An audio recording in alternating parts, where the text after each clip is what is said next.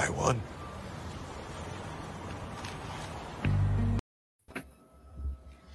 Ladies and gentlemen, it's the Buy-Grin.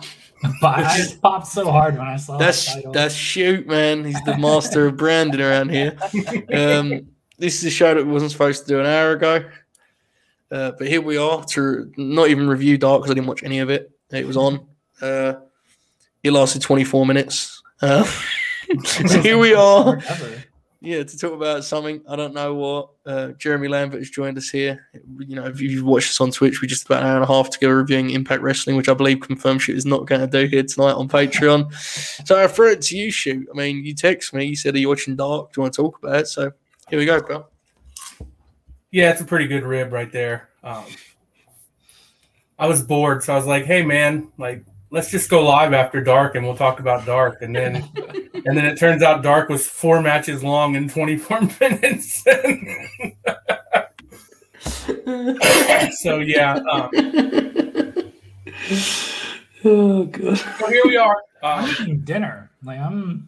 I just finished dinner. Like, I was worried we weren't going to be able to start in time because I did not realize that Dark, which is normally 60 to 90 minutes long, was going to be 24 minutes long. You didn't see the preview gimmick of it was 4 matches? Well, yeah, but they usually do a bunch of tweets and you can't really keep track of it all. And yeah. So I just assume, we know the thing is, I don't even know if they've done all the matches yet. Like, I feel like they still have more stuff from that taping. No, I think they've done them all because they're doing because if they had more, they would have just aired them. So they're doing live Rampage and Dynamite, so they'll tape some stuff for Dark, and then they're doing the next set of Universal tapings a week from Sunday. So I think they're out of Universal. This was the last set of them. I just wondered because they tape like 50 some matches, but maybe I guess that's probably right. I just like because this buy-in thing that's happening now. I don't know if you guys heard about this. I've heard, yeah. And I guess that can still tape Dark before that, though. I would assume they'll tape Dark on Friday and Elevation on Saturday. Dukes, That's a great question. The chat has asked me where I got this shirt. You can get this shirt and many others like it, including a shirt of a tweet that Bob O'Neill made that said he's eating soup, which we have sold one of. You can get these at latenightgrinshop.com. Your one-stop shop for all things Grin.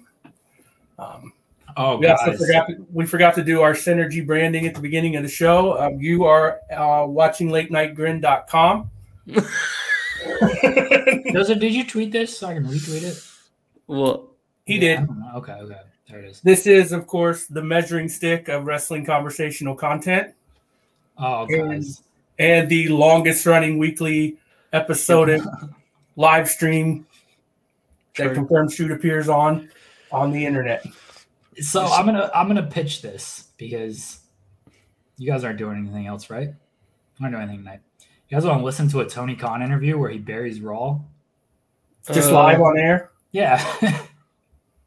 I don't know if we. If we can legally do it, then sure. I mean, I'll be honest. I mostly want to just listen to the Raw burial. I don't want to hear him like fucking losing his mind about Joey Janela versus. I mean, it's a 21-minute interview. I don't know. That's very long. And, all right, I'm gonna listen to it, and when I get to the Raw burial, locate the pop. Yeah, right? All right. Locate the grin. So all right. My mic will be on mute. Okay. What was I gonna? Oh yeah, this is where the Big Bob plays. Yes, that's a good one too. It's a new one, folks. Where the Big Bob plays. What about when I announced him for this show tonight, Shoot? Yeah, didn't even tell him. Coward, where is he? I've made the decision before I hit send tweet. Like, if Bob likes this tweet, I'm going to just announce him for it. And he liked it within 2 seconds. And I thought, what else could he be doing? I mean, I forget that he's a sports fan and he does his little blog and all that stuff, doesn't he? Bless his heart.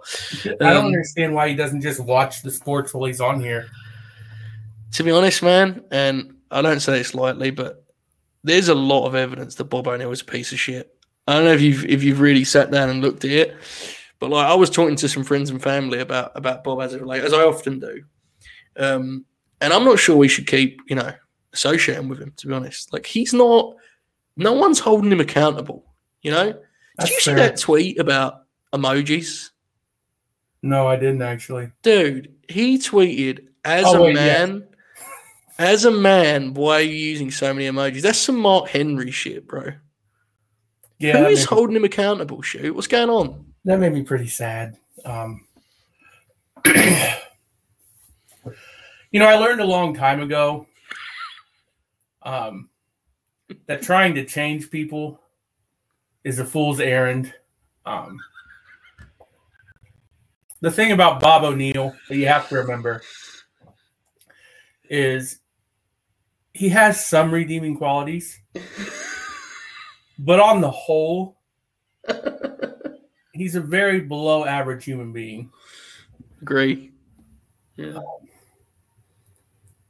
Speaking of which,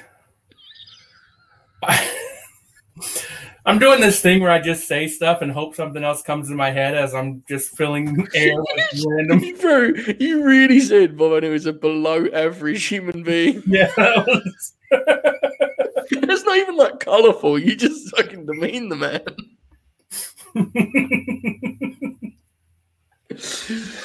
Oh, God bless. Well, folks, we are literally on this show with zero idea of what we're doing. Which we'll figure it out. Are our best shows. I feel like this is probably not going to be one of those, but yeah, it'll be fun. What we can talk about. I'm going to jump in here and be the Tony Khan interview correspondent. Okay. Have you heard of this phrase WYW? No. Tony Khan is coining this phrase. I assume it'll be trademarked and on T-shirts soon. It stands for "Watch Your Wrestling." He's very fired up about this this phrase that he has coined. What a fucking dog! WYW, guys, get ready to see that a lot. Watch Your Wrestling. Look, I like Tony Khan, but I don't see the point in sitting around just coming up with branding and catchphrases and just repeating them over and over again. That was good shit. Joseph, I spent more time than I cared. Yeah. This is the power putting you over here for the Judas effect into light tube thing. It's good shit. I've also. Jeremy, are you aware of Y2MDK? I explained it to him. It's fine. I've also popped down my time. What are you going to say? Shoot, sorry. I spent some time today trying to figure out. The old WWE teaser that says the power is back. Indeed, yes. Yeah, I'm trying to figure out how to make a late night grin one of those that just says the measuring stick. So that may or may not be coming soon because I may not be able to figure it out. Maybe a little bit above my pay grade, but yeah. Does AEW have that kind of showy branding? They need something like that. So I said where the Big Bob plays. That's one of the best ones to do. Where the Big Boys plays is an all-timer, right? Because that basically meant like steroids. Who cares? They seem to be leaning into the home of professional wrestling. God bless. Which is very good. Yes, Jeremy? TK is he's backing off a little bit. He's saying, we'll see what happens. I'm not saying for sure we're going to win, but we're going to put on the better show. They're not going to win. Fucking coward. Yeah. They're not going to win, but here's the thing. Who cares? I think, honestly, we're seeing good examples as of late of why competition is good. Yeah. Because, Big E winning the WWF title, well, we would have done it differently, and it was definitely, done in response to some shit. That's kind of why this stuff rules, because they had to put the belt on a guy that we like. Let's be real, shoot. Mick Foley does not win the WWF title if he was around from 2010 to 2015 rather than 96 to 2. Yeah, that's kind of the idea, man. You got to put the belt on guys that we like to try and make us watch. It's good. It's good for wrestling. I mean, look, you can't even deny the fact that we're literally getting Bryan Danielson versus Minoru Suzuki because the WWE decided to do an extra half hour of SmackDown. Only reason it's happening. Yep. You can get bogged down in the rating stuff. we had our initial reaction when he did the tweet on Friday night where we were like, oh, no. And look, I can't speak for Joseph, but I think I can, honestly, on this particular topic. We don't actually care whether they win or not. We just don't want to read the fucking tweets when WWE beats them because they're not going to win. We all saw the Rampage number on Friday. But we're still going to win because we're getting this fucking match. We're getting Bobby Fish versus Lee Moriarty, which is going to be fucking awesome. Punk's going to just be even more fired up than normal, probably. I'm sure he's opening the show. Who cares, man? Like, this is a great time to be a wrestling fan. You can get – look, we talk shit about WWE. We may or may not sell a T-shirt that references WWE. But at the end of the day, I just want to like AEW, man. Like, I'm not really looking – there you go. Jack Sack, holy shit. Unknown member of the chat here with very, very good insight. As long as you have friends by your side, you've already won. It's true, isn't it, Shoot? That is true.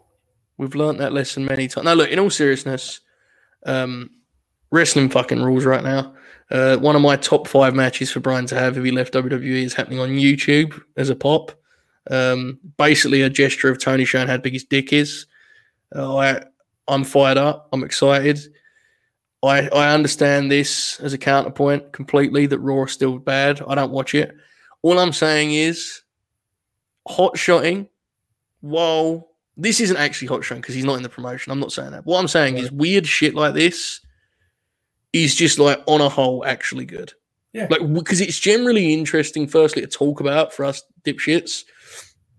But these are the stories we enjoy, man. I mean, people still talk about Goldberg winning that belt and whether it was the right or wrong decision. That's 23 years ago.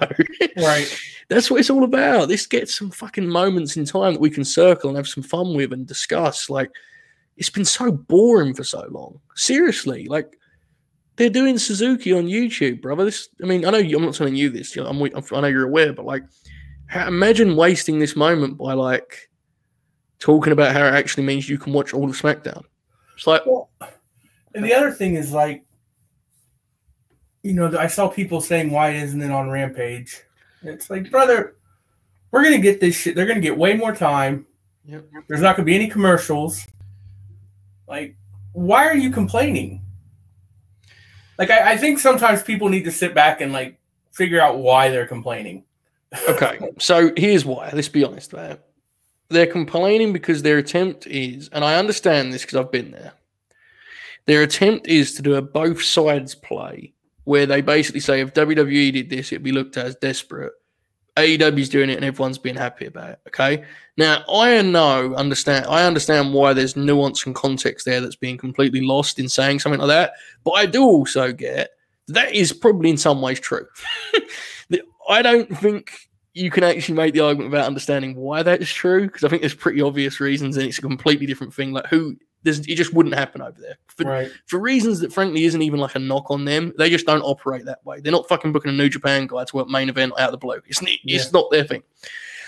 But when they do this both sides, they lose themselves in like they're trying to be this kind of level-headed character when in reality, I think it's better we all just log on and go, oh, fucking hell, Because this is awesome.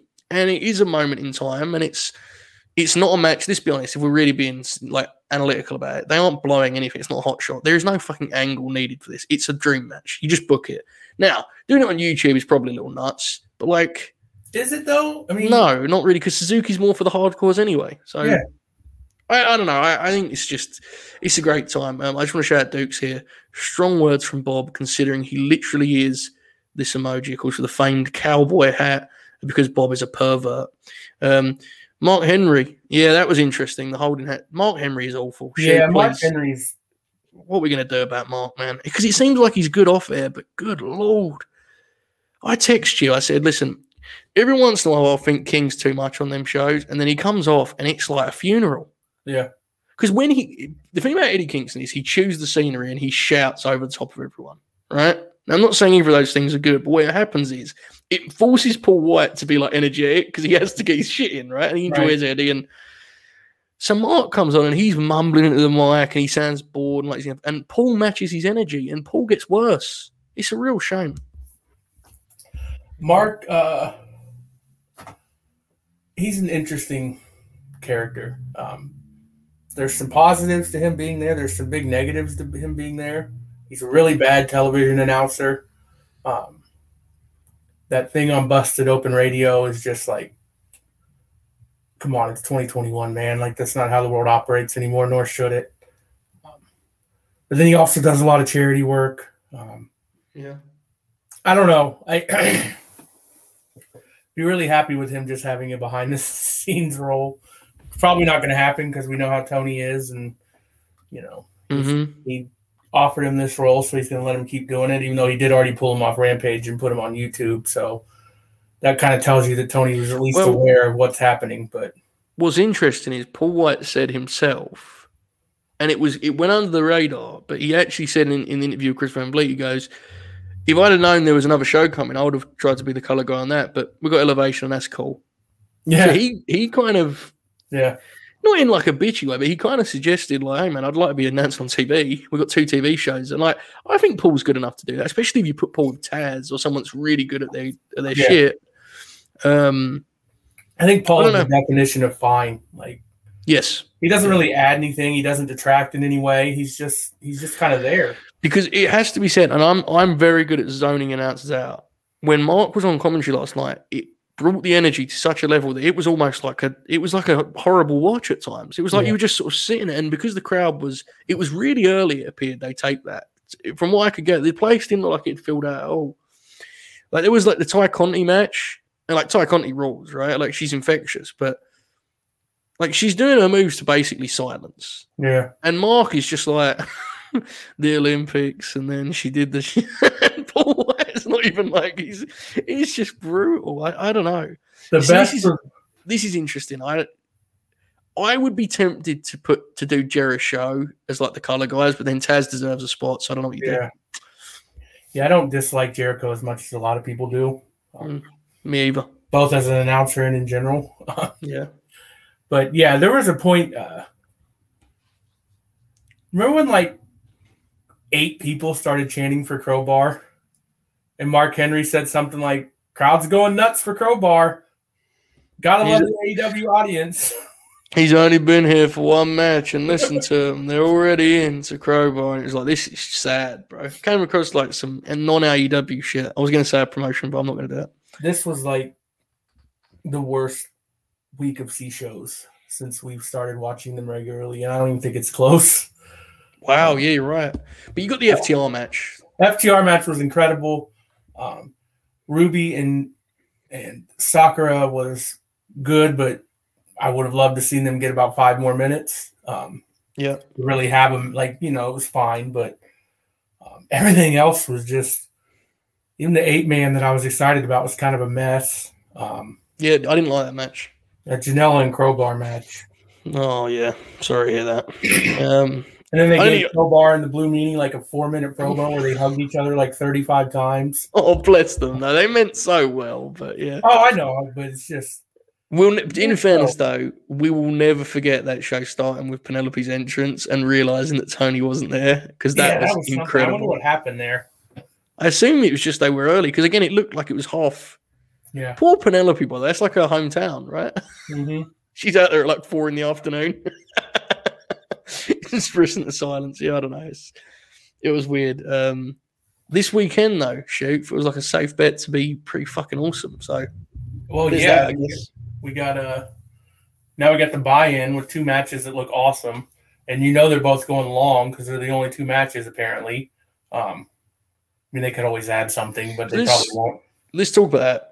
They're doing a draw, right? Suzuki and Bryan. Wouldn't surprise me.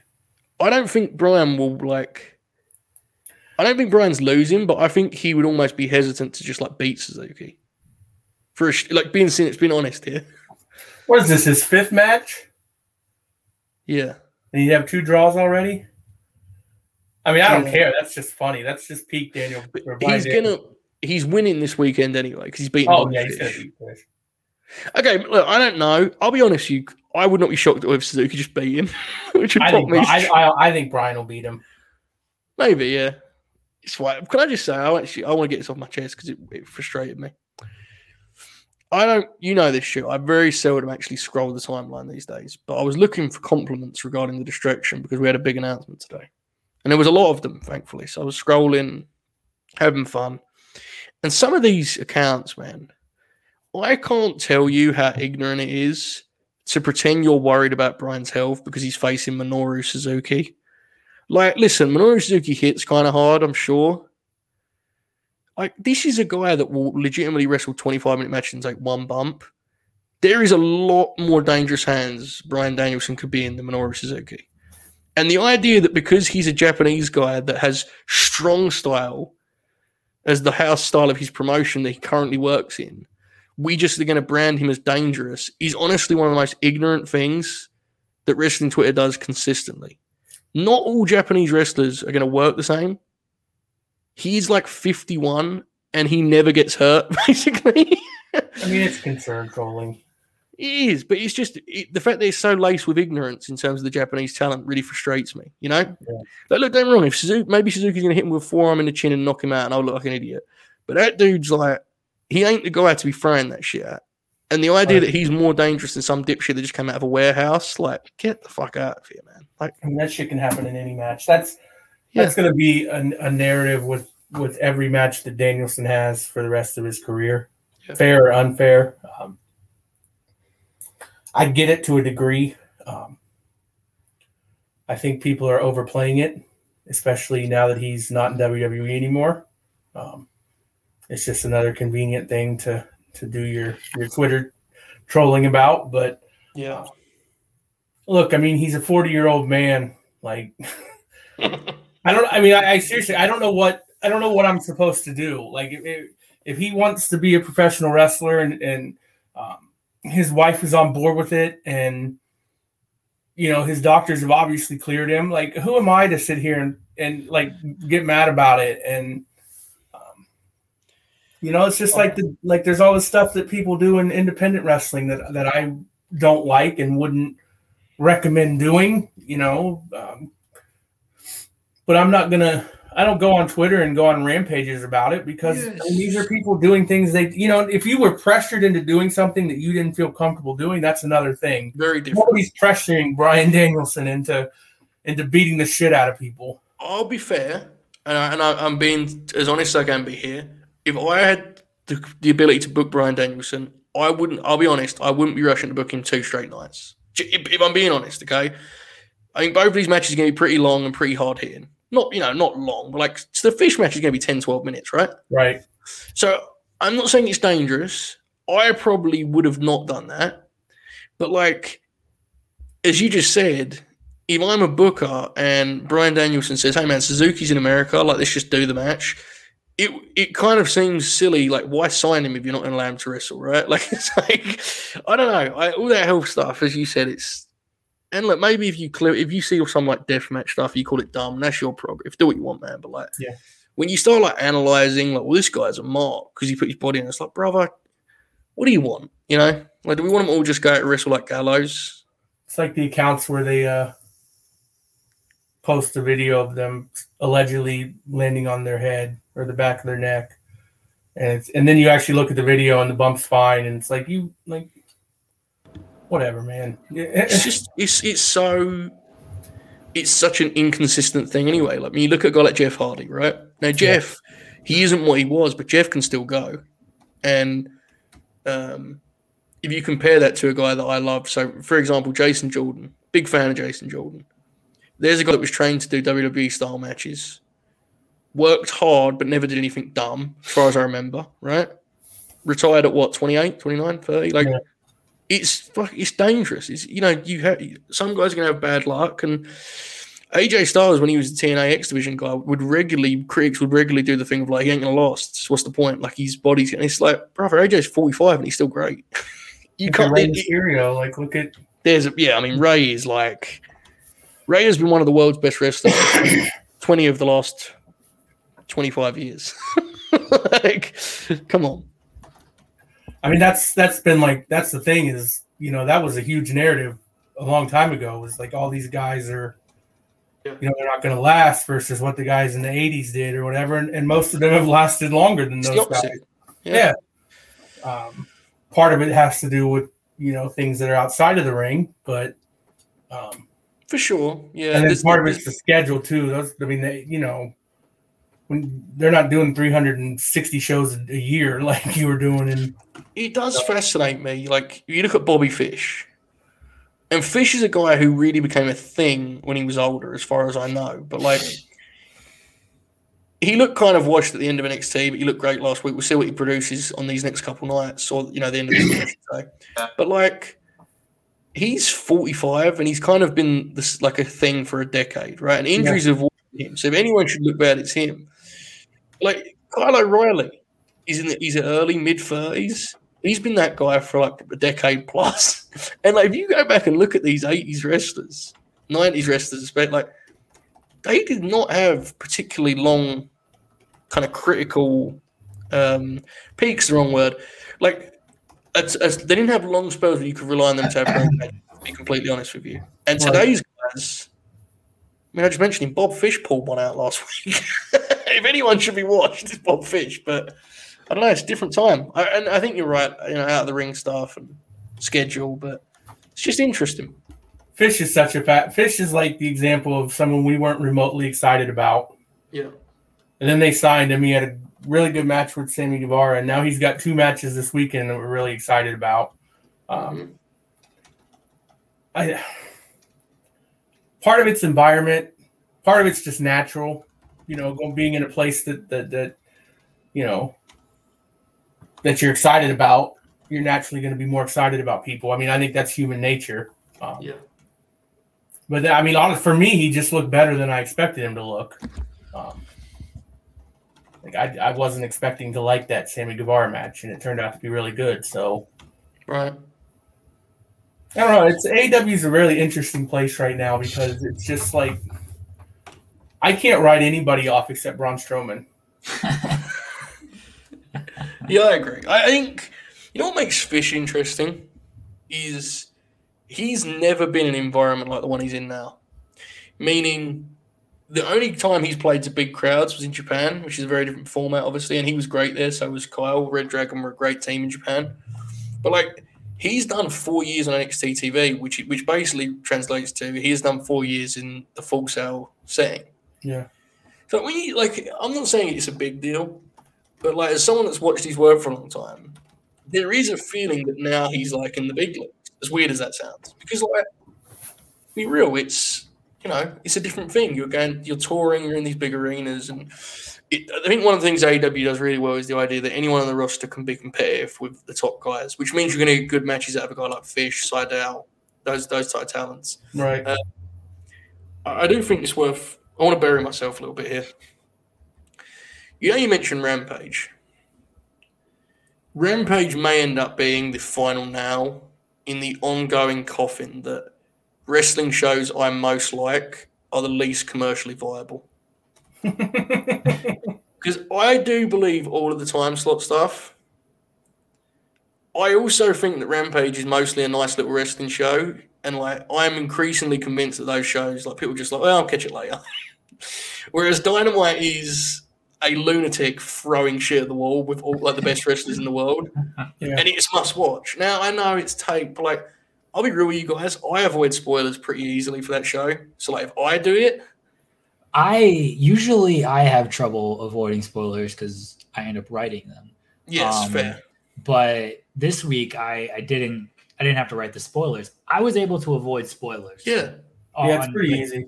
I don't think it's cut into their viewership much at all. No. Like Joseph, you were saying, like if you can avoid, like I'll tell you, like if I can avoid it, yes, literally on the News website writing, all this stuff. Like if I can avoid spoilers, it is definitely possible to avoid these spoilers. Before we go any further here, that does not mean the show is bad. Critical and commercial are 2 different things. Right. I love Rampage, but I'm doing this because I think it's interesting because it is a genuine belief of mine that this is a real thing. I do think there's a minimal impact. Right. Because AEW's audience specifically is like the very hardcore audience that's 100% going to know the show's taped versus live. And half the appeal, well, that's exaggerating, not half the appeal, but a big part of the appeal with AEW is you feel like anything can fucking happen. Yes. Yeah. And so, I mean, I think there is an element of that. I don't think it has a major impact. I think it has a little bit of one. The big one, it's part of it's just the time slot. For sure. And I'm not saying like I think you're right that they're never going to match Dynamite's numbers with what Rampage is. But yeah, 10 o'clock on Fridays is just. If the show moves to, if you do that show at 7, the numbers are better, right? Like you do it. Money's worse, though. I think 7 feels like I don't know about feels like a mistake because it makes it so much easier for WWE to fuck with them. They can't fuck with them at 10 o'clock because of the news, unless they're on FS1. Here's the thing: I think it might do a better rating, but I think the ad money would be worse because it's pretty like. Having that content at that time is pretty rare. To be clear, I'm not saying the show's getting cancelled. I mean, it's pretty obvious, like it's a success. But what I'm saying is here's basically what I'm saying, guys. The professional wrestling, if you give me a clean slate and said, Joe, put your territory together, I would give you nice, good old-fashioned pro wrestling for an hour with some nice matches, a couple of nice interviews. And I'm just saying that I do think there is a lot of the AEW audience that DVRs Rampage because of the time slot, but also because they know, like, it's not got the same vibe as Dynamite. And again, that is live and tape. But I also think it's the way it's formatted. Everyone's on Dynamite. Right. Rampage is the 3 matches they announce. I think, and this isn't even the point you're making. Your point is just that it's it's funny that the stuff you like ends up being the lowest rated.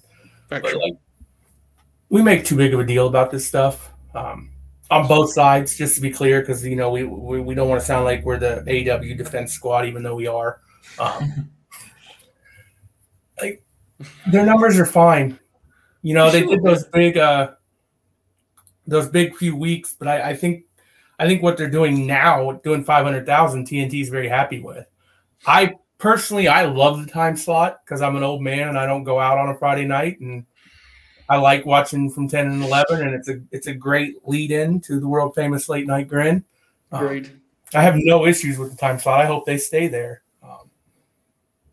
But yeah, I don't think there's a lot of people who live and die. Well, live and die is probably too strong, but like actually care what the ratings are.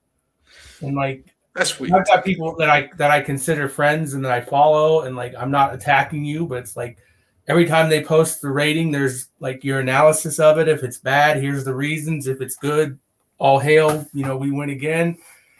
At the end of the day, who really cares, man? Right. So like here's the thing. I think if you want to analyze and cover it, you can. God bless. Enjoy yourselves. But, like, at some point, I think people need to remind themselves you never would go to the cinema and be like, well, awesome film. Great acting, great plot. Love the ending was incredible. But, man, that box office number ain't all that. So, like, maybe I'll just erase this. Like, you just wouldn't. Like, imagine downloading an album shoot and being like, well, it ain't even in the top 10. Fuck this. Like, that's what wrestling is. Just look at it that way rather than try to look at it as a business solely. Because if you do that. I gotta be honest with you, the movie one, there's a lot of fucking people who do that, Joseph. No, I know that. One, maybe not, but the movie one, that's a thing. Oh, for sure is. My point is if you're deep in that scene, that's what you'll do. And as wrestling fans, we do the same thing with our deal. Most people watching the show don't give a shit, is what I'm saying. Same way most movie guys don't care. I'm saying it's a bubble thing in everything you do. Same in music, same deal. And I care to the point where, just like, good. You want the show that you watch to be successful. I mean, I think that's human nature, and I'm not even talking about like. I could not care less if Tony Khan makes $1 on AEW. What do I care? That's got nothing to do with me. I'm not, it doesn't benefit me at all. But sure, I want the company to be successful just because, that gives them a bigger budget to do more crazy ass shit that we'll enjoy. It's important for sure. Yeah. And look, we need to get off this topic soon because I don't want to keep talking about it. But like, if they stay exactly where they are right now, their next TV deal is going to be exponentially higher than the one that they have right now is. Mm-hmm. So at the end of the day, they're doing just fine. Like, they're successful because they're way ahead of anything that anyone realistic ever projected to be at this point. For sure. Yeah, I don't know. I mean, it's like, this topic sucks. Like, not like us talking about it sucks, but it's just such a played out. Look, here's the thing I think that's interesting about wrestling. In any other form of entertainment, it's easier to divorce critical from commercial because there isn't people watching the thing. So, like, if you thought MLW was great, like, it's a lot harder to look past it because, like, you look at the building and there's, like, no one there, and it's... Yeah. See, that is a difference with professional wrestling, right? Because the business part will fuel... Like, if the territory's hot, the product will be better by default because the crowd will be so excited. You know? Yeah. Now, if you have a nice cold promotion, like I like Ring of Honor, their last pay-per-view, brother, people sat there in silence. That is directly related to how bad their numbers are. Right. Directly. So it is interesting in that regard. I just think people are weirdly, and this is why I did the movie and music comparison. I think people are weirdly connected to rooting for a winning team. Yeah. And I think in any form of entertainment or art, that is fucking weird. You know? Like, the idea that your taste is defined by how many people share it is strange to me. I've never got it. I never will. That's maybe a me thing more than anything else. Almost all of my favorite television shows of all time were not commercially successful. They were exactly. TV shows that at the end of every season, it was like, will they get renewed? Won't they get renewed? You know, half my, like, probably my top 5, and I'm not going to name them because I'll forget something off the top of my head, but most of them ended early, not by their choice because they got canceled. Like, and yeah, the teams thing is weird, and I think it would be pretty easy to watch our show and say we're team AEW. Yeah, we are. We are, but at the same time, look, if AEW, I'm neutral party. Yes, the news writer. Well, you don't like wrestling, so that's your team. If AEW starts being terrible, I'm going to come on here and say it's terrible, and then probably 2 weeks later, I'm not going to be on here anymore. Like, okay, just get into this team thing. If your favorite style of professional wrestling and the one that you most enjoy watching is AEW, then that can be your team. Yeah. However, if you log on to Twitter and take a victory lap when they secure a rights deal rather than when they produce a great professional wrestling show, I think you're fucking insane. Yes. And Shoot and I have an awful lot of friends that 2 years ago, when a certain promotion signed a deal with a big Fox company, got on Twitter and was like, I have been right all along. That is insane. Yeah. I'm sorry, that's craziness. That's not your money. Now, that's different to saying, well, I need this show to be successful so I can keep watching it. I get that. When AEW signs their next rights deal, we'll probably talk about it. Yeah. However, it will not give me nearly the thrill that the First Dance gave me or All Out gave me.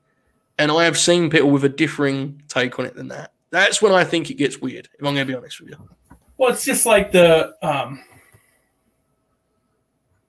people whose reaction today was like, why is this on YouTube or what? You know, like, they're only doing this because of that. Like, who gives a fuck?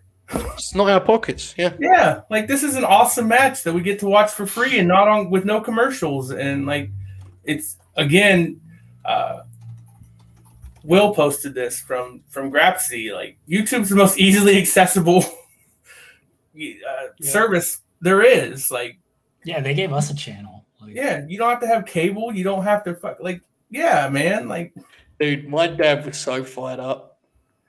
I was doing the Twitch show. Channel? No, you don't give a shit about that. Okay. I was doing the Twitch show with Jeremy, and I texted him like the Suzuki thing, and he was like, "How do I watch this?" And I was like, "It's on YouTube." He was like, he couldn't believe it, blew his mind. He was like, "When?" I was like, "Live." Oh, how? It's not, you know. I don't even remember how old YouTube is now, but 10 years ago, where it being on YouTube meant you were going to have to sit on your laptop and watch it on your little screen. Exactly. That ain't what it is anymore. Like, I watch Dark on my big screen TV every week. Like, it's just this. Once I hit play, it's just like I'm watching television. There's literally no difference. Yeah, and it's actually a thing they need to focus on more, frankly. Yes. I think the C shows are great. I actually think YouTube now it isn't here's the thing with that. It isn't going to be a big revenue thing for because frankly, views you need a lot of views for their you know what I mean, like it isn't where they're at right now, it wouldn't be a huge revenue thing compared to TV, obviously. Right. However, it is a great way to grow your audience with young folks, you know. So I think more I used to like when they would clip the dark shows into like so they'd post dark and then they'd be like Orange Cassidy versus this person, do each match. I think they should actually do that again because, like, some of those wrestlers are really marketable when they're hidden on hour and a half shows of wrestling. And I think that's a lot harder to. Right. But that's just a little thing. I do want to ask you something, okay? This is fun. And this is going to be burying myself. You know the NXT show that I loved so much, that you loved too, 2015, 16, 17, just good old TV, right? Like hour of wrestling dude. How many views do you think that would do every week if it was on USA then in the exact format it was in? How many views do you think that show would actually do? Probably about what they're doing now. I honestly think it would have done even less than what they did. Like, because I think at least there was the buzz of the Wednesday Night Wars, right? And again, they would have. Yep. Okay, so 2015, you're saying there's going to be no Wednesday Night Wars though? Like if they do that show during the Wednesday Night War era. No, I'm not saying that. I'm saying, well, yeah, you can do that if you want. But the point I'm trying to make is I love that TV. Mm-hmm.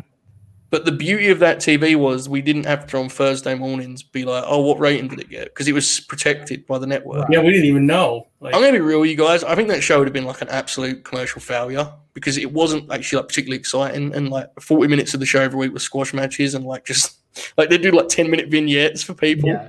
Like Roderick Strong legitimately had like a 20-minute vignette split across a month of TV. You would never do that if you were looking at your quarter hours. Right. That is a whole thing too. Is like it's really weird that people knock shows being on YouTube when like you're watching all of you spent years watching NXT and you watch every WWE pay-per-view on a streaming service. Like that's what it is now.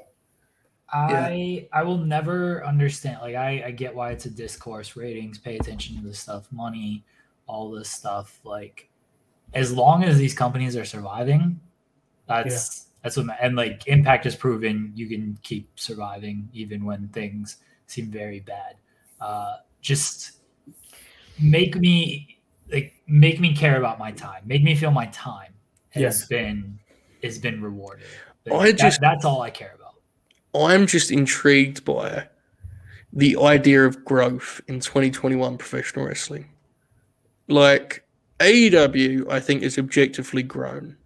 It has not done what some people wrongly predicted, which is like hit like 1.8 million, which was always done.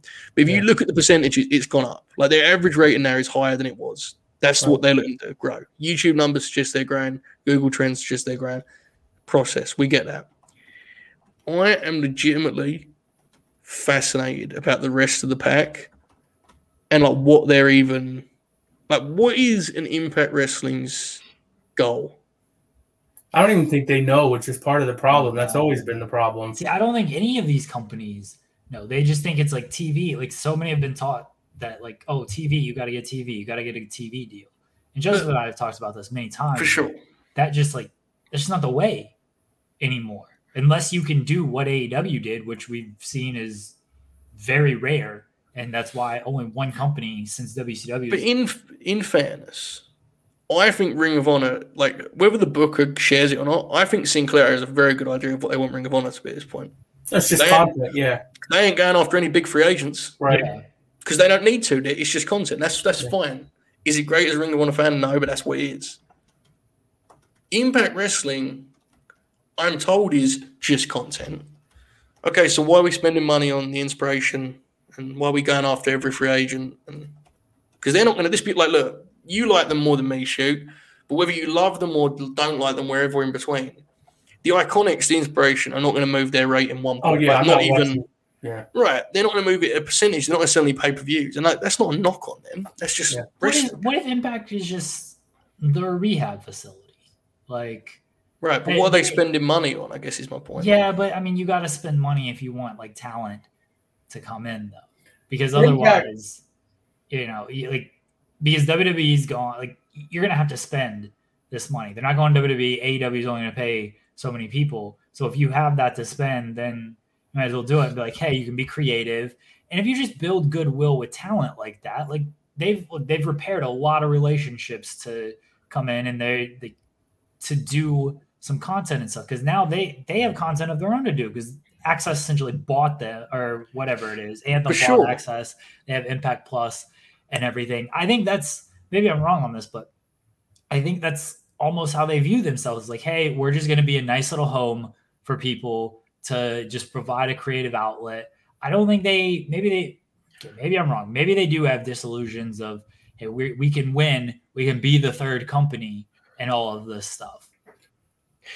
I think the brand is just damaged. Like, I think if it wasn't called Impact, we wouldn't be nearly as like. I don't even want to say I'm down on that. Like, this is such a dickish thing to say, but it's 100%. I don't care about their product at all. I can't say I'm down on it. Like, I have no. But like, yeah, I mean, if it wasn't called Impact, I would be 10 times more likely to give it a shot. And that's my own. You can call that dumb if you want, but like, we've just got a track record, man. Like, if it's just content, or it's just, a place to rehab talent or whatever, like, if you were doing it as a business, you would have 20 wrestlers. Yeah. Because you need to fill your 2 hours and that's it. I'm not checked recently. I'm pretty sure they got 50 or 60 wrestlers. Yeah, they have a pretty big roster. When I look, I don't know how many of them are like, under real contracts. And exactly. In fear of a legend, anything, I think some of those gentlemen are not getting paid particularly well. Yeah. But like, this be real Impact's probably better than Ring of Honor. Actually, I think on average their contracted guys are paid like pretty well at this point. Yeah. MLW, like. See, what is MLW's? They're banned. Okay. But they are trying to grow though. Yeah, they're trying to grow. But like, what is their ultimate?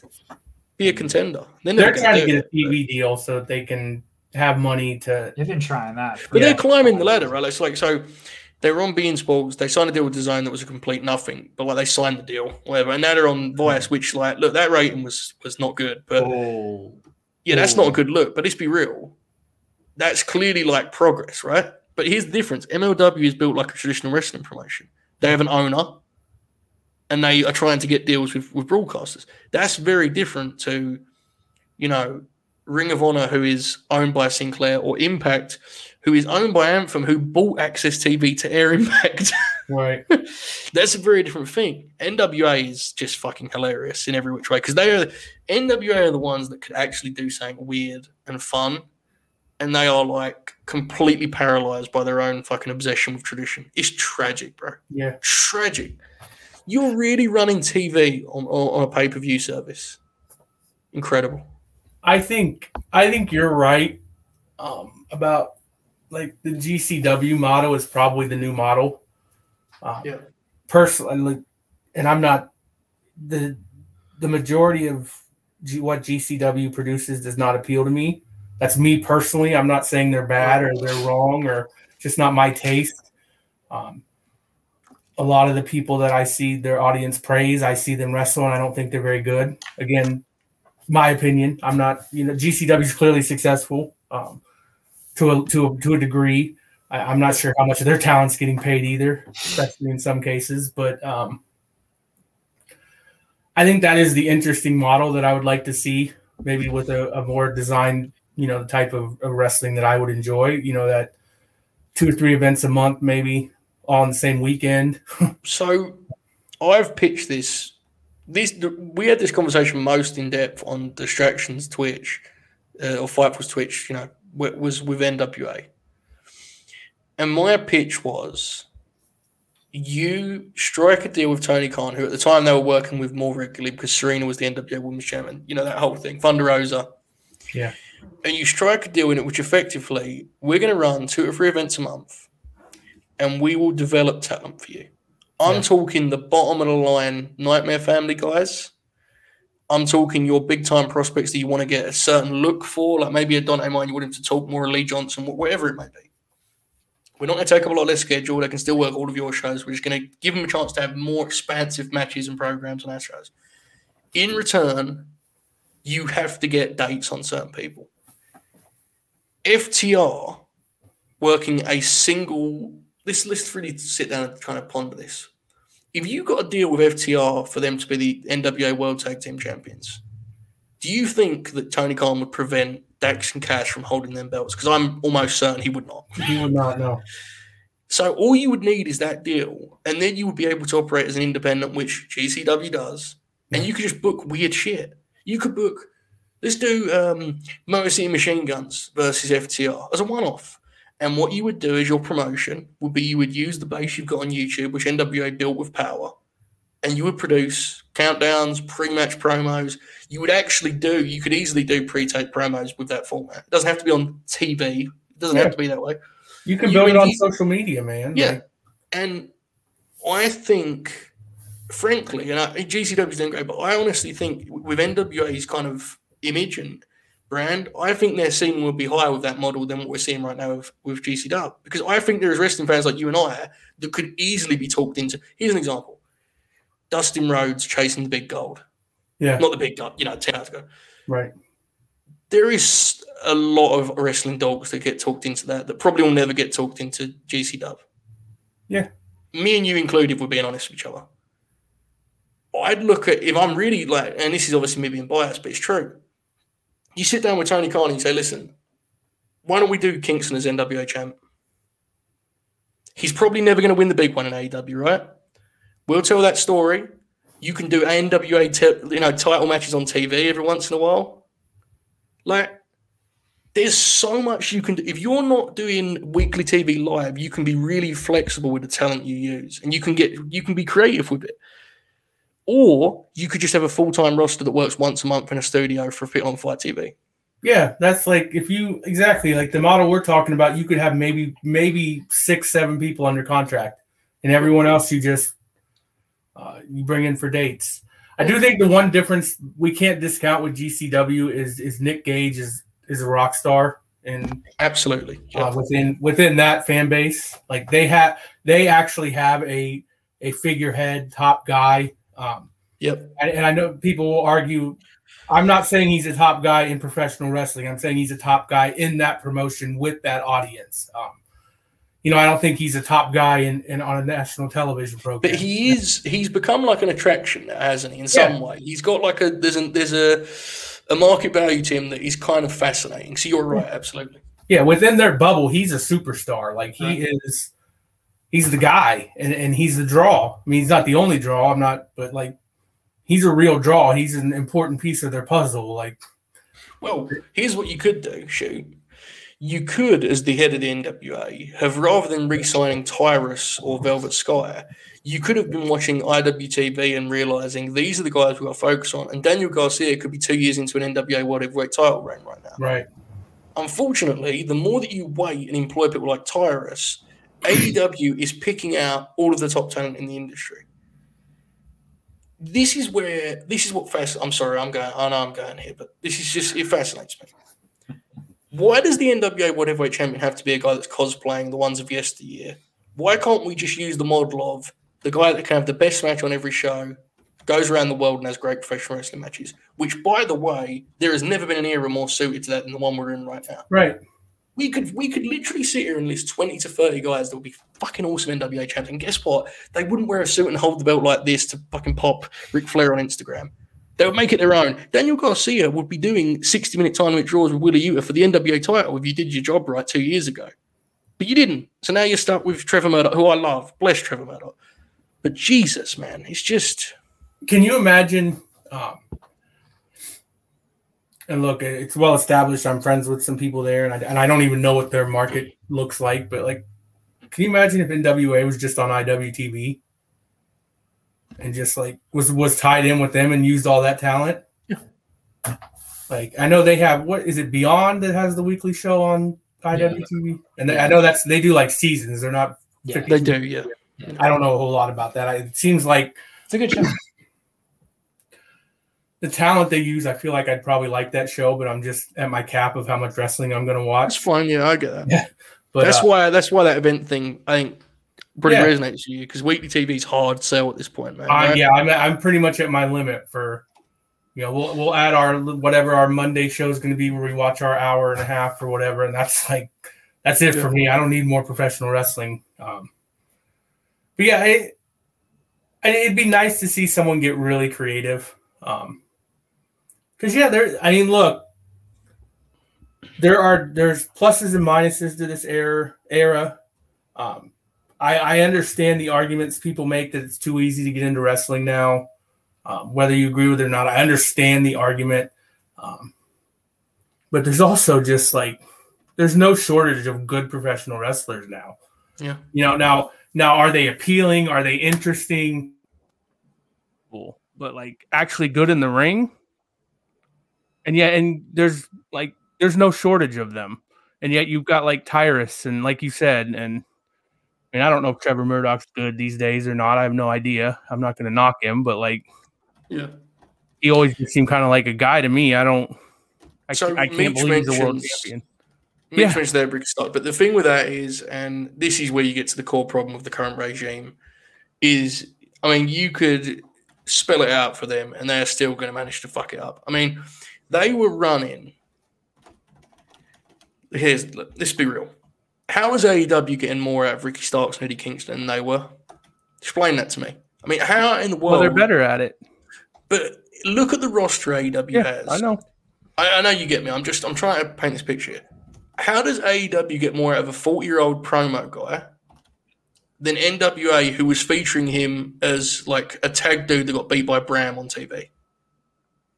That's because you're actually not trying to succeed as a professional wrestling promotion. You're trying to succeed as a vehicle for one dude for the longest time. Let's be real about it. Yeah. Let's be real about it. If Kingston was chasing Nick Aldis, he'd have cut promos so good that no one would have wanted Nick Aldis as the champ anymore. Right. If Ricky Starks was programmed with Nick Aldis, no one would have wanted Nick as the champ anymore. So instead, he worked with James Storm and a pedophile. So at the end of the day, there's a lot to it. I'm not questioning that. Everything I'm pitching here would be under the idea that we had a fresh start.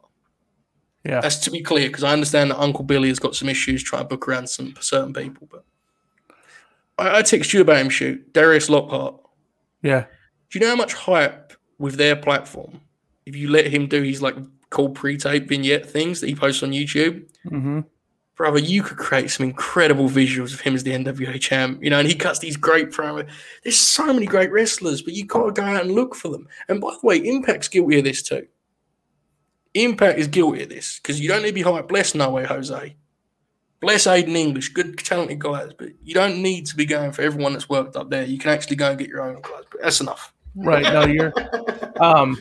I just still remember, I watched that first episode of Power. Yeah. And I lost my mind. I was like, this is incredible. Yeah. But then it's you started, I think I probably watched 3 or 4 episodes before I gave up. If you had done that if you had just, nostalgia in presentation, but not nostalgia in talent, and do a modern professional wrestling show, but do it in the studio setting. You can keep some of the nostalgia, because 100% honestly, Dylan can vouch for me on this if we ever have him on the show again. I pitched basically the concept of, and look, I'm not pretending this is some rare, I think a lot of people did this, but I did a full pitch to Dylan about bring back studio wrestling, but do it with modern talent and have it, it would feel like the old, Turner WCW show, but it would still be, this was 3 years before Power even came to be. It's not I don't think that's a concept that a lot of people haven't thought of. There's something to the nostalgia of studio wrestling, but we don't want the same, type of wrestling that we, that's the thing with it used to be better and stuff is I don't really want to watch the type of wrestling. Look, there was great professional wrestling in the 80s and 90s. There was guys who were tremendous. There's guys who had great matches, but there was also a lot of stuff that was just awful. Yeah. And it was, you want to use that template with a refreshed creative outlook and talent pool, basically. If you can erase all of the bad and keep those gems, those magical moments of authentic pro wrestling, which I'll be honest, I adore AEW. it still doesn't hit like tick that box for me very often. You know, like moments where you get two people talking to each other and it just feels human for a minute because you don't do that in a big arena, right? It's just different. There's nothing wrong with it. It's different styles. It's like, for example, we've used power because this I think captures your pitch. The famous Eddie promo where he comes in and talks to the Pope about homicide. That moment, you just couldn't do that in an arena and make it work. What makes it work is you can literally hear all of the people in the building. You can hear them. You can hear, cheer. It's incredible. Now, here's the thing with studio wrestling that's interesting. Can you get a TV deal with a product that looks that way? I think you can, honestly. But it would have to be. See, I agree, but it would have to be kind of a state of the art look at it. I think. I think it would have to be a really cool approach to modern wrestling rather than, frankly, like a full-on nostalgia play. Does that make sense? I mean, yeah, I don't know. Like, we don't want to get down into like video boards and stuff like that, but like, yeah, I mean, you can't do 100% what it looked like in the 80s, but you can do a modern version of it. I'm not even like what they do on Dark is even a little bit farther than I would go with the big screens. I don't think I wouldn't have that if I was doing this. No. But the big thing is the way I would, my mindset with NWA is the nostalgia and, like the niche of like this, that would be the hook. Yeah. That would be what brought you in the door. But then I would hit you with all this young talent you've never seen before. That's what NWA should have been. This would be, this is where you discover, because I don't think there's anything wrong with being the next promotion that becomes the feeding ground for. Agree. Look, you watch NWA and you do know that the top guys that you really like are going to be gone in a couple years. Like, that you accept it. NXT worked like that, brother. Yes, it didn't hurt. Yeah, exactly. There's almost an appeal to that. For sure. It rotates. I just like that. To me, that's the model. That was what I pictured in my head. And that's not what they did. Like, it's like, look at what they did with Ricky Starks. Can you imagine if instead Ricky Starks was the NWA World Heavyweight Champion? Exactly. Top guy for a year. And then, yes, he still goes to AEW and he wrestles Cody and he ends up signing there. Great. See, here's the thing, though. Even if you and I could redo the creative, that model actually would have worked best. And when I say that model, I mean a nostalgia-driven model in terms of presentation, actually would have worked best on the network. Yeah. Genuinely. Oh, yeah, it would have killed on the network. There is something to be said for not shaking hands with WWE if you want to be in the game and you want to compete. If you want to have a nice little wrestling show that makes you think of the olden days, the WWE Network would have been the perfect place for it. And I understand why everyone will be rolling their eyes saying, oh, God, no, the evil empire. Listen, guys, if you just look at it as a piece of TV and you want to pop yourself, which is basically what Corgan wants to do, let's be real about it, right? He's trying to convince himself that the way he wants it to be still works, which I relate and understand. You could have done some really cool shit if you was on that network, right? Like, the one that I always said on the distraction was, when Joe was like on commentary and they wasn't sure to clear him? Imagine being Billy Corgan and putting a call in and be like, hey man, look, he could come and wrestle like one match a year and cut promos on our TV. Yeah. And like Joe would have gone for that shit. You could do so much stuff like that. Like I think they yeah, I know. Yeah. Like I would personally, I wouldn't trust them. Like, but here's the thing though, if you're like in the game, you don't want to trust them, I get it. But like, what is the NWA? Like most of the wrestling you're basing yourself off is on the network. Fair. Well, not most, but a lot of it. I mean, let's be real, the most famous incarnation is on the network. Yeah. Fuck it, man. Like, what growth is there? They were never going to sign a deal with Fox looking like that, were they, if we're being honest? Yeah, of course. Yeah. It was a niche show, so why not be on the most niche platform possible, the WWE Network? I think in fairness to them, they tried to actually make that work, and I think it just fell through and stuff happened. But that's the other side of this, is I think the WWE Network could have been like, to me, it's like I would have had, if it was in my mind, NXT UK and that shit's so dumb. Why do you have to call it NXT anything? But like the idea of having, okay, we have main roster WWE, which is this style. Bright lights, this is mainstream stars, that's what we're going to try and create there. NXT is our pro wrestling product. Core fans, good stuff. We have a promotion in Japan that we partner with, and we air their networks on the net. We air their events on the network. Maybe it's All Japan. You don't rebrand it NXT Japan. Why would you do that? You just run their shows. You have Progress in the UK. You have NWA as your nostalgia product. And then with your 400 talents under contract, you go, okay, Baron Corbin needs a fresh look. Let's send him to All Japan for a little bit. The hardcore fans are going to still see him on the network, but he's going to change his game. He's going to come back different. Bo Dallas is dead. He's underwater. Let's just send him to the NWA for a little bit because Bo would be hilarious in the studio, right? Yeah. And I know I'm throwing a lot of ideas at people here, but I just think. Hello, Jeremy. I'm just waving by. Okay. I just think. Guys, enjoy your night. Love you guys. Later. Bye, pal. I just think there's such an. They did it so arrogantly that they kicked away their lead. That, what I just pitched could have worked perfectly. Yeah. And it would have actually satisfied dogs like us more than what they did.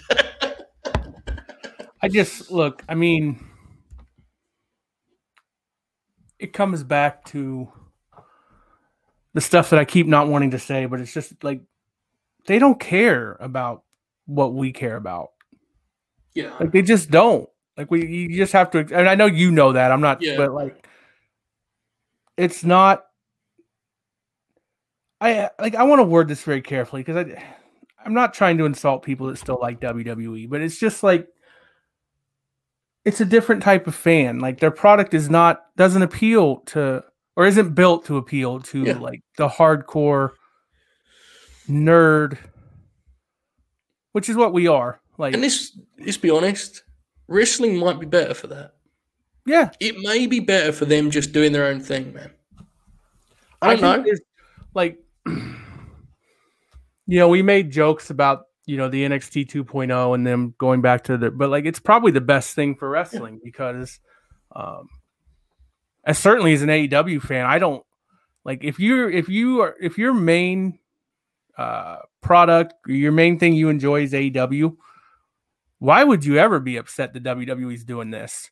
Besides, it's less jobs for the type of wrestlers we like. That's a real thing but let's be real, bro. Them NXT contracts. Yeah. That shit ain't that much different to working independent. Let's be really honest about it, you know? But it's just AEW's got they've got the run of the house on the type of wrestlers that they like. They don't really have competition. Who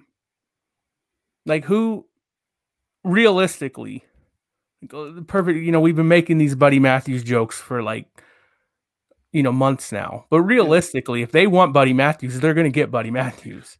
I agree. But we're in a good position where I do think there is a chance that Buddy wants to come into AEW differently. Now, this could age badly if he's on Saturday night. I don't know, right? But when I listen to him talk, he's always said names that are in AEW as far as who wants to wrestle.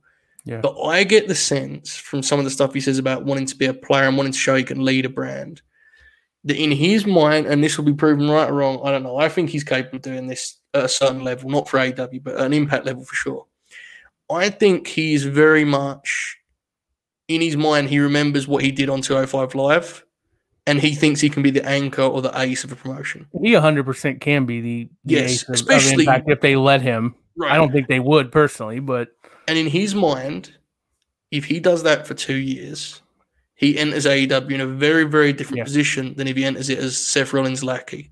Right. Now, I don't know how that will go. I think we're both rooting for him, regardless, because he fucking rules. But firstly, guys, sorry, Bob is not going to be here tonight. I actually just said he was on the show about inviting him, which was probably not ideal.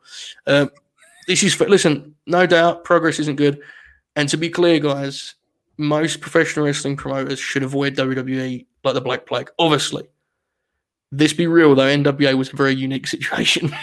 Yeah. And signing a mere rights deal where you say Power's going to air on their network for a year, I don't know, man. I think they could have done worse than that. And I think, actually, they probably did do worse than that. But that's just me. Can you imagine, a studio show with, quarterly big events where Buddy's the top guy? Incredible. We would just be we would rebrand this whole Patreon to only talk about that promotion.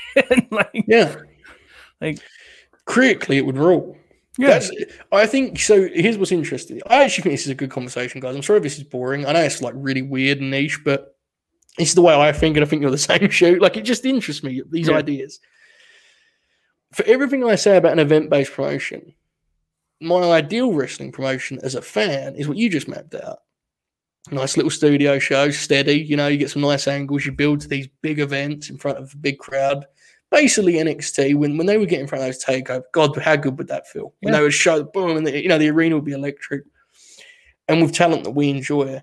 My question, though, inevitably goes back to, what does that look like from is that a sustainable business? How would you map that? Would you need a figurehead?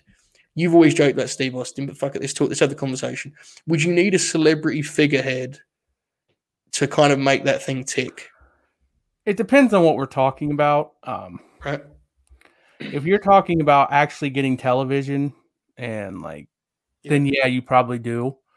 I think, and look, I'm really bad about wrestling financials, so I could be really wrong about this. If I'm being, I don't know how half these promotions make any money, and a lot of them don't, which is the real answer. But I really think a model where you do studio wrestling, you tape once a month. Yep. You don't have a ton of guys under contract. You shouldn't have hardly anybody under contract, ideally. You want your champion under contract.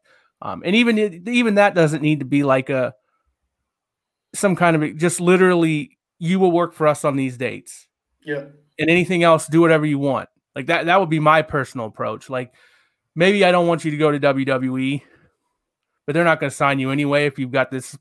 Mm-hmm. But basically my contract would say you are going to be with us for these, 18 dates a year, where we're going to do our 12 monthly tapings and our 6 events, and otherwise do whatever you want.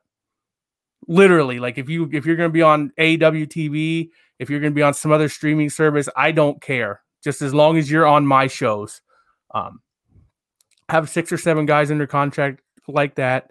And then everything else is just whoever you bring in. Because if you get somebody to come in and work a month, work one taping, you can do a whole month of TV with them, and then maybe they come back the next month, maybe they don't. You do a contained story within, or you say, hey, can you work this date, and then can you work the big arena show, and you do that story, you build that arena show. I don't know, man. Again, I'm really bad about, but I feel like that wouldn't cost that much money. I agree. I don't know what the distribution looks like. I don't know what... Again, if we're imagining this in an idyllic world, your TV studio looks pretty awesome. So what I mean by that is, when people tune in, they don't go, oh, it's the old studio wrestling. They're like, fuck, that place looks pretty cool. I'd like to go there. That's the ideal, right? If we're being honest. And again, to your point, that does not mean big screens. Right. It just means something that doesn't look overly archaic.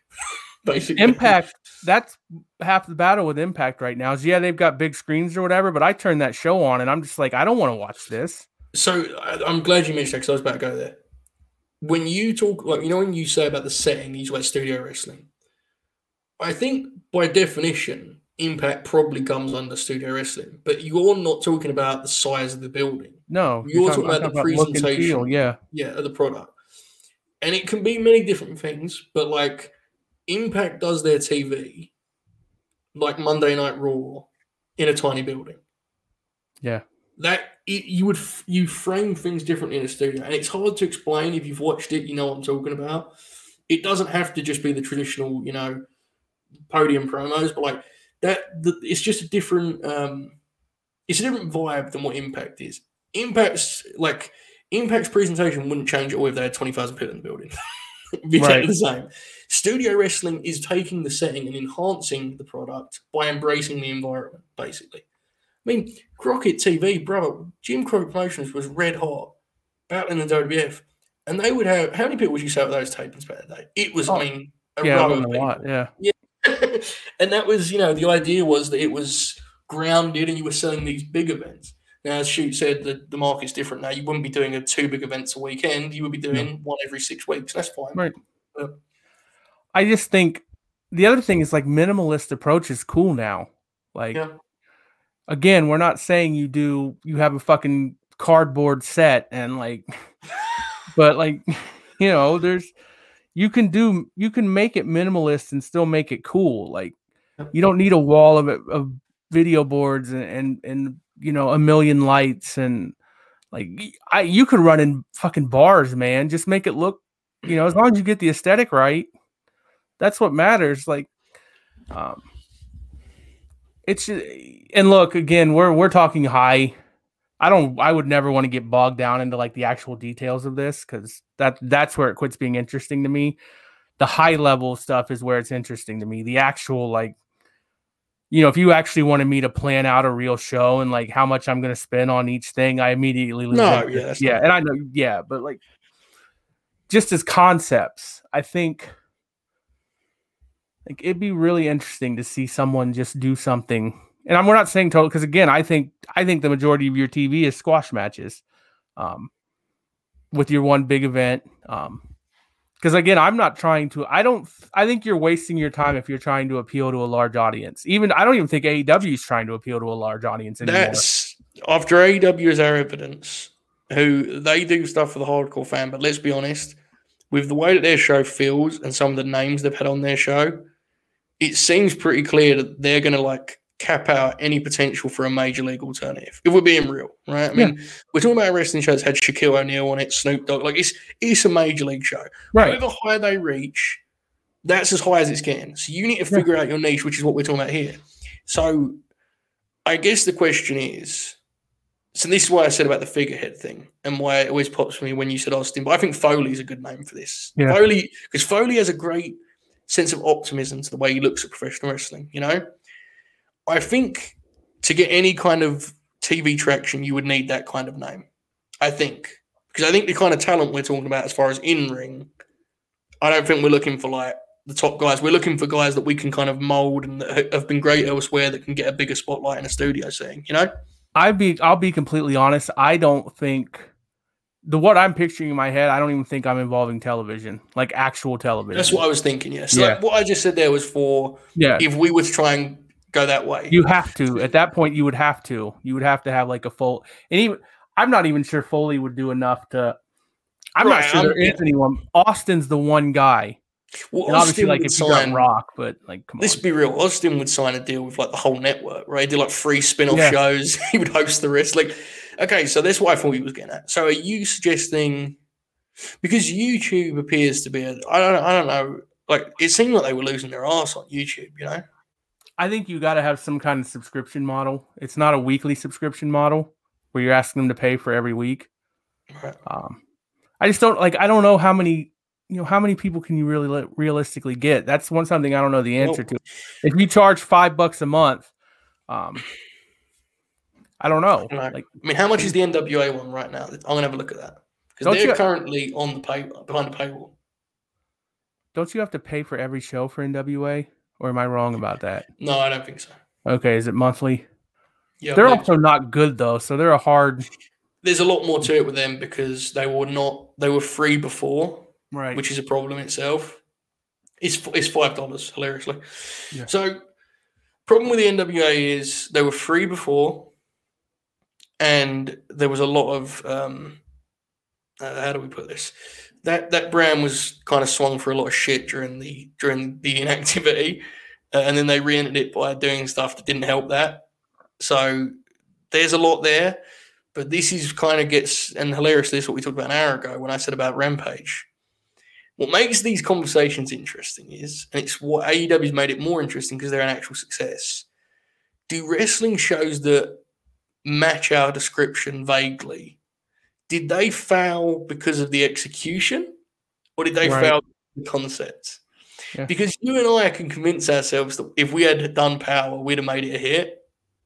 Wouldn't know until you tried though, right? So that's what always fascinates. I mean, here's another example. It wasn't in a studio, but in terms of TV format, I loved what 205 Live did. I loved that format. So was that a commercial bomb because of it didn't get any promotion? Probably. Also, though, was it just not interesting? I don't know. Yeah, and again, I would actually say, I would go further and say that I have no idea if I'd be able to make it a hit or not.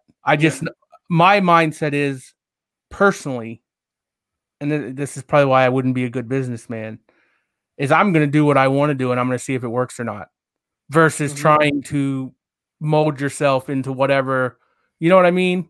Like, I'm going to say, okay, this is my idea. I'm going to do it. If it fails, then it fails, but I'm going to go down doing exactly, which I guess you could say is what Corgan's doing. It's just not what we want it to be. So to be fair, I guess, more power to him now that I'm actually talking that out. He is just doing what he wants to do, and it's, we don't agree with it. But yeah.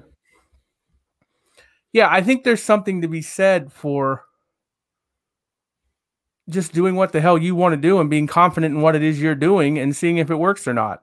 In some degree, I think that's what Tony Khan's doing. I don't think, obviously I think he takes business into account, and, you can't say he's just ignoring that, but I think he's very confident in the product that he's personally putting out. So yeah, he tweeted out that they're going to beat WWE because he's confident, and he's probably, he's likely wrong, but like there's no question that he thinks that they're putting out a better product than WWE is. Right. Like, I think a lot of people agree with that. So yeah, I don't know. I just let's, for the example, if I won the lottery, would I actually do it? Probably not. But if I was going to do it, I would do it my way and see what happens. I think what's interesting, and the part that I think probably is the biggest X factor we haven't even touched, is like what you described is not indifferent. It's not super different to NWA, right? Like, broad strokes, you would do it differently, and as you said, it wouldn't look exactly like Hez does, and you wouldn't have the same talent. But in broad strokes, same idea. The big problem is that when NWA gets to their big show, you don't fill all that big shoot. Yeah. So the issue is, and this is what WWE's NXT product, this is why I'm so fascinated by it as an outlier. They had that cushion, right? We're going to run SummerSlam weekend. There's going to be 15,000 people to go to that show. So how do you get a product off the ground that can even get big shows? Because let's be real. Like, Ring of Honor does an hour of TV every week that's free on their website. And, I bless them. I'm sure they're concerned about COVID, but I got the sense there were other reasons they didn't want to be touring anymore. That they were struggling to shift tickets. Right. So that's the other kind of thing is if you run a studio product and your big quarterly events draw 800 people, don't hit the same way as if you're running, if you've got a big arena waiting for you at the end of the tunnel. And yeah, I wasn't even picturing that big. Again, this is the problem is I really don't know. It's so hard for me to do financials and try to understand. My bad. Yeah. No, but I agree. You're right. It's just like, that's a really hard concept for me to comprehend. It's like trying to figure out how much you're paying guys, what you can realistically pay people. If you're asking them to work, 16 days a year, plus I guess transportation and all that stuff that goes with it. Like it's a very complex thing. And I know a lot of these indie shows that like people love don't actually make any money at all. I think you do if you're running a regional indie, or like even a local indie, like you got to be willing to lose money. You're probably, or why, you know what I mean? Like, yeah, it's a tough business to make money in. And I don't know what the answer is. And that tends to be where we end up on this, I think, which is kind of how our brains work, is like, we just reach a point where it's like, well, we don't know what the answer is. It's just fun to talk about. It is, because, I don't know if you watched the Forbes thing they made about Tony Khan. I haven't watched it yet. So there's this little, for this conversation, this is quite relevant. He goes, if you looked at how TV rights for wrestling were exploding, it was pretty clear there was an opening for someone else to take advantage of that also. Right.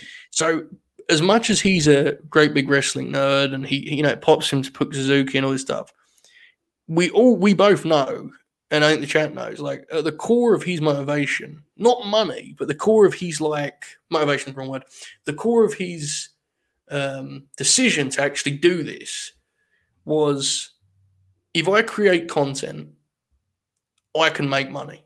Now he's fine operating at a certain loss because he loves professional wrestling, and let's be honest, they don't need money. However, he was certainly not going to dive into the pool unless he had a certain confidence that if they hit, they can get big TV deals, and they're going to get a big TV deal. Oh yeah, they're going to get considerably more than they have now.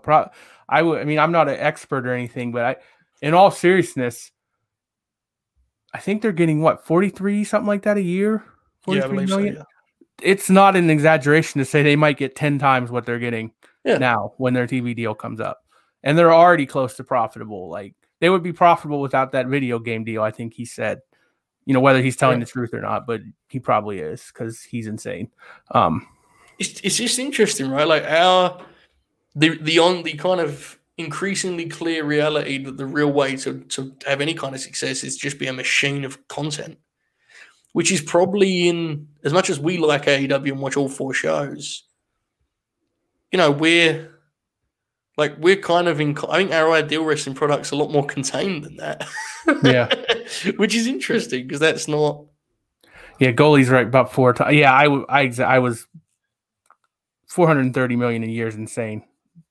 10 times is wrong, but that's my bad. Right, you're right. Yeah, it's probably more. I would say probably 2 to 3 times more is probably the more realistic number. I was thinking. I got that thing where I was thinking the billion number.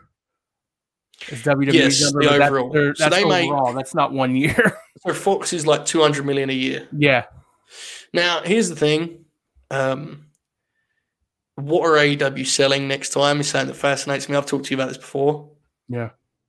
I'm sure he likes doing those YouTube shows out of the kindness of his heart, but brother, that's a fucking package if he wants to sell it that way. Yeah. Put it down. If he just look, because here's the thing is we all think they're staying on Turner because I'll be honest, I think it pops Tony. I really do.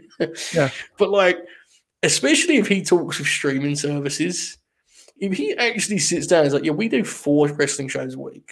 We also produce a thing called Road 2, which normally averages about 200,000 views on YouTube. We can do this here. We have these weekend specials. We have 4 pay-per-views a year. I'm not saying they'll leave Turner because, again, I think it pops him. But, brother, there is probably a streaming service out there that would, be blown away by the opportunity that their product represents, That's an area they're already not good enough in right now anyway. Yep. We've talked about this before, and it is rare. It's way too hard to watch Dynamite and Rampage right now. If you don't watch it live on TNT or you're not a cable subscriber, you can't watch it on Hulu unless you have the Hulu Live, which is such a big barrier. It makes no sense to me that you can't go on Hulu the next day and watch AEW Dynamite. Right. That doesn't make any sense to me.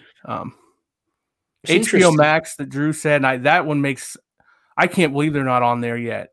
I can't believe their replays are not on HBO Max. It's weird, yeah. It's weird. Yeah. I mean, I think it'll happen sooner or later, but yeah, they still have a ton of room for growth.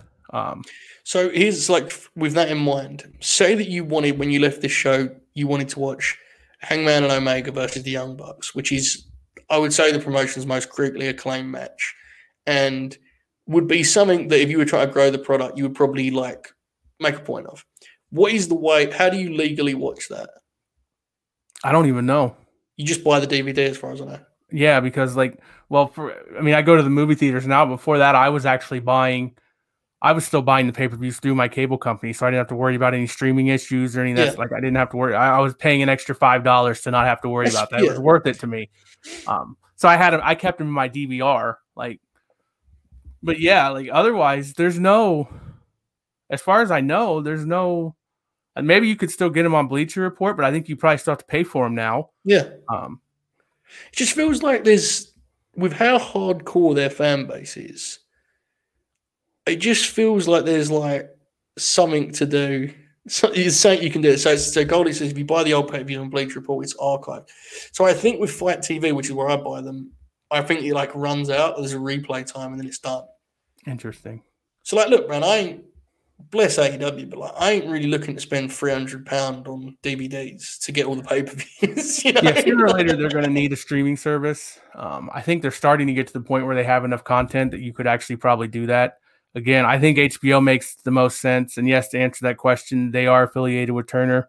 There was the show where they had HBO Max on the barricades because that's everyone was like, oh, they're getting a deal with HBO Max, and it turned out it was just advertising. But yeah, you would think that they would have a hub on HBO Max by now, where you could watch all the old Dynamites, all the old Rampages, well, there's not that many yet, and then all the pay-per-views. Maybe you wait, maybe you don't put those up the next day, but you put them up a month later or something like that. Now, once you can't order the replay anymore through cable.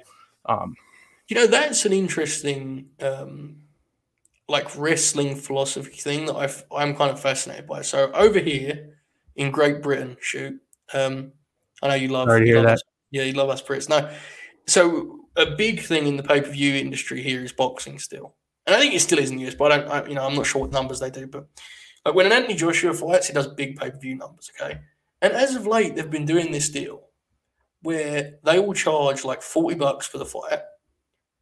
Sarah converted that for you, and then the next morning they will upload it to free for you on YouTube.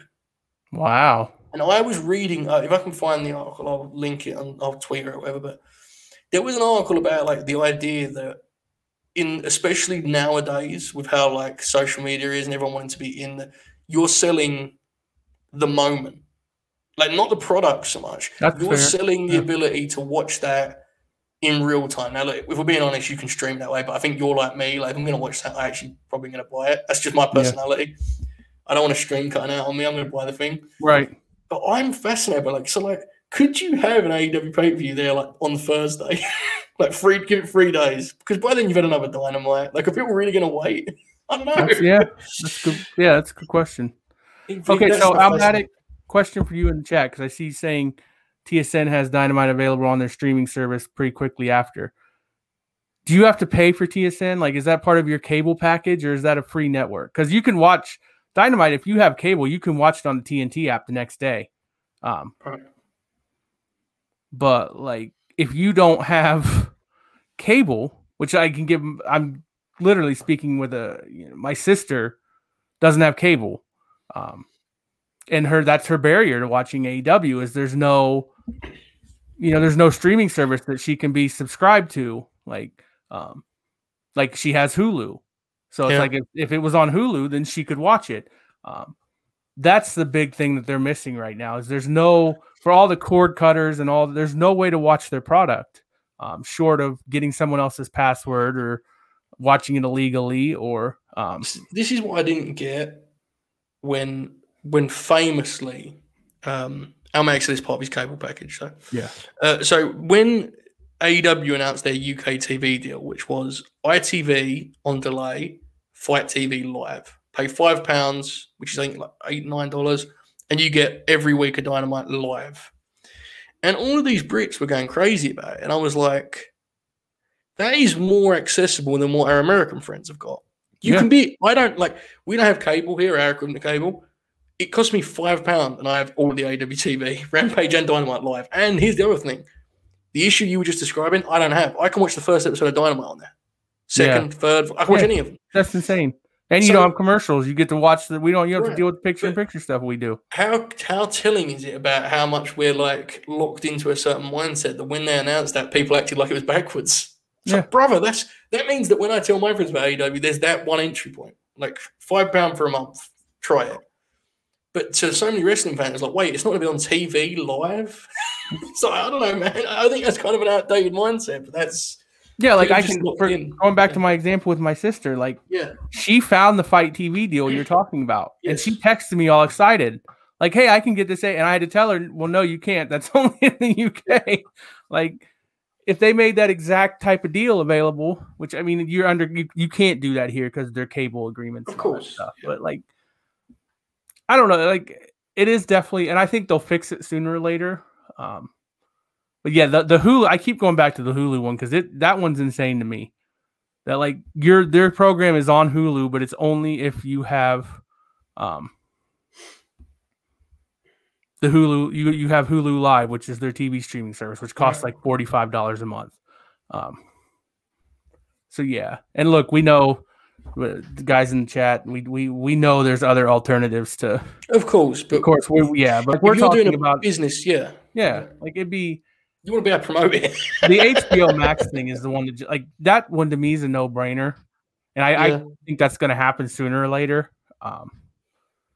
Them having a hub on HBO Max to me is just like that's a no brainer. Then you've got you basically you log on to HBO Max. They've got all these different hubs, Looney Tunes, all these different. They'd have an AEW screen. You click there, and suddenly you're in like the AEW network.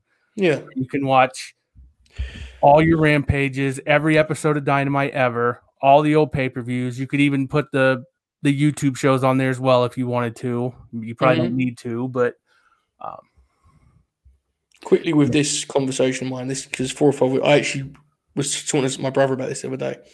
If you're going to do physical media, number one, you got to do Blu-rays, brothers. I mean, ask me for £25 for DVDs and there's no Blu-ray option. Filth. This Brody thing to me is a good example of if you're going to do physical media, do it right. There should be a DVD out of the Brody Lee tribute show and all of his best matches, and all of the money should be going to that foundation. Right. How easy is that, right? Like there should be a best of Dynamite DVD. There should be this episode. That it shouldn't just be as cut and dry pay-per-views. But that's now here's saying that I think it's worth getting into. I know we've already gone an hour. Oh my god, we've gone an hour and a half. We had nothing to talk about when we came on this show. I've got to be honest, guys. This may have been the most boring show I've watched. I've absolutely loved this show. These are our best shows. They always like not to say like the Grin's incredible and we love the Grin, but like these shows where we just do impromptu stuff, these always end up being our best shows. Now this show tonight has really crossed into the stuff that you shoot and I do off air very much. But I mean, here's what I want to talk about here.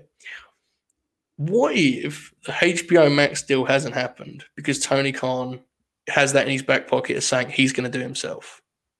He doesn't want to sign a streaming service deal because he wants to make his own. That seems feasible, right? You can't rule that out at all. So how would we content like program an AEW streaming service? So here's my first talking point here to bring everything full circle. Remember how I mentioned how the NWA Power product would have been at home on the network? Yeah. I mean, them on an AEW network would be the most ideal version of that because they don't think AEW is going to fuck them, right? And AEW would send talent their way. Right. So there's a starting point. You could have a studio show, and it doesn't have to be them. Would they have indie shows on there? Would Impact Wrestling, would the folks at Anthem just be like, fuck it, how much do you want to pay us for this? Because currently we ain't making nothing. I don't know. What do you think about that? Like, that feels like something that's much more feasible than people like talk about, I find. I mean, it definitely seems possible. I don't know. The one thing that fascinates me, again, and I'm bad with I know WWE Network,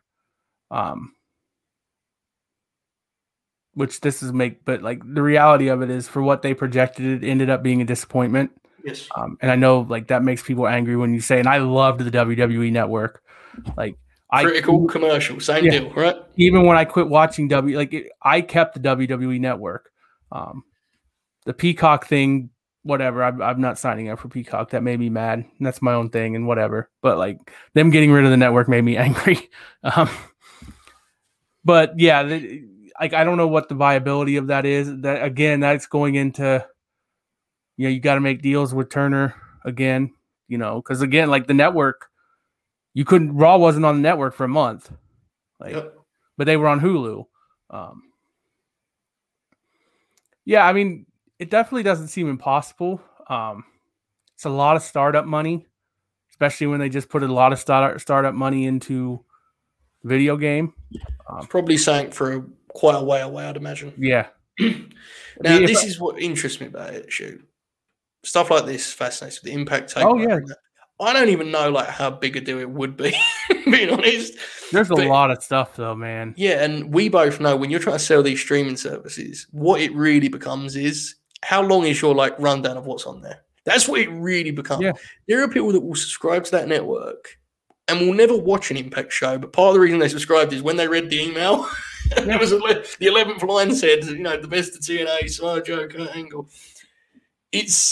I just think it's, and look, you're absolutely right, I think it's a long way away, but man, is it a fascinating thought to do the idea of the WWE network, but with a promotion that doesn't actively like despise the alternatives. Yeah. It's interesting. It's just the big thing that sucks is they have so much of the library. They have so much of the stuff you would want already. Like, for example, World Class. Like, could you imagine World Class in like imagine on Jim Tony Ross. Khan's network, like Mid South? You met like Tony Khan, Mid South, Tony Khan having the Mid South library. He'd fucking probably record commentary tracks with just him talking about the fucking. Like, I just thought here, and this is modern stuff, but it popped me. Like, PWG would be on there. You would think, yeah. And PWG, like, by the way, is the ultimate example of the stuff we were talking about earlier. If that was easier to watch, yeah. And again, that's another one. Is like everyone goes up in arms about that. I legitimately wonder if like, would they really make more money because of that, or would like the things they would have to do in order to be able to stream it? Oh, yeah, I think there's. Firstly, I think they love the charm of it, which I appreciate. I would like their like replay distribution to be a bit quicker. Yeah. So I've watched the last month on High Spots. I've watched a bunch of PWG, and like the amount of great wrestling with star wrestlers that promotion has hosted that people will never see, because as much as I love High Spots' streaming service, like it's obviously super niche, right? Like there's not a lot of people with it. Having like playlists on AEW streaming service, and it's like the best of, trying to think of me, the best of the Young Bucks in PWG. Dude, I'm telling you, and like you probably would play around and have fun with it. It would blow people's minds. Like, they've never seen that shit. Joseph, please look at Demon's suggestion for the AEW network. Oh, hell. All Japan Power Hour of Eddie Kingston. Now, the problem with that is, and this has been a really frustrating kind of deal as I've tried to watch more of it, is All Japan don't own that stuff. So if you get the All Japan streaming service, their like history cut like stops at like 2010 or some shit, because the broadcasting rights to TV deals they used to sign back in the prime, the 90s, those TV networks own the content.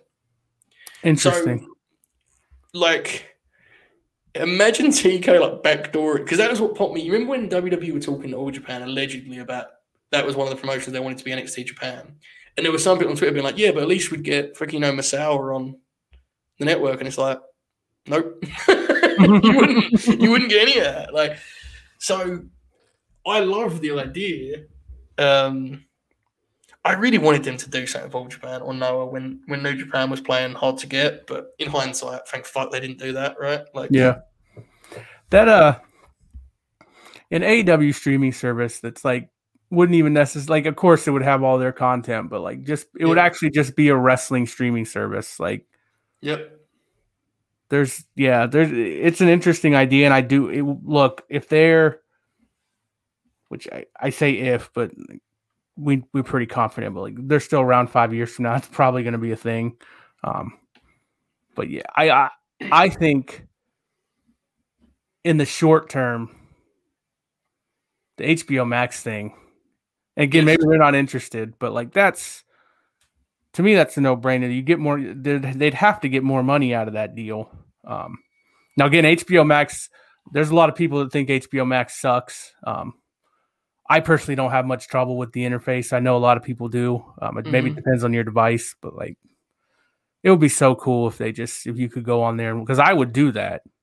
Like, there's plenty of stuff I would revisit. Like, I'm not someone who would rewatch whole shows, but I would certainly go through and like watch moments like that. Some of it's on YouTube, some of it's not, but like the Moxley King promo, which is one of their best moments. You could also, like, Goldie mentioned them doing a ride along, and I'm sure he's having fun with it, because that show obviously would, like, the idea of King and Mox kind of, like, not pulling the curtain back, but kind of detailing that. Because the other thing you could do is you could do documentaries that don't like shatter the veil of kayfabe. Like, it doesn't bother me. I know it bothers you more than I, but like, I would like a documentary on the actual on-screen Hangman Adam Page arc.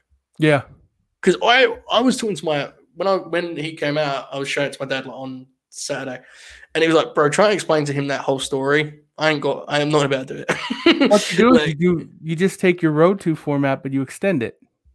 Right, like you could do a lot of stuff that would basically work as an introduction to the product. Yeah, Because the one thing, from what I don't know if this is true, people have told me that WWE is gaining in terms of visibility from Peacock, just because like they might never watch it, but they're like, oh yeah, look, there's fucking Roman Reigns, whoever, I don't know. The one difference is, and I'm not saying this means they'll overtake WWE, any of that stuff. What I'm saying is, most people in the world have made their minds up on professional wrestling in general, but they have definitely seen WWE. Right. Like WWE is not. Visibility is not WWE's issue. It's just like, it is what it is, whether you like or dislike it. I'm not saying there's millions of people out there waiting to discover AEW, because if we're being honest with each other, there's probably none. Yeah. However, worth a shot, right? Shoot. Like, there's a lot of people who don't know what AEW is. Right. It's a different thing. So HBO Max is a good example of it. That visibility would benefit them because it's just out there in front of people. Yeah, I mean, I think it's a no-brainer. And look, we don't know. For all we know, they're fucking having discussions right now. And, with the way things seem to work on here, a week from now, they'll announce a fucking deal and this whole show will look hilarious. But, like, yeah, they definitely still have areas of growth. That's the big thing. That's what's exciting about. That's always been the excitement for me. Like, look, we've had this conversation. Like, startup stuff is appealing to me. Yeah. Most of my sports teams are teams that started after I was not only born but old enough to like remember. Like my baseball team, the Marlins, I watched their first game on ESPN. It's a memory that I have. I was 12 years old, or hadn't quite turned 12 yet, and I sat there in my parents' bedroom and watched the first game of my favorite baseball team. I've now seen win 2 championships and mostly be terrible, but like and then hockey. We got a team here. So that was, and I vividly remember like that getting announced. So the AEW thing, like whether I was really that excited about it when they first announced it, because I wasn't, but like, right. I watched that first press conference. I saw Double or Nothing. I watched All In, even though I wasn't, and that wasn't AEW, but that was kind of the genesis. Yeah. Like, that's just a cool thing to me. And I'm sure that appeals to a lot of people. Like, so, because we've talked about this, but I think this is the first time we've done it on air.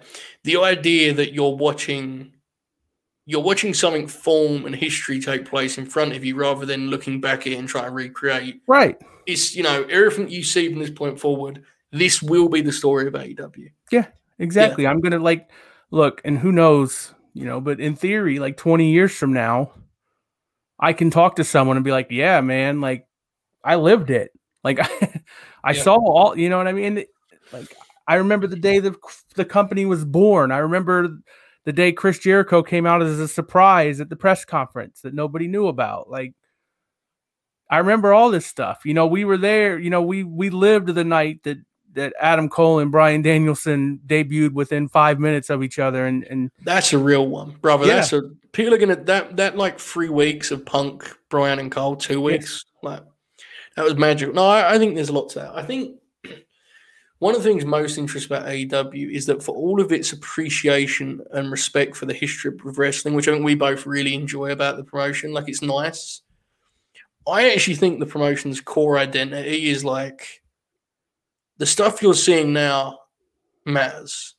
Yeah. And what I mean by that is I think wrestling for the last 20 years has really rested on this ongoing notion of let's try to recapture the good old days, Yeah. And there's definitely, like, Tony Khan's motivation is that in many ways. But the way they frame things on their show, what you just said is perfect, because you do get the sense, actually, this is the stuff that we're going to be talking about one day, And, like, that great Moxley quote, Moxley goes there at Double Nothing, and they shoot the big angle, and he debuts, and he walks back, and he cuts that promo, and he goes, what did he say? He's like, we ain't reading history books anymore, we're writing them. Yeah. I think in a lot of ways that is AEW. Like, respect the history, acknowledge it, use those guys, treat them with respect and dignity. But let's make our own hot era, And it may never have 10 million viewers. The world has changed. It is what it is. But you're kidding yourself if you don't think that, as Shoot said, in 20 years there ain't going to be some dipshit scrolling Wikipedia going, like, that looks like the coolest angle ever, talk about it. Yeah. And we need to appreciate it because that's pretty fucking awesome if you ask me. Like, look, this is the thing that people won't put it in context, so then you get in trouble on Twitter with it. Yeah. AEW's definitely red hot right now. Yes. They're red hot within the bubble. That's the context. They're not red hot within like. I mean, yeah, they're doing good business, but this isn't like a boom period. Anyone who calls it a boom period is insane. It's a boom period for us, for fans like us. Creatively, artistically, a boom period, not commercially. It's probably the best way to explain it. And even commercially within the bubble. Yeah, I guess in some ways it is a commercial success. Yes. I mean, everyone's on fucking TV now, aren't they? It's just they're not, they're not. But maybe this is what it looks like, though. Like, do you think I'm really intrigued by this? Like, do you think it's just stuff doesn't cross over that way anymore? I think that's part of it. Yeah, I think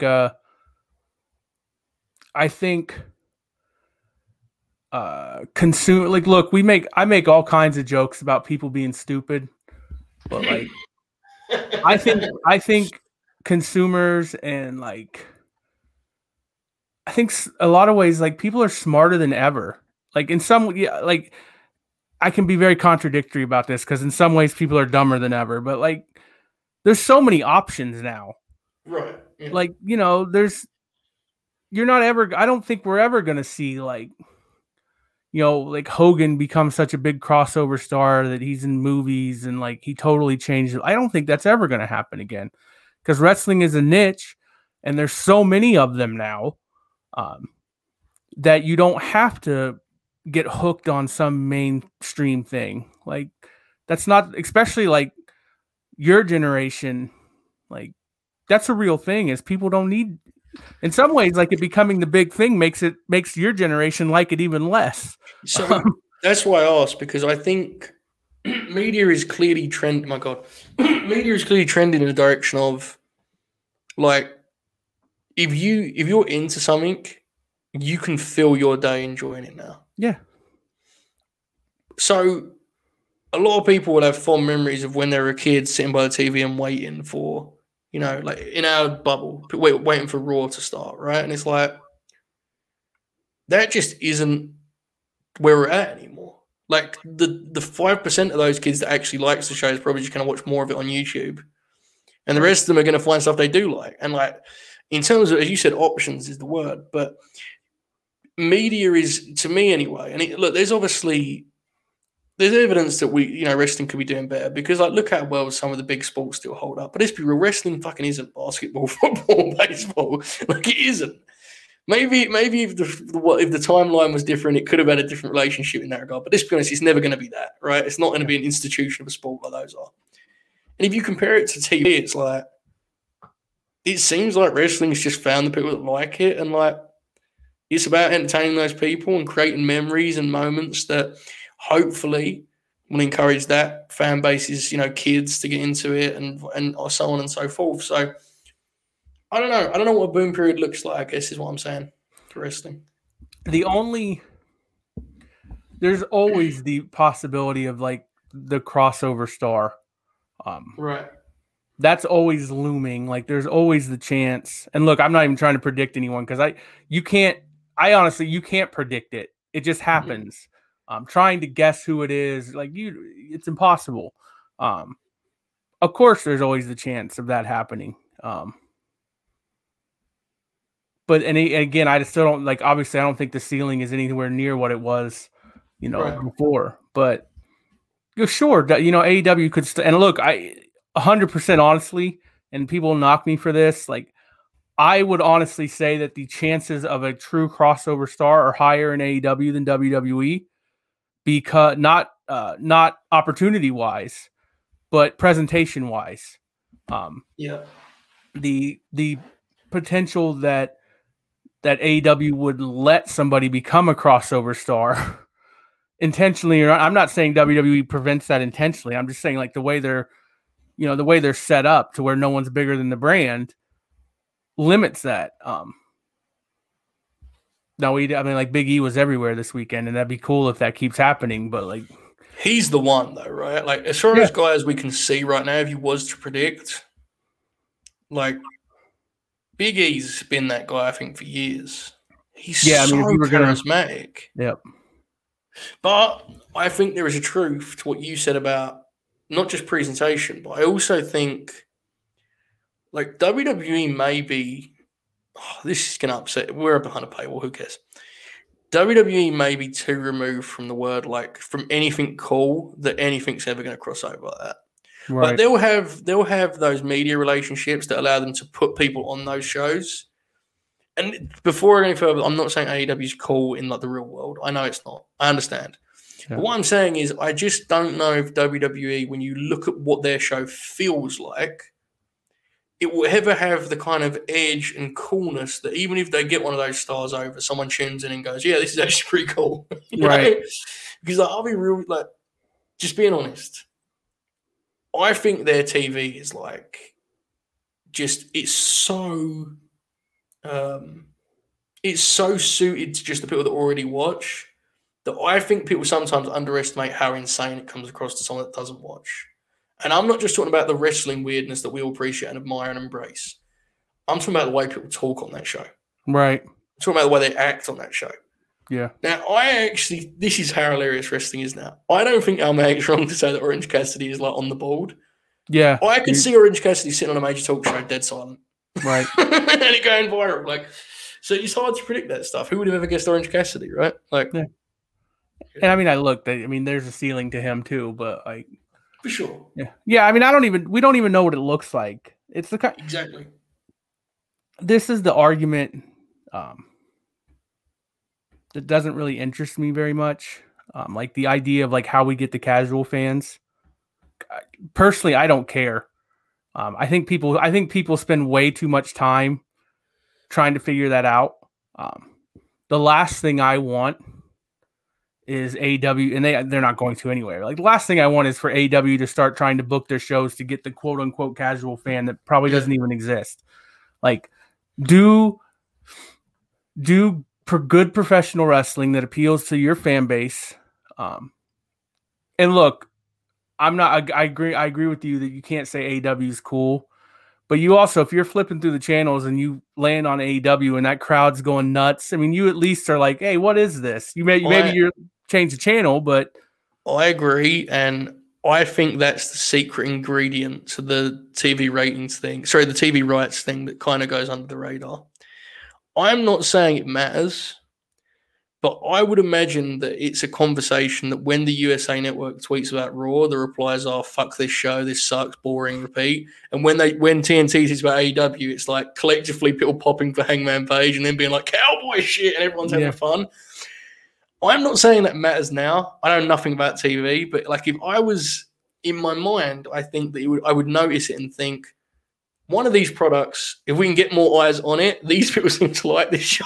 Yeah. And let's be real, man, it is toxic. WWE will tweet the most innocuous shit ever. Like, we're doing this match tonight, and people are like, go fuck yourselves. This sucks. It's terrible. Like, and that's another conversation that they've kind of built themselves and they've dug themselves a hole with that regard. But yeah, I'll be real. I think it is more cool. I'm just saying it isn't like pop culture cool. You know, that's what I was saying. Yeah, that's like, I don't know what AEW ceiling is. I don't know that, again, like you said, 1.8 million is probably never happening, but growth is gradual. Like, yeah, they're already like, I think Dynamite's getting close to 1 million again. Maybe they'll fall under it again. They haven't yet, but like maybe they will. They probably, well, these Saturday shows probably will, but you can't count those. But the baseline slowly rises. And you can't discount the fact that like they move tickets, man. Like they move tickets better than WWE does. Not that WWE has the stadium shows and AEW hasn't done that. Maybe they can. Does that not suggest that it is actually a boom period? In some ways, yeah. Because the attendance is nuts right now. Yeah, their attendance is great. I mean, they don't sell out every week, but like compared to anything else, it's great. There's not a lot of things even in American sports that sell out every week anymore besides like football. It's as good as it's been since there was a boom period, I guess. Is what, you know. Yeah. I think that's the next step for AEW is a stadium show. I think that's coming sooner than later. That's not a scoop or anything I've heard or anything dumb like that. I just the natural progression would tell me that they're going to try that soon. Yeah. Yeah, that's an interesting. I mean, I think we all know they're going to run Craven Cottage, but that's not that much bigger than Arthur Ashe for anyone who doesn't know. I mean, you're probably talking 27,000 maybe there. Yeah, it's going to look pretty weird too. Yeah, that'll be fucking awesome. Depending on how they like, obviously it depends logistically and how they'd have to set it up. But if they can set it up the way that I'm picturing, because that's a beautiful fucking stadium. It's weird, but it's beautiful. I'm really intrigued what how they approach that from a media perspective, you know? Yeah. Because that's their first time coming here. This is going to happen next summer. Right. Everyone says that it's locked in. But I'm intrigued if they will blitz it or they'll just think to themselves, well, there's going to be fucking 25,000 wrestling fans that are going to turn up. Fuck it. I don't know. Because the UK is a huge thing for them, man. TNA nailed the UK and they was not commercially successful at all. Right. TNA was more popular in the UK than WWE, in terms of numbers, that is. And it was not popular in America particularly. It was just on a better network here. And, I think the UK fans I guess they prefer the product. I don't fucking know. They used to sell out Wembley easily and they couldn't sell 2,000 tickets in America. It's crazy. I'll be honest with you. I think they'll sell out Craven Cottage pretty easily. I do too. Yeah. But the question is, do they settle for that? Right. Or do they go full UK media blitz, every radio TV show? That's what interests me. What's the UK main event? I don't think they have to do something specifically for the British audience. I think they may see it that way, but I'm going to be honest. My God, look at Reese's thing. Look, his logo. Oh, that's awesome. God, that rules. I'll be honest, as someone that's definitely going to be at that show, I really don't need them to build it around the two Brits they have. I'd rather they just do a great show. But I hope Cody wins the main event. He'll have to be wrestling someone really interesting for me to stick up with that. I'm going to be honest here. What do you think they're going to do at Craven Cottage? You think they're going to do TV? I think it'll be. It wouldn't surprise me if it's TNT special. I don't think it'll be a pay-per-view. So how would you do a TNT special? Would you air it live or would you do the old UFC model of just tape delay? Or are you best to do what they did with Grand Slam and just tape a 4-hour block and then air it? It depends on, I guess, when you do it. If you're doing it in the summer, man, you really could do a 2 p.m. on a Saturday if you build it.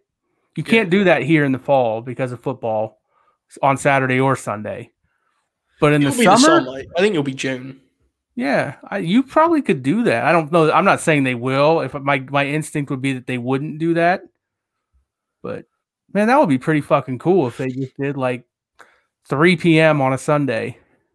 It's interesting. I think the Grand Slam thing was really fascinating because they just split their TV and give you a 4-hour pay-per-view. And I could see them wanting to give the UK folks the most of their roster, which is what Grand Slam. Let's be real. If you went to Grand Slam, who did you not see? Orange Cassidy. That was it, right? And he still came out. He did stuff. Yeah. Yeah. Maybe it would be. It probably, if you're doing a 3 p.m., it probably would make more sense to do it as a pay-per-view than a TV show. Is TK nuts enough to do the thing where he just puts it on at 1 a.m. here? He's just fuck it. 8 p.m. Eastern time. The UFC do that shit sometimes, and it's crazy, dude. I went to a UFC fight night in Sweden, and the show started at 2 in the morning, so it was on Fox at the right time. Wow. Yeah, I don't think he would do that. Can you do that there? I don't think you could do that here. The public transport would be crazy. I don't think so. And just I guess I don't really know, but I would have to imagine I'm thinking about it now. Stadium. You probably couldn't run a stadium. No. I'm pretty sure you couldn't start a show at 1 a.m. in a stadium over here. But maybe I'm wrong about that, but So when they did this, I'm actually now intrigued by the logistics of this myself, and I was there. But when they did this, because like obviously the undercard was on beforehand, like it didn't feel like you were there that late. Does that make sense? If you got there at like 10 p.m., which is late, don't get me wrong, but like, okay, this is the thing though. I was going to say about attendance, they had 30,000 people there. Wow. Yeah, so I just remember that being a wild, like, because that's what I always assumed Vince would do if he did WWE at this point. He'd be like, fuck it. Who cares? Let's just do it. Let's just do it 2 a.m. I think a 3 p.m. pay-per-view would do fine again in the summer. Yeah. But dude, I mean, you could do. I don't see any reason why you couldn't do. What would that be? Dude, how much does this roll? Look, all out. Almax comment here. UFC did fights in the Middle East at 5 a.m, so it could be on 9 p.m. That's incredible, man. My instinct still is that won't be one of their 4 pay-per-views. Because for it to be summer, it would be All Out, and All Out Chicago. I don't think they're going to deviate from that. Yeah, and they want to get back to Vegas for for Double or Nothing. How big is that stadium that SummerSlam run? That's too big, right? The one in SummerSlam was Vegas, right? That big stadium. Oh yeah, that's too big. That's a full-size football stadium. That's 75,000. Oh yeah, that's way too many. Yeah. It'll be interesting if they do dip their toe in the old stadium. Baseball? It's interesting, and look, I'm not even saying it, and it probably doesn't work because Florida's burnt out, and Miami I don't think is a great wrestling town anyway. But like the Marlins Stadium of baseball stadiums is kind of the most interesting one because it has a roof, and I think it's like one of the smallest ones of all the baseball stadiums. I think you'd be looking at 35, 40. I don't know if they'd fill that, but I think they could come close if they build it right. And I don't know what their ceiling is. That's actually a really interesting one to me. We were talking about this when we thought we were going to Full Gear and we were terrified we weren't going to be able to get tickets. I think they're to the point now where they shouldn't be running pay-per-views in these small. They got to run full like NBA, yeah, NHL type arenas. And they probably could go a little bit bigger. It's just a matter of how many venues are there like that. And clearly they could run Arthur Ashe. It feels like they're. I don't know what the stadium is, but Chicago feels like the place to do this. Yeah, and they don't really have. Because that's like let's be real, that's their home territory now. Yeah. I don't give a shit what they do elsewhere. They can run Wrigley Field. There you go. Someone said Wrigley. There you go. Baseball stadiums are weird, though. You don't see a lot of their dimensions are weird for putting on a show. I do think I don't. United Center feels like where All Out would be from now on. I don't know if they want. I get it, but I think that means a lot to them. That building. Yeah. Maybe you just go fucking crazy and do the TV that week at the United Center and then the pay-per-view in the smallest building. I saw someone mention the Alamo Dome. This always pops me. But TNA Wrestling, great professional wrestling promotion, they run that stadium. And as you know, the Alamo Dome is pretty big, isn't it? Obviously, it can be resized depending on the event. It's huge. They sold 7,200 tickets for the Alamo Dome, so it looked very different. They ran the Alamo Dome. Yeah, it looked very different. You'll be surprised. And that was a big house for them, though. I just remember them announcing it and people online being like, "Oh my god, optimistic." Joseph, the Alamo Dome is a 64,000 seat stadium. That's what I'm saying. They had 7,000 people in there because I know that's where the Rumble was with Sean, right? Yeah. That's what I was getting at. My bad. It was like it popped me when they announced it. People thought they were expecting to pack it out, and it was just like a tiny little portion of the stadium. They did. They did. 2017 Rumble was there too. They filled it, right? Yeah, they did 60,000 in 1997. Which was I'm sure a lot of that was yeah papered or whatever. They did 52,000 in 2017. Their biggest attendance there is NCAA basketball. They've done 68,000. The Alamo Dome.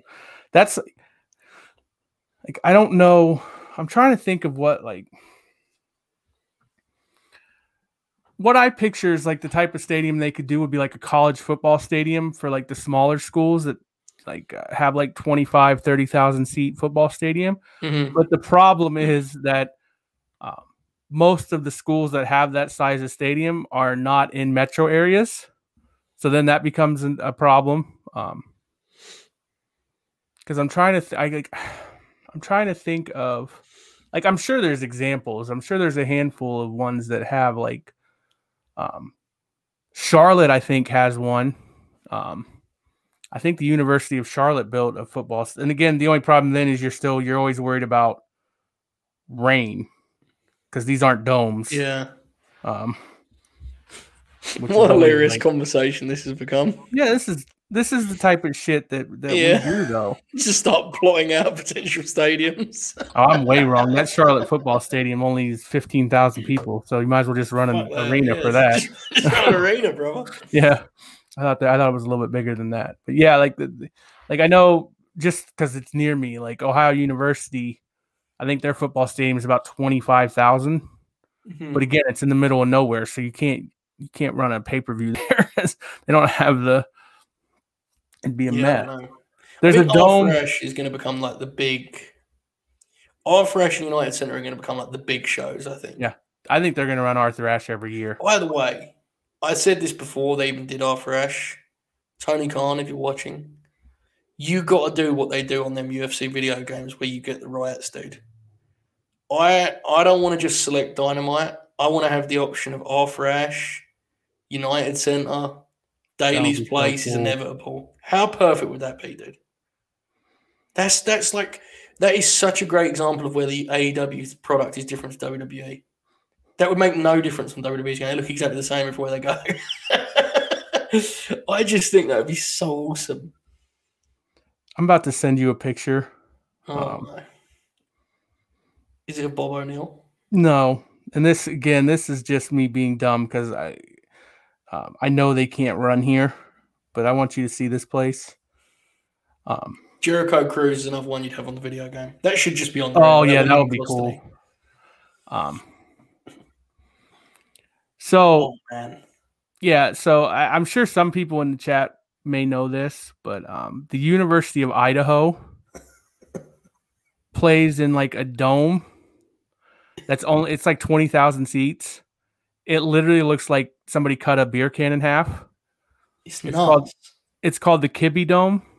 Oh, God. I would die for them to run a show there. Now, again, you're not going to run a show in the middle of fucking Idaho. But God, it would be cool. The place, from what I've heard, is loud as hell. Like I can't even imagine.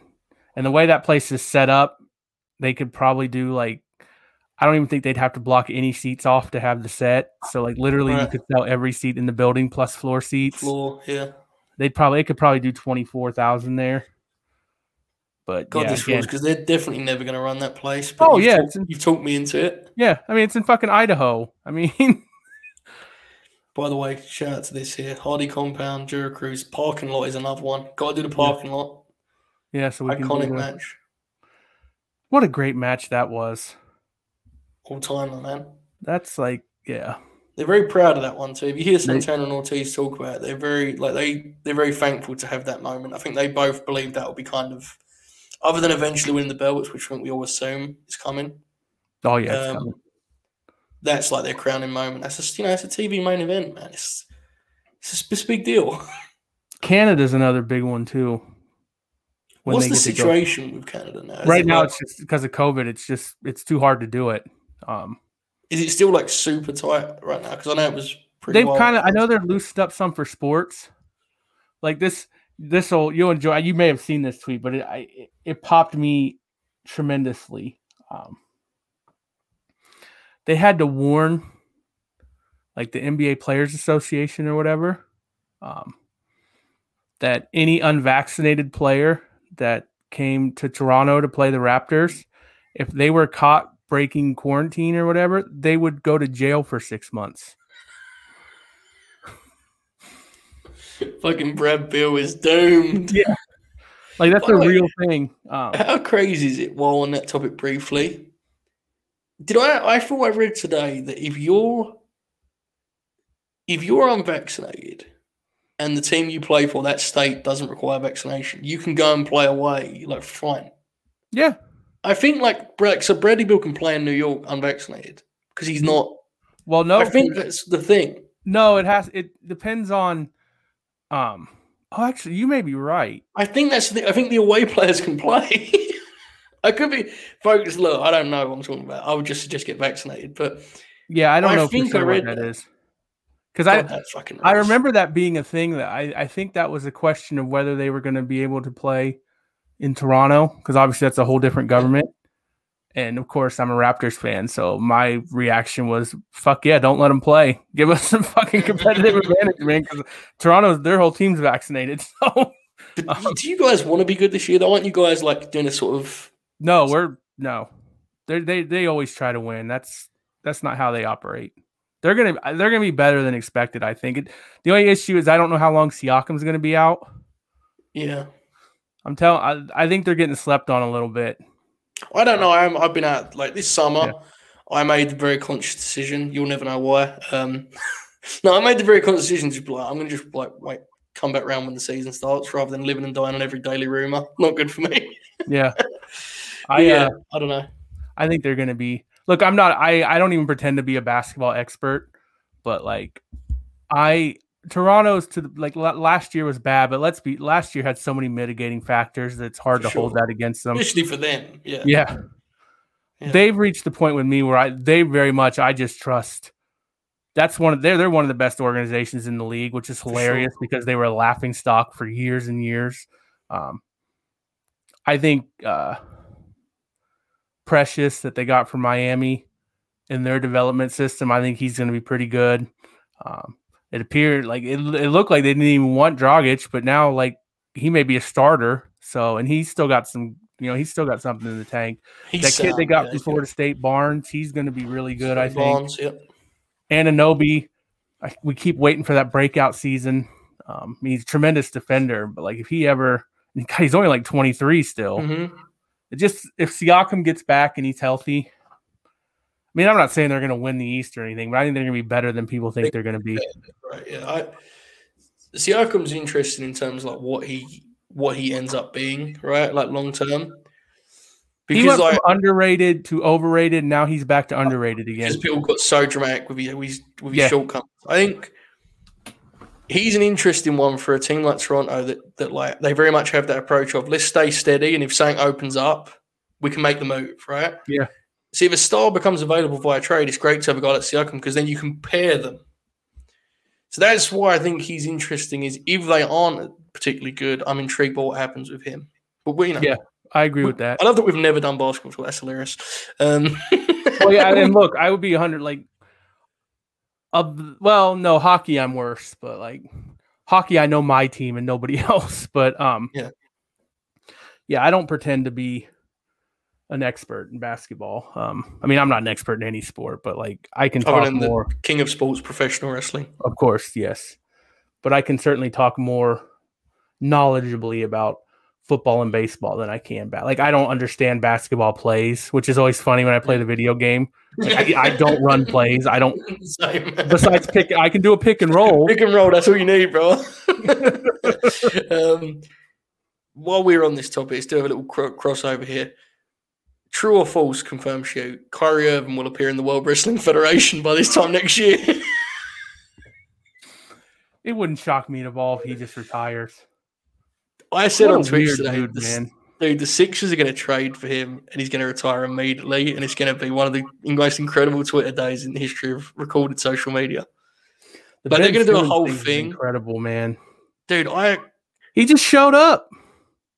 How great was that story? Yeah, when he was like, he told Elton Brown he's outside. Yeah.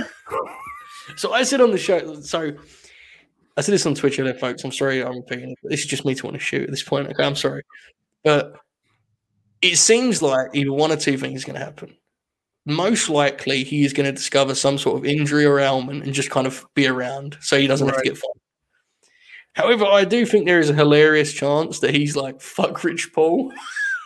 Nothing to do with me. I'm back. It'll be fine.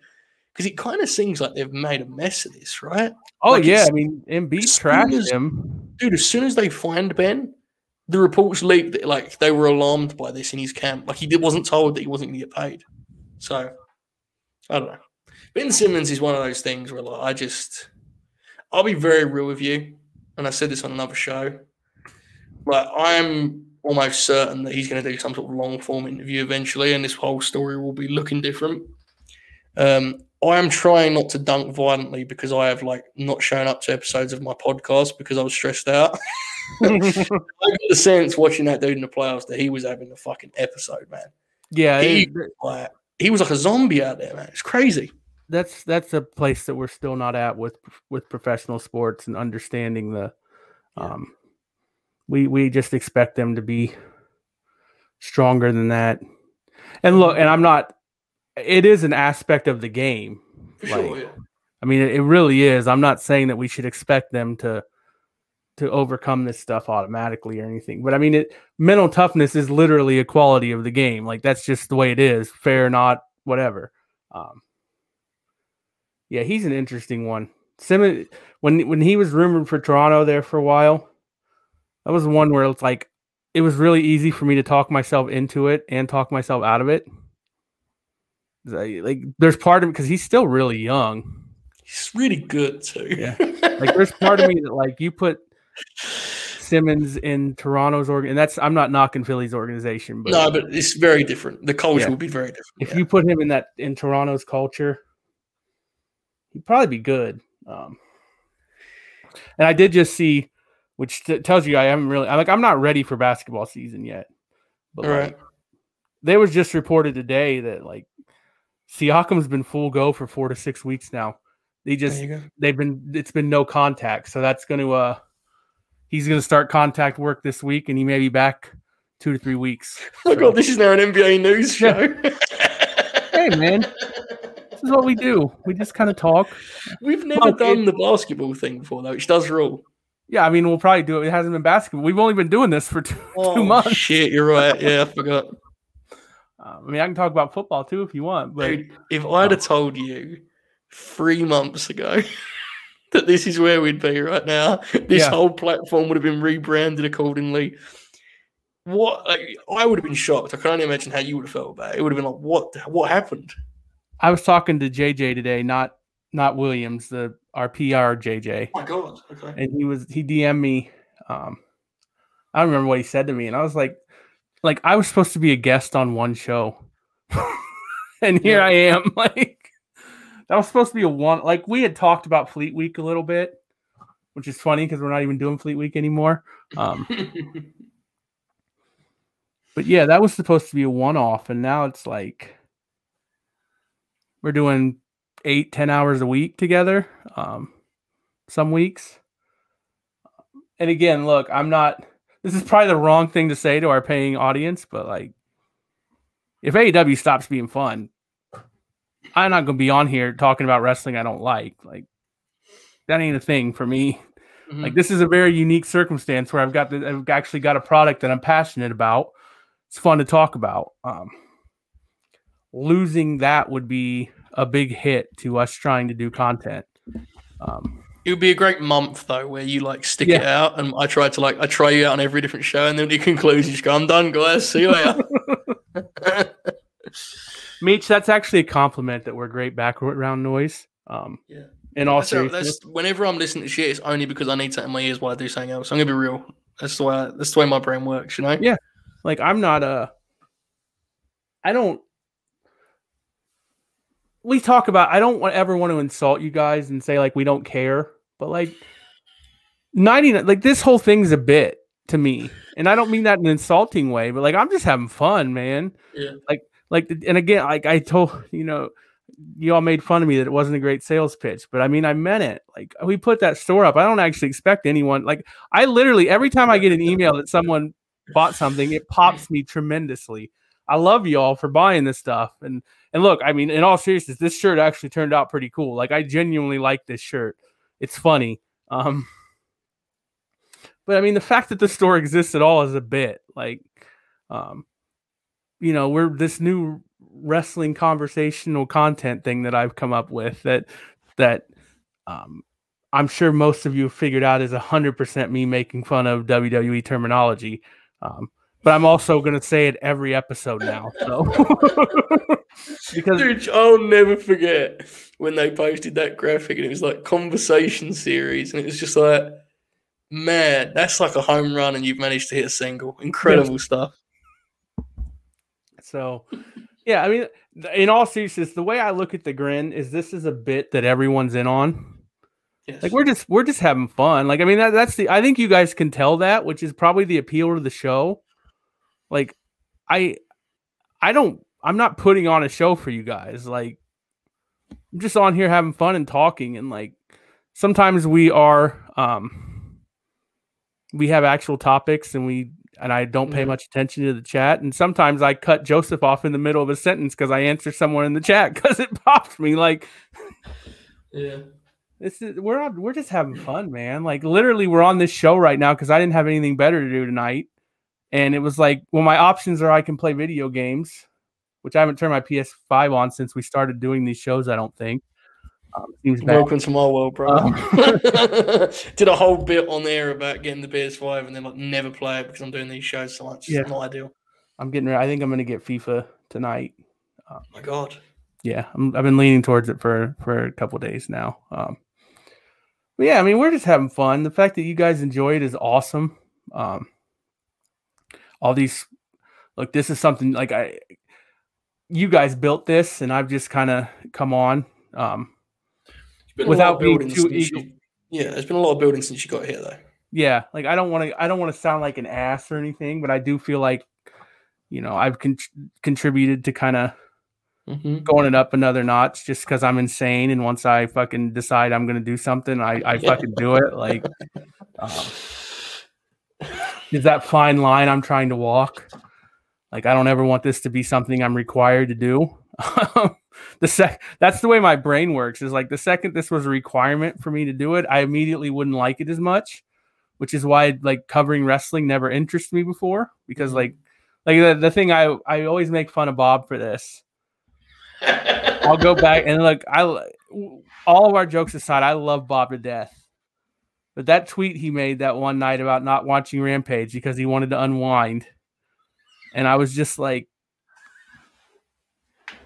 this is like watching Rampage is how I unwind, man. Like, I like professional wrestling. That's so fucking insane, dude.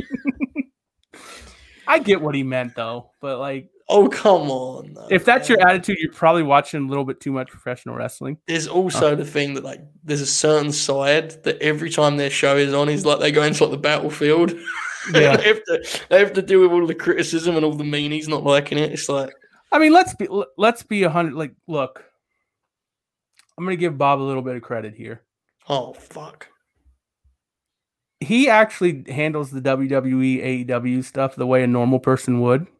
He just watches both shows and he likes both of them. As much shit as we give him all the time. Yeah, he's not a culprit of it at all and hasn't been for about a year. Yeah, like he just watches both shows and he likes them both. Sometimes he likes AEW more. Sometimes he likes WWE more. Yes. That's honestly the sanest way to handle it. Agree. I'm not sane, so yeah.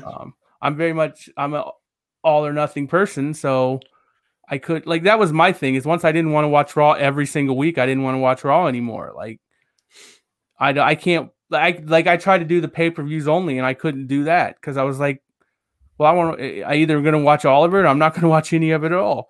Is that a normal, well-adjusted way to do it? Absolutely not. I think about this a lot. It's a slightly different take on it. You know, you mentioned the pay-per-views. Like, I don't think it's probably not normal, like the amount of frustration those shows would cause me when I would review them for Fightful. Yeah. Like, I mechanically thought they were good shows almost every time because the wrestling's good. But like, I had to start reviewing them because I was just losing my mind. Yeah, that's definitely on me. Like, that's weirdo shit. I'm not saying it's not. But I think we're both kind of just like nuts in that sense, though. Maybe probably different ways, but I can't just completely divorce myself from what I think wrestling should be So, like, the Oracle of Wrestling is great at just watching a match for a match. Yeah. Like, I'm going to just sit and watch this Sheamus match and enjoy it. And God bless, man. But I'm going to just watch that match and be like, I'm bored. I don't care about any of these people. I'm not invested. That's me. That's exactly how I am.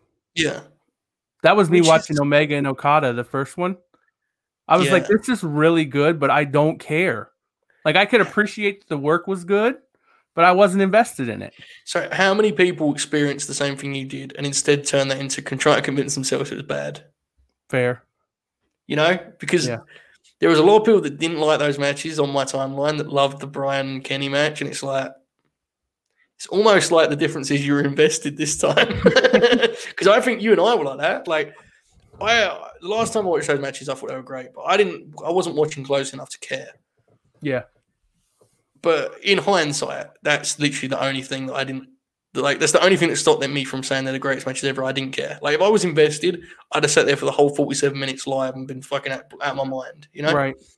Investment is the thing about wrestling that everyone just. Let's be honest, man. It's the actual like key ingredient to professional wrestling, and everyone's so scared of just being like, "Yeah, I like this person," and it's how and everyone how they manifest their interest is different. Yeah, some people they just decide they like this one specific wrestler, and no matter what happens, and I'm not talking about to like the insane level because you know what I'm talking about there, but like there are people who will like, look, I really like this wrestler. Anything they do, I'm into it.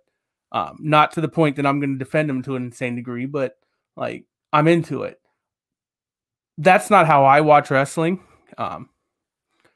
Like we've talked, the Buddy Matthews thing. That's a bit. That's not a bit.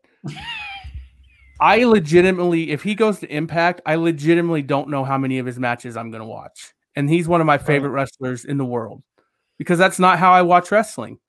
I will probably DVR Impact from now on if he goes there. I will probably watch some of his matches, but I won't watch all of them. Investment for me is both story and like a specific story that's involved for that match, or an overall interest in the promotion. Which is where AEW is right now. And that was what killed WWE for me, is like, I personally, and I know you agree with me on this, I felt like if you were invested in WWE the way that we look at professional wrestling, you actively got punished for it. Like, yes. They would actively insult you for doing that. And in all seriousness, there's people on Twitter who would then make fun of you for caring. That's something that I got into a little bit after the last pay-per-view. So after the last show where Finn, did all the Finn stuff, there were people on Twitter that were being like, this is dumb, I'm mad about it. And then there was this segment of folks that was like, look at you dolt, caring about it and being upset about it. And it's like, that stuff actively annoys me because it's literally the reason why I'd stop watching. There's a line. Right. There is a line where you care. Oh, yeah. Yeah, I'm not going to sit like, you never see me on these shows shouting and screaming. Right. Like, I'm not, I do think that's cringe, but like, yes. If your favorite wrestler, okay, let me just talk about without even, let's be real about what Finn Balor was, okay? Finn Balor is a guy that went back to NXT and reinvented himself as like a straight-laced, Bret Hart-esque world champion. He would kick the shit out of guys. He would almost work heel sometimes when he was working with babyfaces because he was so vicious. He comes back up. He gets programmed with Happy Corbin because he's used as a decoy in the John Cena program. Already you're getting frustrated, right? Right. He then just loses to Roman on TV. Granted, screw finish, so they protected him. And they resurrect the Demon. Now, look, I'm not like a diehard Finn fan where I'm going to watch every match, but I'm a pretty big fan. As soon as the Demon came back, I'm like, oh, fuck. Like, now he's back to doing this shit. What was the point of going to NXT? Then, in the biggest match against the match against the biggest guy in the promotion, the finish is a laughing stock, a joke. am I not allowed to be like, man, fuck this? Yeah. And I know you not like agree with that, but I don't know. I just find that to be, and then yeah, you're right. Like some of these dudes come on like screaming. It's like, bro, just stop watching. Like it's dumb, but it's a weird dynamic they have. Like now, I think I'm different to you in the sense that I am much more the wrestler side of it than you are. I think not to like the crazy degree, but like when Samoa Joe went back to NXT, I started watching NXT again. Yeah, and I would just literally watch like mostly his shit. Yeah, unless I was reviewing it or analyzing it, but. There's a handful of guys like that for me. Like if Andrade went to Ring of Honor, I'd watch Ring of Honor more closely, which is hilarious because Andrade is not one of my favorite AEW guys, but I loved that dude so much in WWE. Right. There's probably some I forget him, but I'm more that way. But like the key ingredient is the same for both of us: investment. Yeah, and it's it's that, everything. Again. Those people who get so worked up are insane to me. Yeah. But the opposite take where you make fun of it and you're like, why do you care? It's just pro wrestling. When you spend, 8 hours a week watching pro wrestling and tweeting about it 15 hours a week. To me, you're dunking on yourself at that point. Yes. Because it's like, look, if your attitude is why do you care and you only casually watch it, all power to you. Like, if you watch matches that only interest you and you watch wrestling every now and then and you're a casual viewer and you make fun of people for taking it too seriously, perfectly valid. But if you watch every episode of Raw and every episode of NXT and every episode of SmackDown and you're on Twitter tweeting about wrestling and quote tweeting people when there's not even shows going on, and then you turn around and make fun of people for having emotional response to professional wrestling, you're a sociopath. Like, why are you spending all this time with professional wrestling if you're going to make fun of people for caring about it? So let's dive into a little bit. So, I agree with all of that. We've talked about it before. Remember when Punk, the fan that cried, and we kind of did this. And I think it's not said enough what you say is true. But the thing with the crazy fans is I'm not going to dunk on like you remember when they did the Banks Flair program that went on forever, and every time you thought Banks was going to actually beat her and put an end to it, Charlotte would just win on pay-per-view? Remember this back in the, like, if you got really mad about the result of those matches and you was like actively upset, like I think that's a little much, but I get it. I think it gets really crazy when it's like weird shit. Like when someone, where they were placed on a poster. That's when me personally, and listen, if you're in the chat and you do this, God bless. I'm not judging. But when I follow someone and they start analysing how much people are on posters, I'm like, I don't know what you're doing now. This is like a sports team for you. Like this wrestler has now become your sports team. That's a weird vibe. But and let's be clear, it's weird when people do that with sports teams too. Like I root for several sports teams that are like underappreciated and like they'll get the national media hates us and why don't we get like that shit's weird too. Like weird complex, yeah. But it's just there's other examples of it, like my favorite wrestlers sold this much like merchandise, or it's like it's like I don't know, maybe you should just enjoy the matches and the promos. One of the weirdest ones, I'm gonna just say this because I don't care, but like I think there's a lot of Sasha Banks fans that like just ride or die for their favorite wrestler, and all hell, man. At least they aren't bootlickers for the promotion, Yeah. But when they do the deal where they're like, hopefully she can just get out and go do Star Wars, it's like, surely, like you just want to watch them wrestle. Yeah, don't you want to watch exactly? Don't you want to watch it wrestle? Like, but I guess that's the end of the video game for them, right? Like that would be their character winning and getting out. I guess that's how it works. I don't fucking know. Yeah, I don't understand that. Yeah, I think the wrestler thing for me is kind of built from WWE, where they kind of taught me to stop caring about individual wrestlers because they made it really hard. I don't want to blame everything on them, but like, was the only game in town for a long time. So I think they've shaped how a lot of people watch wrestling, whether they meant to and whether you meant to let it happen. But But that is a real thing. Like when you asked me who from WWE did I want to come to AEW, and I couldn't give you an answer until I really looked at it, because that's just not like, to me. I'll get excited. I get excited about it when it happens. Like when the Owens was one that I probably would have said anyway. But like, look at the Gargano thing. I was like, eh. And then it became a possibility, and all of a sudden, and then 3 days later, I'm on here wearing Johnny Gargano shirts, like just to pop myself. Like, that's the way. I try not to get too invested into specific talents in that regard. Now, as far as like Hangman Adam Page, I'm all in on.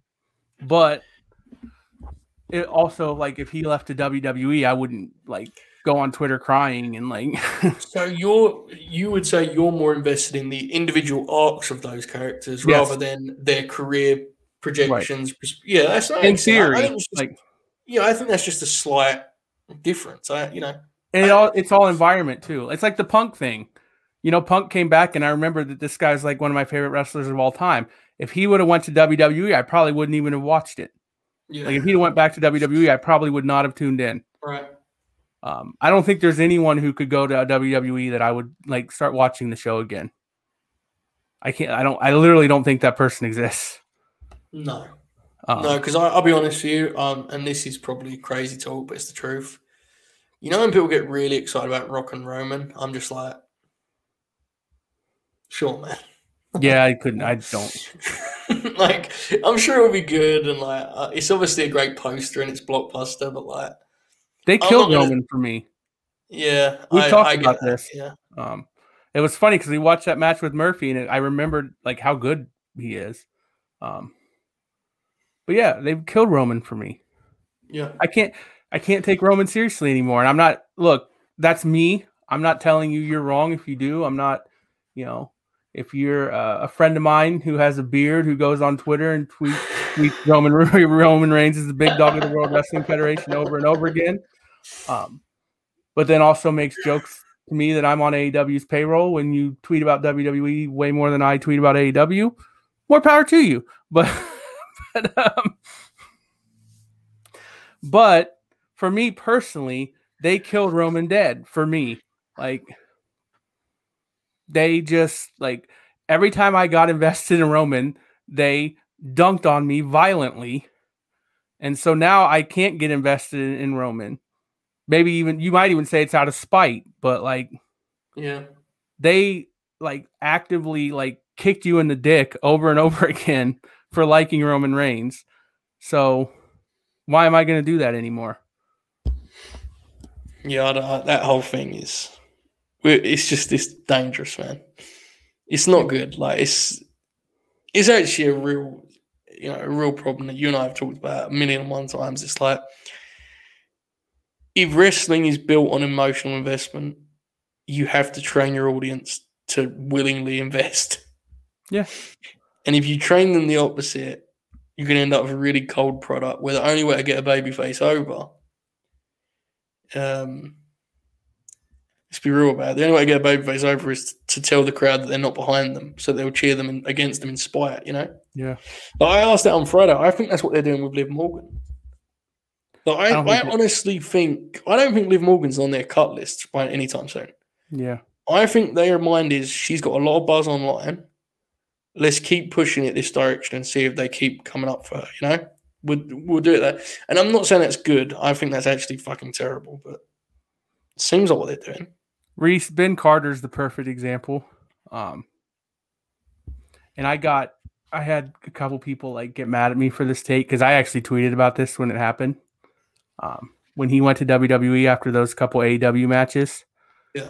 And I never said I wasn't happy for him, but I immediately lost interest in him. And I mean, that's just the way, like, look, I had a wrestler who I was a big fan of, and like, I can't say I knew personally, but like I had interacted with personally. He went to WWE, and I immediately was like, well, I'm just not going to see his career anymore. Like, that's just where I am with WWE now. And like, it's I had people actually get mad at me because it was like, oh, you can't just be happy the guy that got to WWE. Well, no. I mean, I'm happy for him. I'm glad he's getting paid. But as a fan of this guy, no, I'm not happy that he went to this place that I don't like. Of course I'm not. Like, we go back to the sports team, and it's not a perfect analogy, but it's like Kyle Lowry, favorite Raptor of all time. Am I going to root for him on the Heat? No. Do I hope he does well? Sure. I love Kyle Lowry. Do I want the Heat to win a championship because Kyle Lowry's on that team? No. I'm not going to root for the Heat in the playoffs if the Raptors get eliminated. Like, that's not the way my brain works. Then when Kyle retires, I'm going to go back to this is one of my favorite players of all time. But right now he plays for a franchise that I don't particularly like, which it's because one, the LeBron thing, and two, I'm a member of Marlins Twitter, so I have to read Heat Twitter during the off season. So, that's natural. I think that's not even like I'm not knocking that Twitter. I'm just like it's natural when everyone's tweeting about something you don't care about. Your reaction is either you're going to get into it or you're going to have a spiteful reaction where you're just like they're a pretty expansive Twitter section too. It's actually funny because I saw somebody tweet this and I don't remember who it was. It's not someone I follow. It was actually someone from Heat Twitter. That like part of the reason that Heat Twitter and Raptors Twitter hate each other is because they're so identical and the franchises are kind of identical. Like the Raptors never got LeBron, but like they both are just like they believe in their culture and their way of doing things, and they believe they can bring a player into their culture and make it work.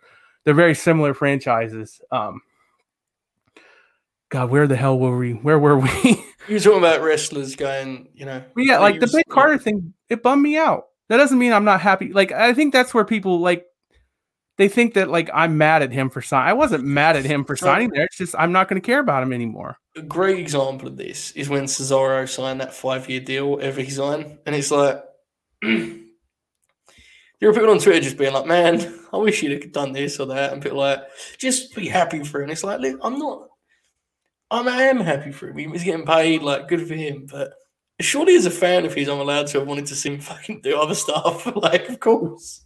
Well, and it's funny because we finally got to see it happen the other way around when Cole left.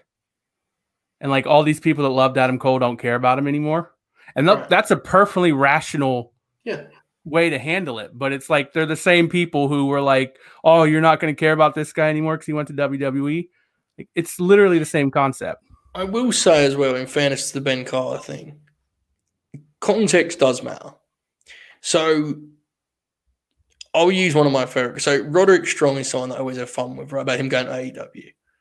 If he spends the rest of his career as a player coach in NXT, I am actually content with that. Yeah. He gave me a lot of years of non-WWE wrestling where he was full bore. God bless, man. Fucking coach those dudes in a warehouse and make you $100,000. God bless. Right. Samoa Joe, as much as it's a shame he's a bootlicker, it is the same thing. Like, I'm not really like if Joe doesn't want to do fucking like full-on matches in AEW, I get it. Right.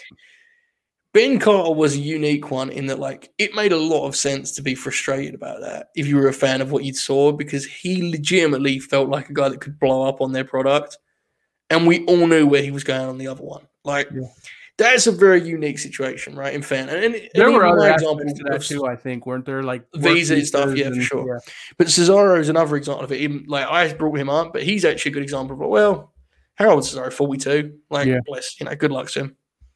It's hard. I don't know. Yeah, I mean, if the other one was just like competent and you could enjoy it in that sort of way, but you can't really. The Ben Carter one worried me too, because that was we still didn't really know everything about how TK was yet.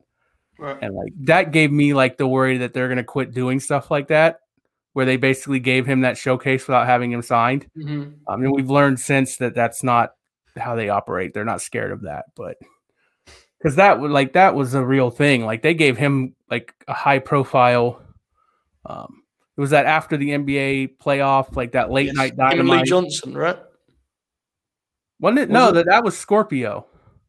Lee Johnson was on Dark, and that match fucking ruled. I remember them being like that would have been a big hype match. Yeah, they had a great match on Dark, and then I think they did Ben Carter versus Scorpio Sky on Late Night Dynamite after a playoff game, which probably really wasn't as big of a spot as we acted like it was at the time. But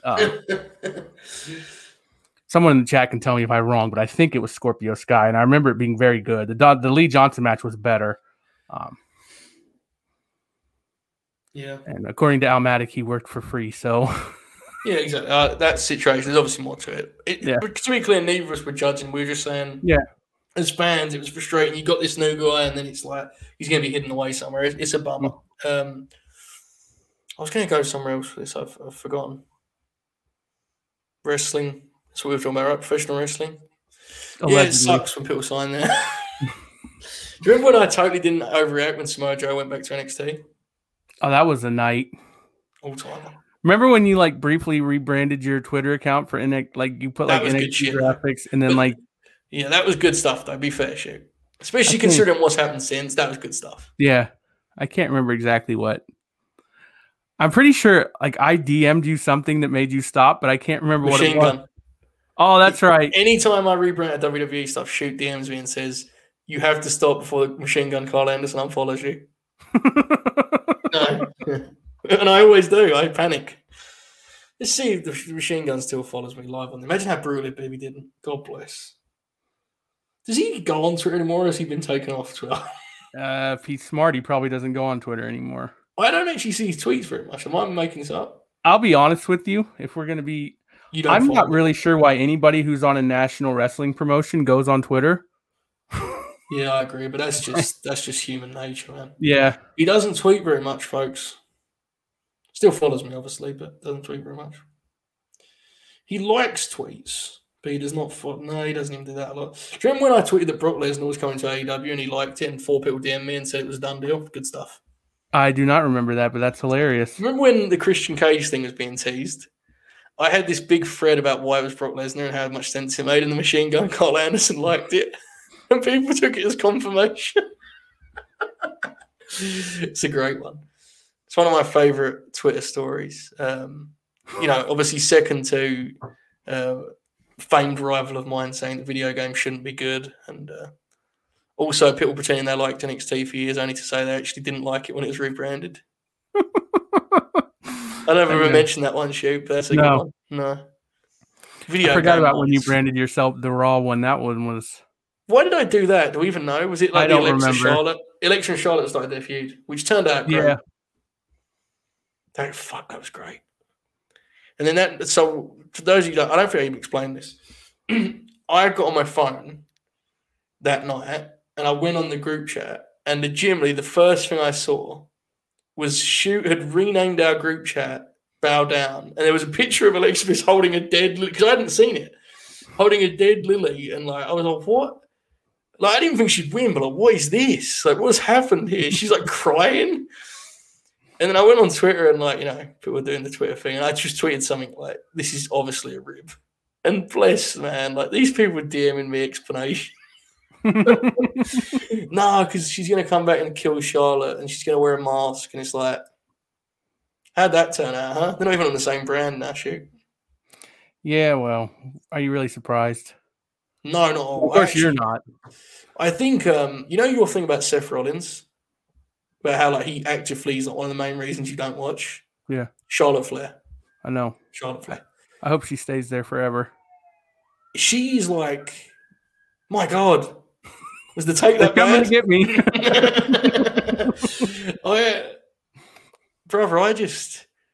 I think that's like one of the most incredible wrestling things ever, where every analyst just talks about how she's so good that she has to be pushed, and it's like, do you guys know what wrestling is? Is this is this shoot sport now?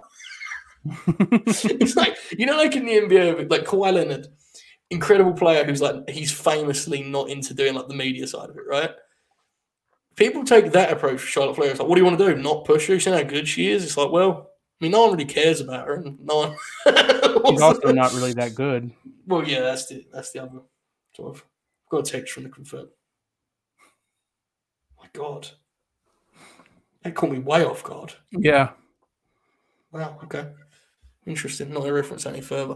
Look at this. $60 video game shouldn't work. Should go on a shirt. Bro. There is no way he remembers that, but that would be incredible. Imagine him coming across that shit. How do we brand it though?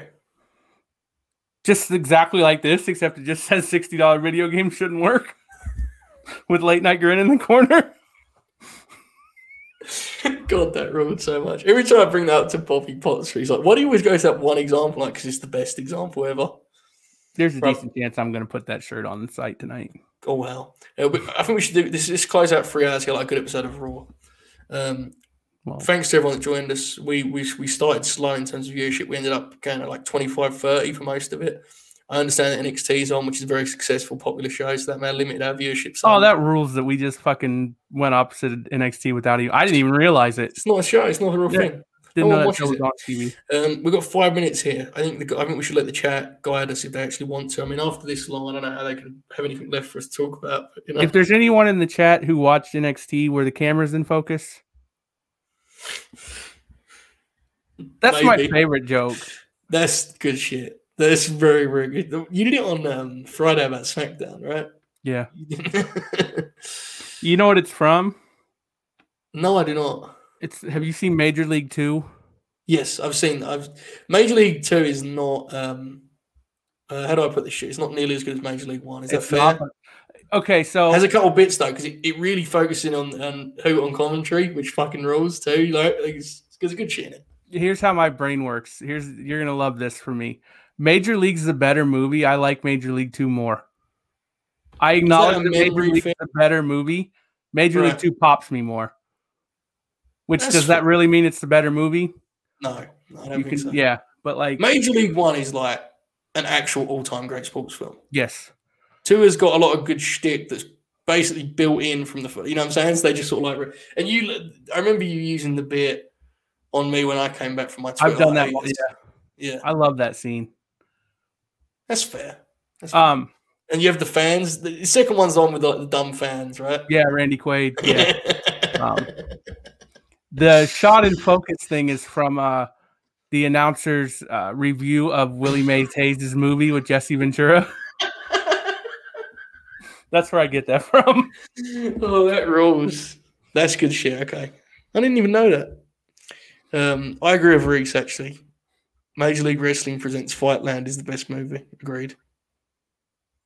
Mello Hayes won the North American title. Your faults. I don't know who that is. Yeah.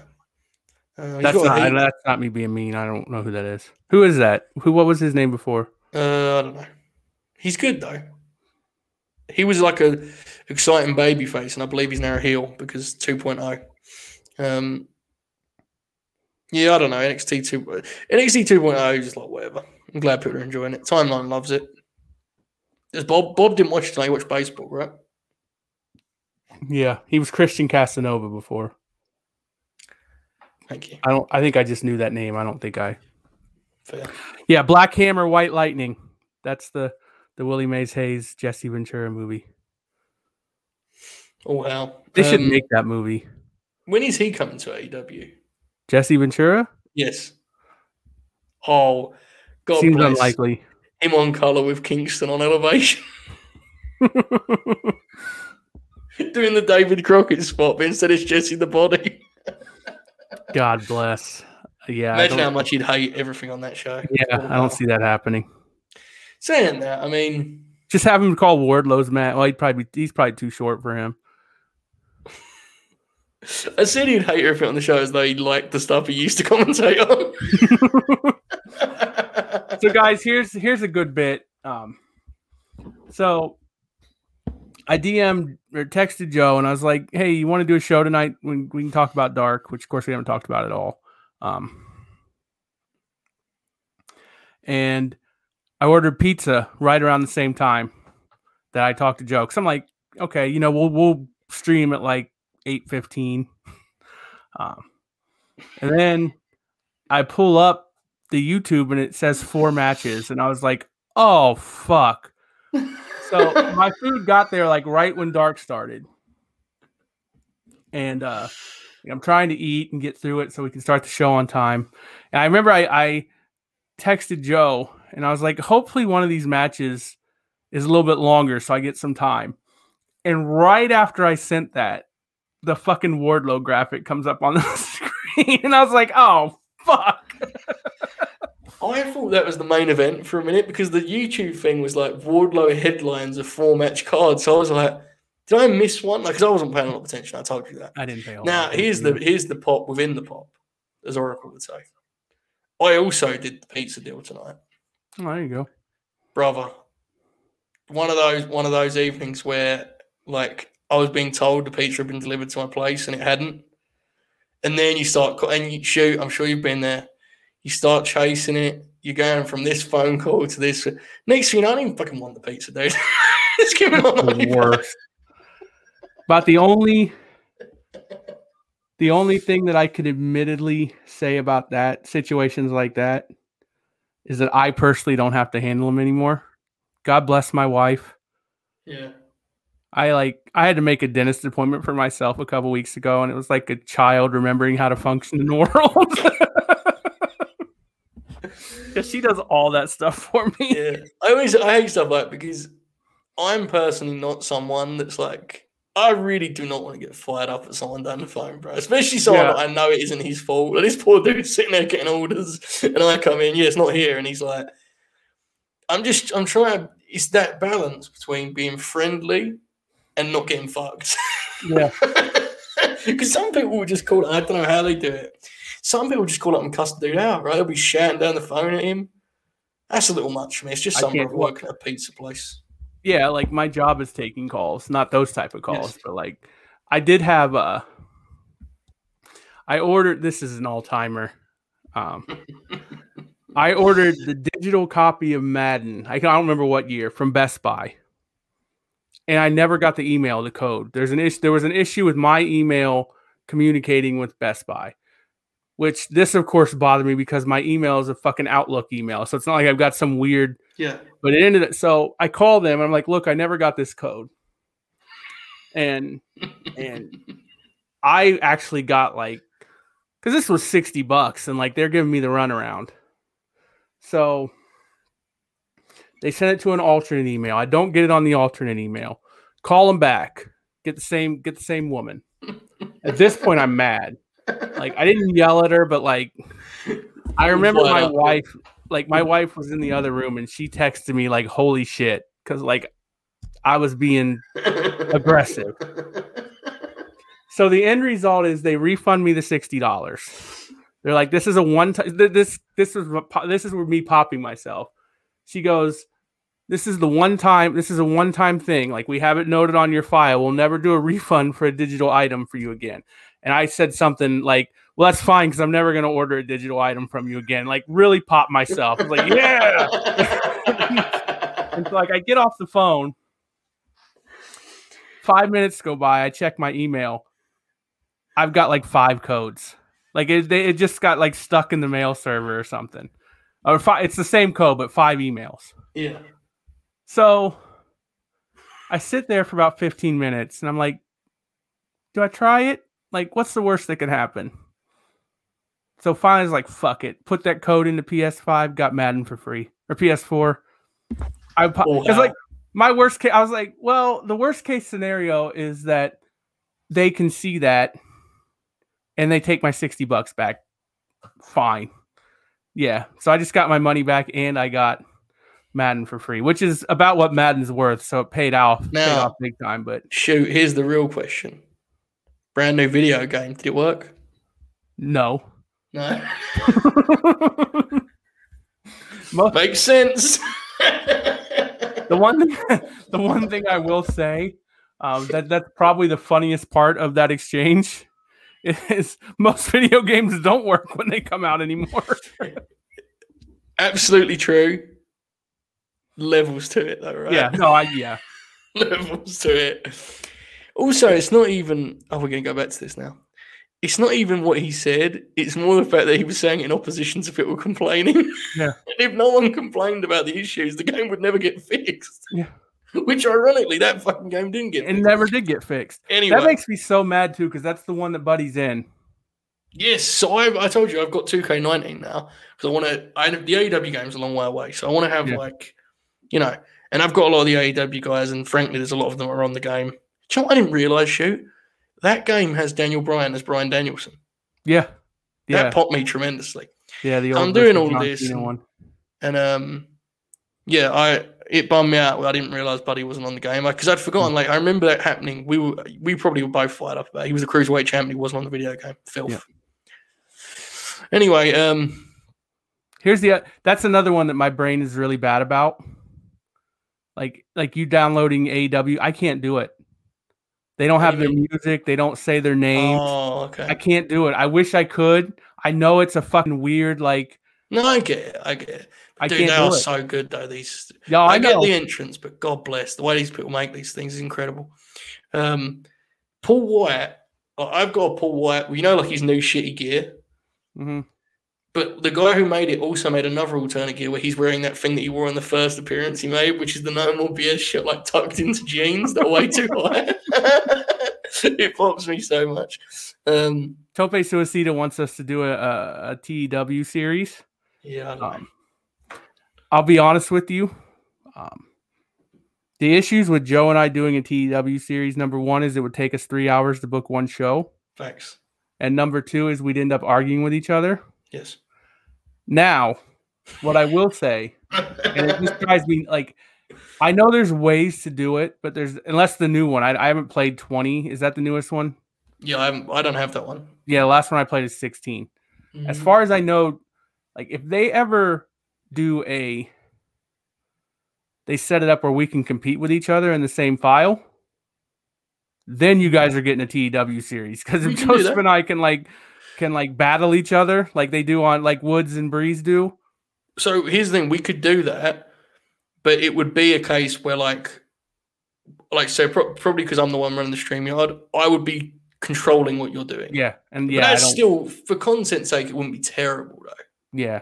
It'd be more if we ever get to where like we can both control it ourselves, and it'd be better, much better, yeah. Because then we can like fight over free agents and like you get like your email notification saying that I've offered this, and then I'd be on the other side of the screen laughing and like. I want fantasy booking to just be a regular theme within our programming, and tonight we did like an hour of us just plotting a territory that will never happen. So I think we have fun with that.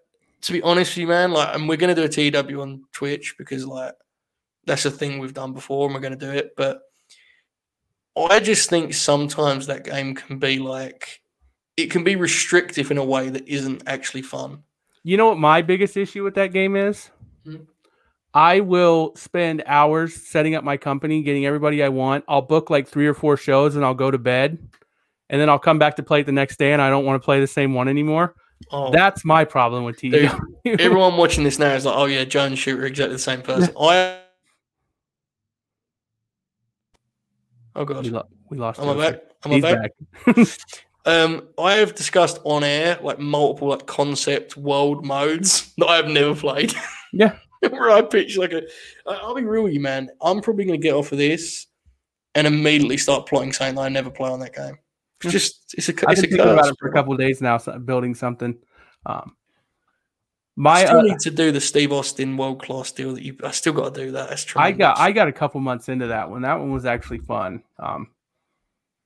I can't talk about it now because one of the main guys is problematic now. But yes.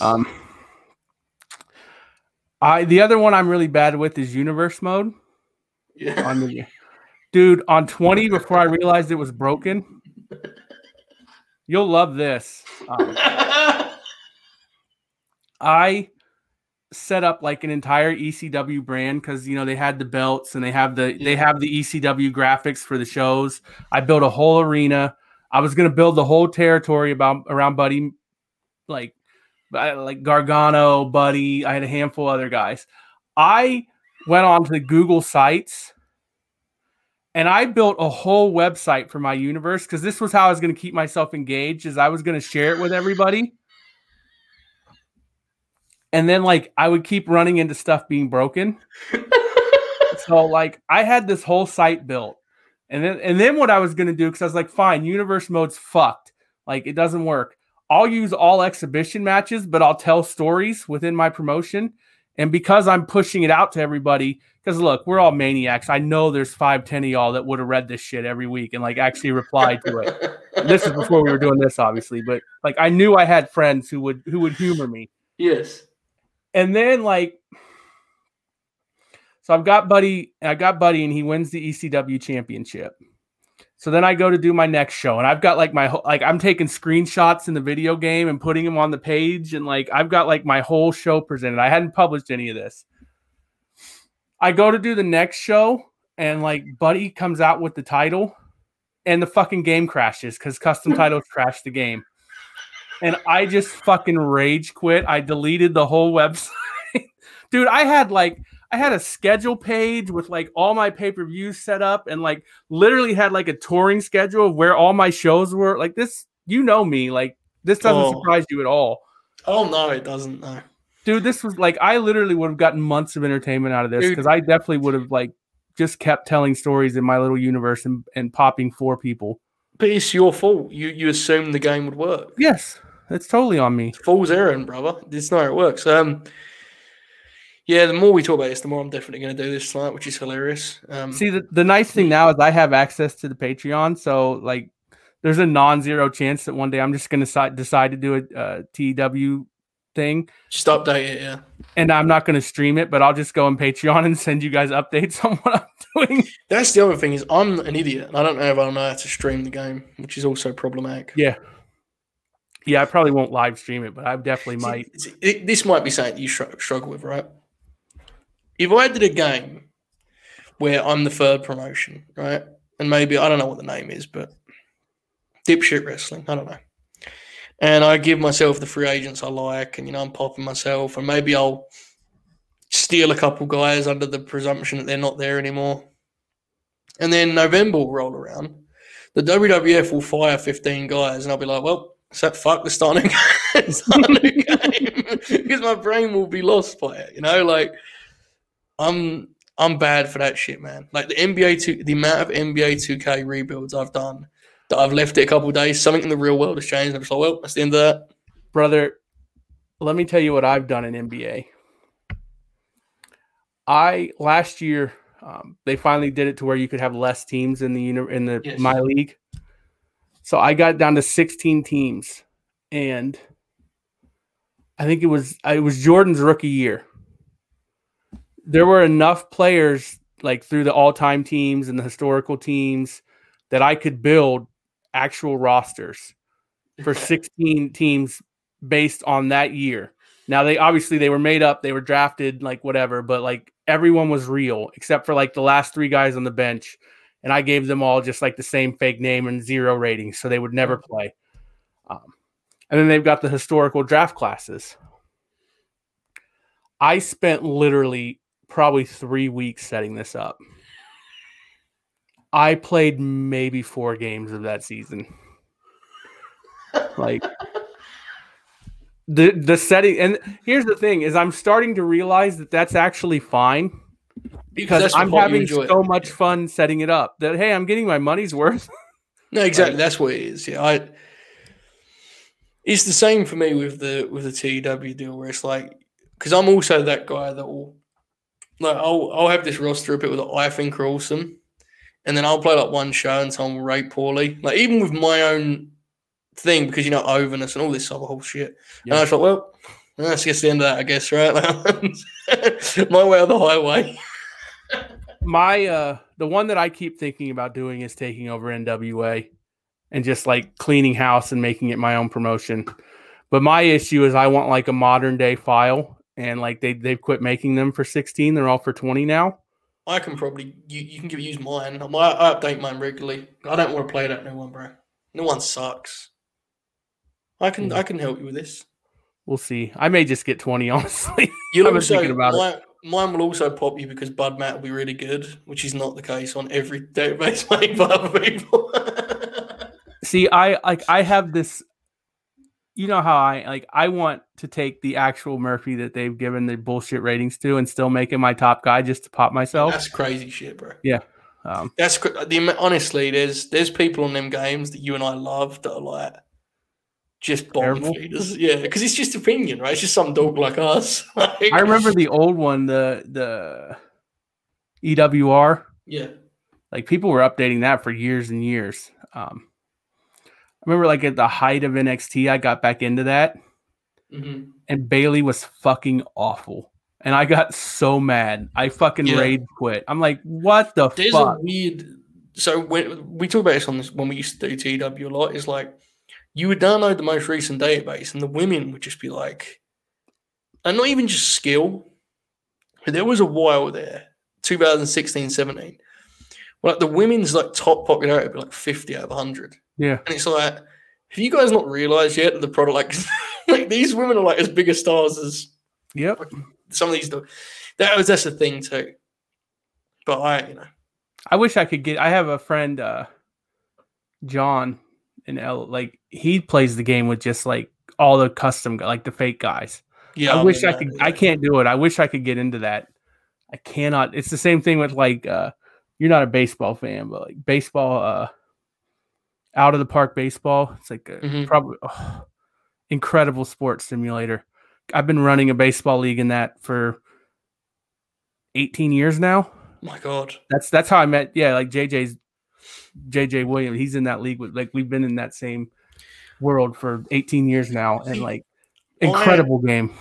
One of the things is though, I think, and I've never done it because frankly I don't get deep enough in games to do that, but I think there are like, I could live in a world where mostly it's real guys, and my promotion brings through a couple like made up folks, and like because in my head I can frame myself because like the truth is, there's stuff happening in wrestling every year that like you wouldn't even know who that guy was the year before, right? But a full database, brother, there's no way. Like it doesn't have any appeal to me. The last one, the ones I've been playing, I haven't played in a while, but yeah, I'd start in like 85 or 87, or because you can go 30 years and it's all real wrestlers. And a lot of them have like, I can't remember how it works, but like not you're not guaranteed that everyone who's great turns out to be great, which is that's part of the fun of it. But yeah, the thing that you would like, I know you don't care about baseball, but you will appreciate this concept. Mm-hmm. That game comes built. It's like, I mean, it's got some graphics. You don't actually play the game. Like the most you can do is manage your team in the game. Right. You can select new historical season and start in any year in the history of baseball. Yeah, that's tremendous. With all real players. And then like you go on to the next year and you get all the real players that started that and like go on and on. If they could do, and there's licensing and stuff like that. If they could do that in a real sports game, like if I could, like NBA 2K. It feels like it should be like closer than it is on NBA 2K, right? Like if I could start my league in 1983, for example, and just pick like, like the Bulls with rookie Jordan or whatever. Right. I would never stop playing that game. Like because that's what I run into on even like 2K is like I play the first season and then I start getting the fake players in there and I start to lose interest in it. That's where you're very much like me. Yeah. Like, I was trying to figure out how to work around. So the other day I had one. This is hilarious considering what our show is about. But I was like, what if I do a database in which the elite go sign with WWE and TK still enters the professional wrestling world? And I was sitting there kind of, I was thinking, okay, so, you got to get creative with Punk comes in at that time, right? You imagine. And I was sitting there plotting this and I was like, then again, what if I just don't do this and left it there? And like, I'm sure in 2 weeks, I'm going to circle back to that for the sake of the game. Because then at least I'd have like, because the thing is, my problem is, I used to always do the old ones for the reason you just said of, everyone I use for the next 25 years is going to be real. The issue with that is I really want to do a game with today's talent because I fucking like today's wrestling. Yeah. I'm into it. But I don't want to book AEW because there's 100 wrestlers and I like, it's fine as it is. I definitely want to do WWE. So it's like, I don't know. I just was, the reason I went back to 2019 and thinking about it was like, at least then I'd have like a couple years where I know where kind of things are trending, But even still, I'm not sure. I always end up starting my own promotion, but that gets so frustrating. Like having to, I really, if I do it, I'm going to do NWA and I'm just going to clean house and like start doing it differently. The other issue I run into is like the things we've talked about with, like 1 hour TV, squash matches, build to the big shows. Yeah. Doesn't really work because that's No. not like the way. So it's like the way I want to book the promotion probably is not going to be successful. I don't want to do, Monday Night Raw every week or that's. I wonder about because I like the AEW model where guys aren't on all the time. Like you're probably going to start having morale issues in the game, right? Like, Yeah, there's a lot, and that's why I think sometimes it's restrictive, and that's why with you and I, we have more fun just shooting the shit and booking the territory like this. Like if you're sitting there on your own, I get like I play it, like, I try to play it a lot. I never actually get through fucking playing it. I just put the databases together like you do. But yeah, I think the longest I've gotten is like 6 or 7 months.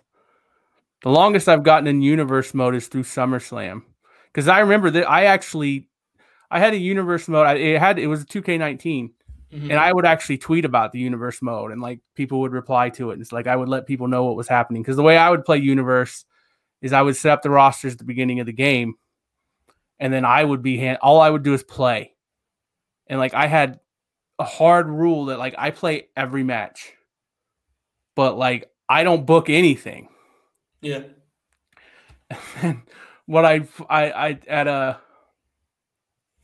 SummerSlam, I finally booked something, and it was Adam Cole getting kicked out of Undisputed Era, and and John Cena taking his place. So John Cena's in Undisputed Era now, and of course, in like complete me fashion, I finally booked something, and so I immediately lost interest in it. I got like the next show, and I've got Cena and his Undisputed Era stuff coming out doing like I think I had him doing the old Thugonomics thing for some reason just because it popped me. And that's like the last show I ever did. Hang on. You got to tell the people about your fucking Ty Dillinger deal. Oh, this was the same universe mode. Please, this is an all-time group chat part. Please explain this. So, and there's still some tweets online. Please don't search them because my old tweets suck. Again, like I said, I didn't book the matches. Like I would play whatever they booked for me. And I got to a pay-per-view and I think it was a triple threat. I don't remember the exact details, but basically Ty Dillinger was in the world title match. I did not control Ty Dillinger. And he won. He won the title. So Ty Dillinger is my WWE champion. So I'm like, all right, fuck. So I get this. So this is I did book this stuff. So I guess I'm wrong because I booked this whole angle. So I go into the match editor and I create. I called it the Golden Opportunity, and I named it that, of course, so it would show up on the little graphic, so I could tweet out the graphic and it would say Golden Opportunity. And he's the perfect 10 Ty Dillinger, so he would defend the WWE title on every show. He was on SmackDown, so every episode of SmackDown. But he would only defend the title against people who had never won a championship in WWE. I think when I told you I had said never had a shot at WWE championship, yes. That was wrong. It was they had never won a title. Like not any title in NXT, WWE, never won a title. So every week he's defending. It's an open challenge basically, and but the criteria is that they have to meet this criteria. Because basically what this is he's pretending to be a fighting champion, but he's fighting people who are losers, basically. So it's like Shane Thorne. Like that's the tweet I found as I tweeted out the graphic of like Shane Thorne versus I can't remember who else I got. But the payoff to this was that he was going to do the open challenge at the pay-per-view, and the person that was going to fight him was Sting. And so the payoff was going to be that Sting was going to win the WWE championship. And like, I'd popped myself huge with this. And like, I remember vividly like tweeting about this and people being like, what the fuck are you doing? And like, I had a payoff and I was excited. And then of course I quit before I ever got to the fucking payoff. That's fucking awesome. That's what I talk about. Like universe mode is the most infuriating mode of all time because it's so close to being like the greatest video game mode that's ever been created, but it doesn't work. Sorry to hear that. The worst, and then again, this is kind of funny now, but like I think just because I was whatever. But like you play the universe mode and the shows that will book for you. It's like you had your 3 feuds or whatever, your 3 feud spots, and every week it'd be the same. That's why I never got into it. Yeah. And then you get to the pay-per-view and it's the same match and it's just a gimmick match. And I was like, this is fucking horseshit. But now looking back, it's pretty accurate. Yeah, exactly right. Yeah. I don't know. One of my favorite things, and this is why I never, as much as I talk about it on here, I would never do a TW with the events thing, because one of my favorite things is like doing TV, like trying to figure out, okay, what the hell am I going to do as the TV main event next week? What's this, that? I love that stuff. Universe mode was too loose for me to like. I need to have like full, because TW's so in detail, right? Like, I need to be a certain way. My issue with universe mode is that when you book stuff, there's no stakes to it. Mm-hmm. Like, I know GM mode's coming back and they'll probably fuck it up. But I mean, I'll be honest with you, I'm probably going to buy the WWE game, even though I don't. Bootlicker. Yeah.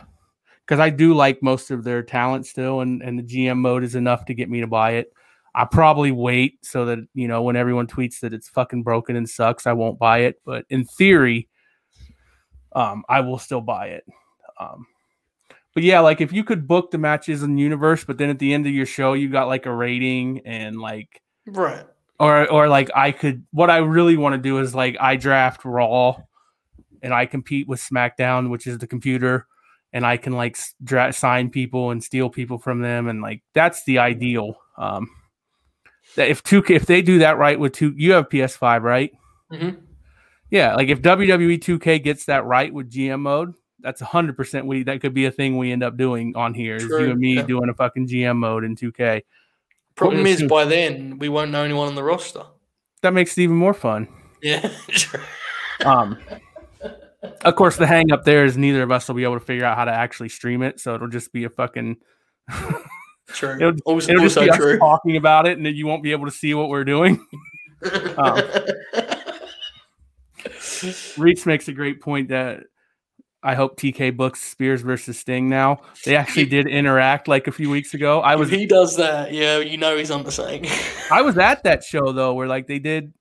Well, he doesn't attack Sting; he attacks Darby, but Sting's. That was at the Rampage I was at. Was that when Tully was just like, get him? Yeah. What a great show, man. That was a great night. If you guys get the chance to go to AEW Live, fucking do it. It's awesome. If you're not scared of the pandemic, which is a perfectly valid thing to be. Fair. I went to one show and was like, oh yeah, there's a pandemic. I'm going to not do stuff again for a while. It's tough, right? Yeah. I went to the Joshua fight and like the whole thing was you had to be vaccinated. And then, like I just walked in the stadium without anyone asking me if I was vaccinated, and I was like, Yeah. If I wasn't asked, that since no one else asked. That seems bad. Yeah, that was like I went to that Dynamite and we get the email like a couple days before and it's like masks are mandated like this, and it's like this is a University of Cincinnati because we was on campus. Like it's mandated by the university. You have to have a mask on at all times. Nobody had, like, it was maybe 20%. Yeah. I mean, we had our masks on the whole time, but I had tickets to the Bengals and Jaguars a couple weeks ago, and I ended up selling those because like I did something. And I was like, okay, I got that out of my system. I don't really want to. That's fair. And of course, it ended up, this is a sad statement to make, but it ended up being one of the better comebacks the Bengals have ever made in their franchise history. And a fucking always going to be that way. Yeah. I mean that the context is probably lost on you, but like one of the greatest comebacks in the history of the franchise is just a random week 4 game in the middle of the season because that's just how their franchise is. But does it make you mad that like you and I have been so responsible during the pandemic, and you have guys like Robert O'Neill just doing whatever he wants? Does that frustrate you like it does me? It did at first. I didn't expect a sincere answer. Yeah, well, basically, I decided to answer the question without acknowledging the Bob part. Yeah. No, what happened for me was like until I got vaccinated, I took it super seriously. Yeah. Like insanely seriously. Like I think I drove Adrian crazy a little bit. Because like she would go out to lunch every now and then with her friends or whatever, and I would get like not mad about it, but I was like, do we really need to do this? And but she works in the public, so this was an ongoing argument, and it's over. It's not like we don't actually fight, so I don't want to make it sound like it worse than it was, but like that would be a real thing. Is like, well, I work in the public every day, and I was like, well, if you skydive as your job, are you going to go skydive on your time off too, and have an additional risk? Like, but I didn't do anything for like a full year, and like when I got vaccinated, I was like, well, I'm going to stay the same. Mm-hmm. But it was like mentally, it feel just different. It started to get to like, I don't, and then it was like, but then the numbers started spiking again, and God bless that this is what we're talking about now. But I don't know why you guys. This is what Joe. Like literally, we're just doing our post-show conversations on the show tonight. Yeah. But, the numbers started going up. I started getting paranoid again because there for a while I was like, okay, well I'm vaccinated. Right. If I get it, then I get it. I work at home, so I wasn't too concerned about like me exposing people. Obviously, Adrian would be, she would have to get tested if something happened. But then it was like, I still wasn't really like, we'd go to a restaurant and eat. That was like the extent of like what I would I would go to the convenience store and I wouldn't wear my mask. But now I'm back to wearing a mask all the time. Like before they even mandated it, I went back to, I can't wait to get that damn booster shot. It does feel like I don't really look at the numbers, so maybe I'm wrong. But it feels like it's starting to calm down. Like maybe we're starting to get over the hump again. It feels that way here too, but I'm going to be honest, I've now probably reached the point where I actively avoid numbers. Yeah. Because I've made my mind up that I'm just like not going to do much shit. It's like, why do I need to hear about what these fucking idiots do? In some ways, it's weird because in some ways this was like mentally the worst thing that ever could have happened, but not for the same reason that it was for a lot of people. Because all it did was give me an excuse to like not do stuff, which I already didn't want to do anyway. Like it let me become, you know what I mean? Like it became socially acceptable to be like what I wanted to be anyway. So God it's bless. That sounds like the start of the fucking Joker. I just don't know that I'm ever going to go back to like doing stuff all the time. Fair. Like it's and I work from home now, which is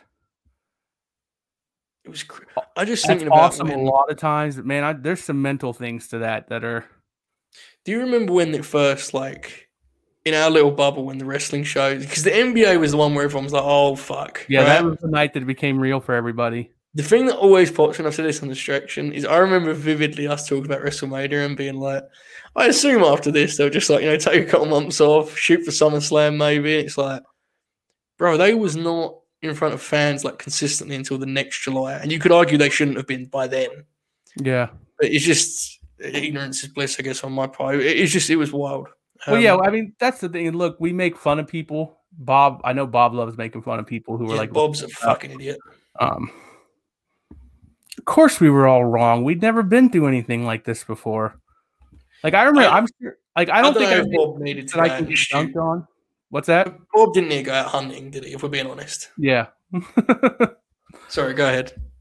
I don't think I made any tweets that make me look bad, but I definitely was like, "This isn't that big of a deal." Sure, but like, come on.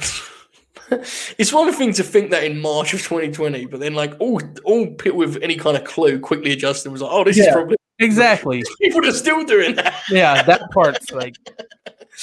No, you're right. Instincts is always, they're overdoing it. But come on.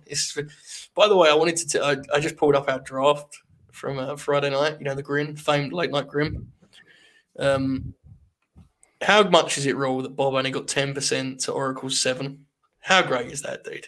Yeah, that's awesome. I'm not going to look. There's someone. I popped so huge, and if you're in the chat right now, I'm sorry, I don't remember who it was. I've got it here. So Where are you going with this? You know what I'm where somebody tweeted Bob won. Yes, Franco. Yes, listen to the show. Yeah, he said Big Bob Battleground's running away with this draft, and then said after listening, shoot MDK, Y2 MDK stuff, he won, which is factual. It was you and I. Like, look, I think I said like after 4 picks you were winning, and then you had some great shtick kind of picks at the end, like that one, and Senior and Code Man. But it was you or I that won it. Like we were really looking at it analytically. The other two, Oracle weren't trying to win. All I want in life now is to get 5 minutes to pitch Y2 MDK to Tony Khan. Because there's a non-zero chance that match will then happen. I don't like they wouldn't be a permanent team, but like, come on. You can't say there's not a chance that Tony Khan wouldn't book that match. It's actually very feasible that they would do an angle where Chris brings in Gage and he's like, listen, anyone knows how crazy he is, it's me, right? Yeah. Dude, Tope Suicida says, make a going hunting with Bob shirt. How great was it when you said you did the President Obama bit, and I was like, Bob doesn't like that because he's a Republican, and he just went, come on, man. That was his line. That ruled. Like, it was so sincere. He was like, what the fuck, Joe? Come on. And he's right. Listen, he's absolutely right. He is right. So I think 3.5 hours into this is a good time to let everyone know what we're doing with the Grin this weekend. Oh, God, yeah. Because we haven't done that, and we probably should tweet that out at some point. So because Dynamite's on Saturday, and that's actually just a cover for the fact that I have to work Saturday, so I don't want to stay up so late. We're going to do a special 2-night Grin. Friday night, we will review Rampage. We'll do the match of the week, and then we'll do our women's draft, and then we're going to get the hell out of there in a cool probably 2.5 hours. I was just thinking, man, I don't know if the other guys can do it. Maybe we should move the draft. The draft is long. But then again, we're reviewing Dynamite on Saturday, so there's no difference. Yeah, and we don't know that they're going to be there Saturday. True. So I think we do the draft. Well, look, we don't need to do. We can do probably. You got to remember, it's not going to take as long as a tag team draft because it's literally just your board of women. That sounds really bad, but like, indeed. I mean, it's still going to take Oracle 10 minutes while he lays out, his case to take, Liv Morgan in the first round and then takes her in the 8th. But like, this is really a dangerous. This draft for Bob. We're going to just allege all sorts of things. I'm going to anyway. I'm going to accuse Bob of everything. No matter who he picks, I'm going to go a different direction with it. Pretty much. Seems bad. We'll do the Friday night Grin will be more focused. It's going to be Rampage, match of the week, draft. Okay. And then Saturday night we'll do Dynamite review, and then it'll just be whatever the fuck we decide to talk about. We don't know that if Oracle and Bob will be there on Saturday night because in typical fashion for us, they don't even know about this yet.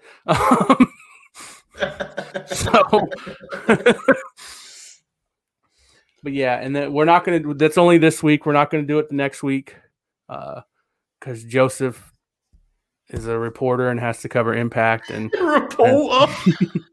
And I'm probably not going to watch Dynamite live because the fucking cowards at Indiana University scheduled a night game for Ohio State. So I'm probably going to watch that and watch Dynamite after, which is going to end very poorly when Buddy Matthews debuts and Joseph texts me and ruins it for me.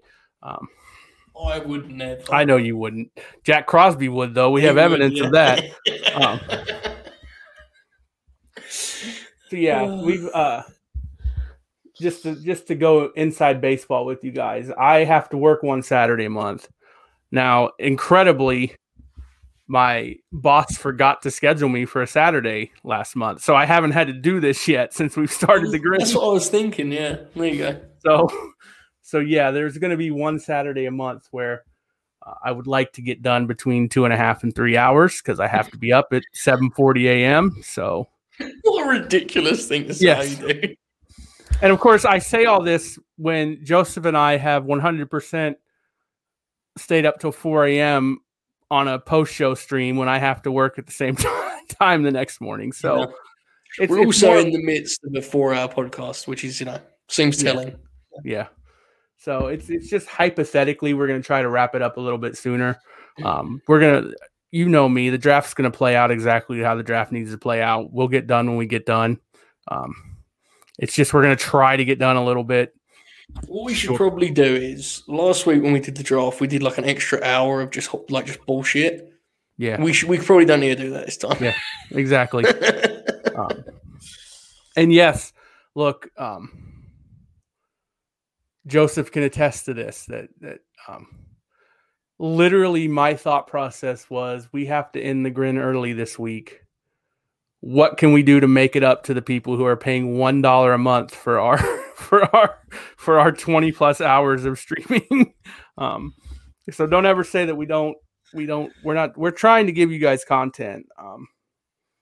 But I mean, actually, it's a really good idea too, because Dynamite's the next night. Yeah, we'll get to review it. The distraction's not till Thursday, so it's not topical by the time. I know you guys will probably talk about it on Monday, but but that's a different audience almost, right? Yeah. So we'll get to talk about maybe we got to talk to Bob and Oracle. Some things may change. If they're going to be there Saturday night, we'll probably move the match of the week to Saturday. Because we have another hour to review too because of the buy-in.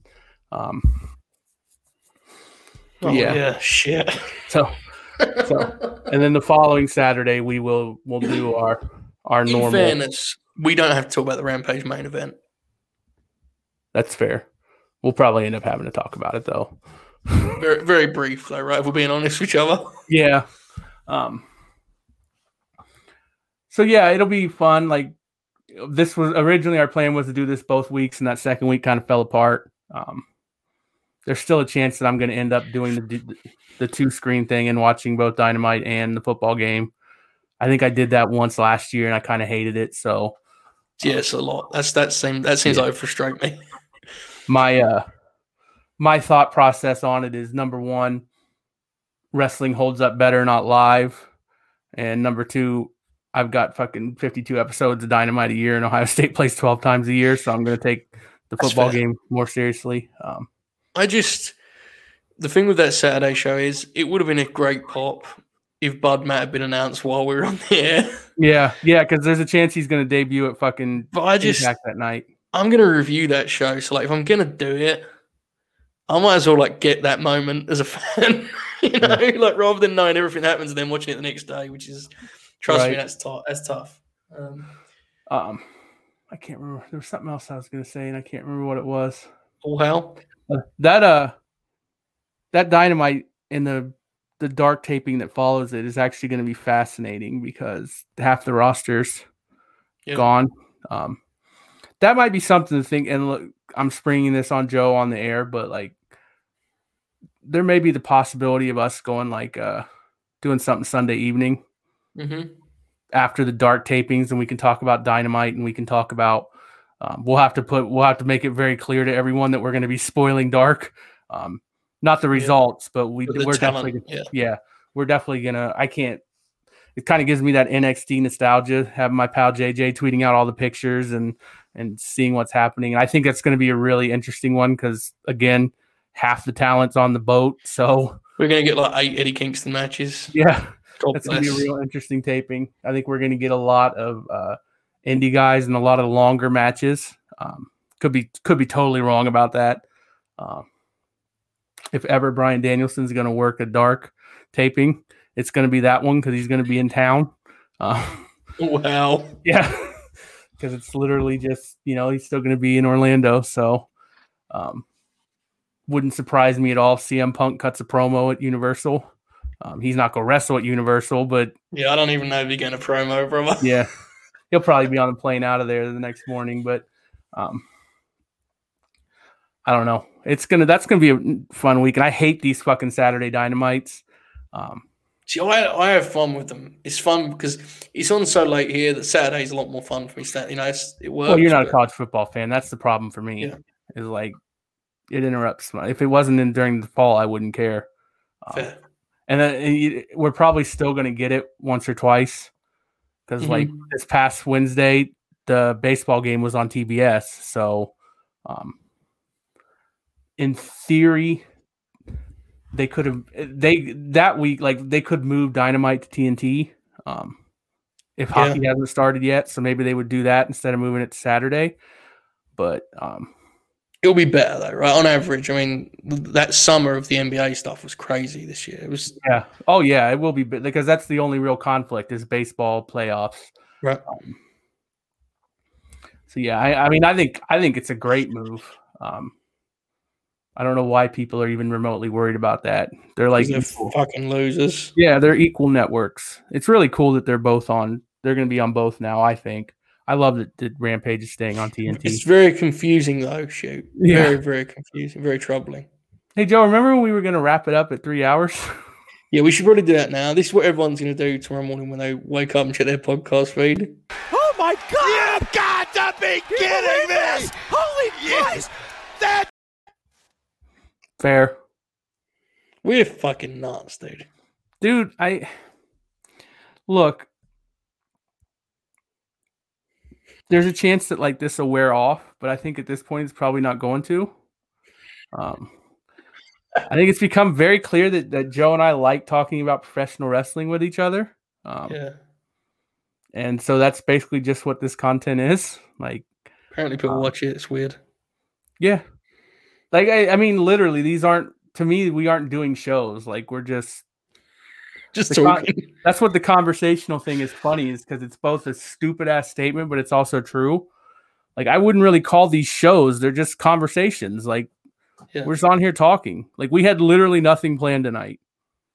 We built shows around a Tony Khan tweet.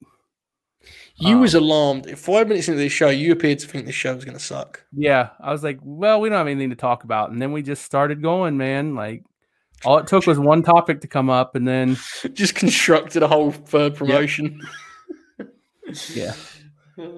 Yeah. Like Joe, I think Joe said to me, what was it? You said like sooner or later we're gonna get mad at each other or something. I was like, will we though? No, I don't think so. I mean, at this point we've done so many goddamn hours. But the thing with podcasting is it can't be intertwined with business. Yeah. So right now, this is a Patreon page. Shoot is making t-shirts and popping himself, and that's just Shoot's vehicle, right? Like I'm leaving you to do the t-shirts and whatever they make. Eventually, I would like to better pay the guys that come on these shows more regularly. Stay tuned. But like realistically, it's just a fun venture for us. Yeah, I don't care about the money at all. When podcasts start becoming a full-on business thing, it's like I have no interest in that one. And it's funny because this is fuck it. We'll just talk. Like the ego part of me is like 100% convinced that we could actually like do something and like do well with it. Not, I mean, you have your thing with Jeremy. I'm not trying to replace that or undercut. But I'm just saying, like, if we were in that, if that was something that interests us, I think we would be successful at it.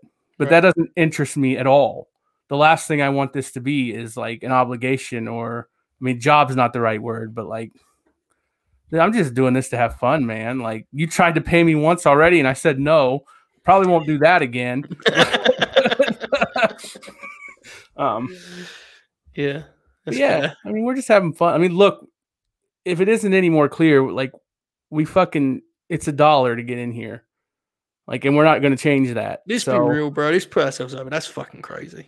Yeah, like, we're not in this for the money. There's dudes out there doing $20 tiers, man. And $30 tiers. And aren't producing nearly the content we're producing. Like, I'm not saying we're good Samaritans or anything, but like, come on. If nothing else, we guys have respect for your money. We give you the most ridiculous bang for that buck ever. To me, and look, I mean, I came in this after it started, but my only mindset with the Patreon is that it's a paywall to protect us. Yes. To keep out our rivals. And look, I have no doubt that the time is going to come that someone's going to sign up for this and they're going to fucking screen cap something that we don't want them to screen cap, and it's going to be not good. We're going to blow it way out of proportion. But yes, we we keep the stuff behind the paywall for a reason. Now, there's stuff that's very obvious that we're not going to get mad if you fucking record it and put it on Twitter. Us making fun of Bob, us making fun of each other, playing clips, doing fucking countdowns. But like our actual takes, like that's supposed to stay behind the paywall. I'm not looking for that confrontation in my life. I'm too fucking old for that shit.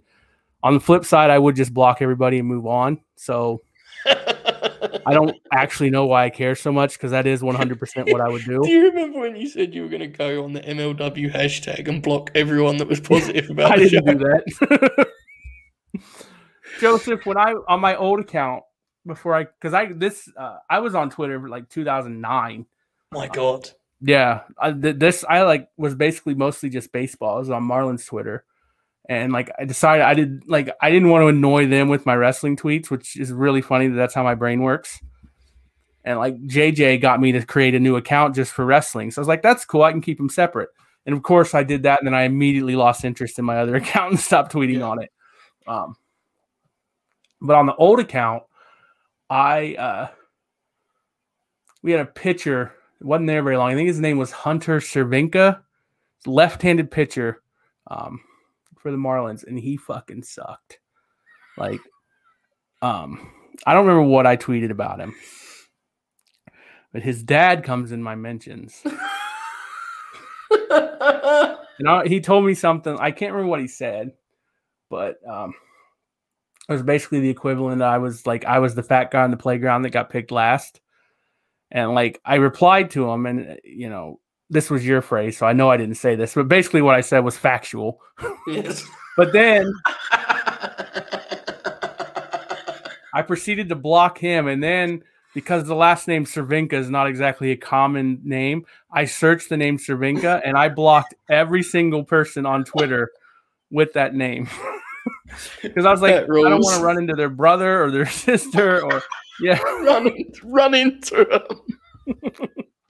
By the way, I love that I just got credited for the word factual. Well, that's where I got factual. That's like one of your go-to replies on Twitter, and that's where now we all say it. That's kind of how our section of Twitter works. Like, I didn't realize I'd achieved that status though, where I was like a tastemaker for phrases. Yeah. Factual is yours. Sorry to hear that's Bob's. Yeah. I'm sure filth is mine. Filth is yours. Yeah. When I saw people going with filth, I was like, I've made it in this business, I think I have one or two, but I can't think of them off the top of my head. I could be wrong about that. But see, to me, you're like you most brilliantly weaponize the cowboy hat. Yeah. Yeah. Which, I mean, if you're proud of that, I don't know, but it seems I'm like very a real proud thing. of it. Good. I don't care. Bob's obviously the one that, makes it political a lot. The best was my buddy Steve. I don't know if you saw this. I did a thread, the tag team match. I don't think it was a tag team match. I think it was Ty and Anna and Bunny and Penelope. But I don't think it was the tag team match. I think it was one of their matches where they're managing. And I stole Bob's bit. So I tweeted as each of them came out, I tweeted Penelope Ford, hello. And then I replied to that with the Bunny, hello. And then I replied to that with Anna J, hello. And I did all four. And my buddy Steve replies to that and tags my wife. And all she did was come in and reply with, well, they're not ugly. That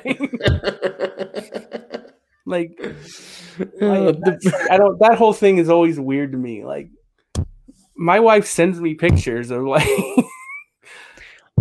I think this is my genuine take on that, okay? I think that there are people that have fun with that stuff on Twitter. I think there is some people that get really weird with it. I'm going to be honest. 100%. When I say that, I'm not even just talking about the super extreme. Obviously there's ones we all agree are weird, fetish accounts and shit. Enjoy your shit, but don't bring it on my timeline, please. I'll be completely honest. I'd imagine if you're a female professional wrestling fan, it's kind of lame when fucking Ty Conti comes out and the whole timeline fills up with just filth. I can get why that would be weird. Yeah. That's why I just tweet cowboy hats. Yes. I would suggest, how do I say this politely about my friend Rob O'Neill? I would suggest that he probably could have asked less women to kill him over the last year. Yeah, that's a weird bit for me. He could make that. I think he could make that like a cornerstone event that he goes to once every couple months. 4 times a show. I think at that point you just come across like a lunatic. I'm gonna be very honest with you guys. Yeah, Demon brings up a great point in the chat. Ty Conti, there's that AEW not safe for work account. When And she every it. every time they tweet about Ty, she just fucking retweets it. She doesn't give a shit. Well, yeah, because look, here's the thing. It isn't a case of acting oblivious to it. Yeah. I just think, I don't know, man. Like, No, the thing I is, mean- at least Bob's tweets are funny. You and I have had a lot of conversations about this shoot. I'll say this much. I would rather have Bob tweeting that he wants someone to throw him off a fucking rooftop than have the weirdos that like pretend it's not at all that direction. You know? Because that to me, now, shoot, to be clear, you can be a big fan of women's wrestling without it being fueled by that. Absolutely. However, it's very, very obvious when people are not in that.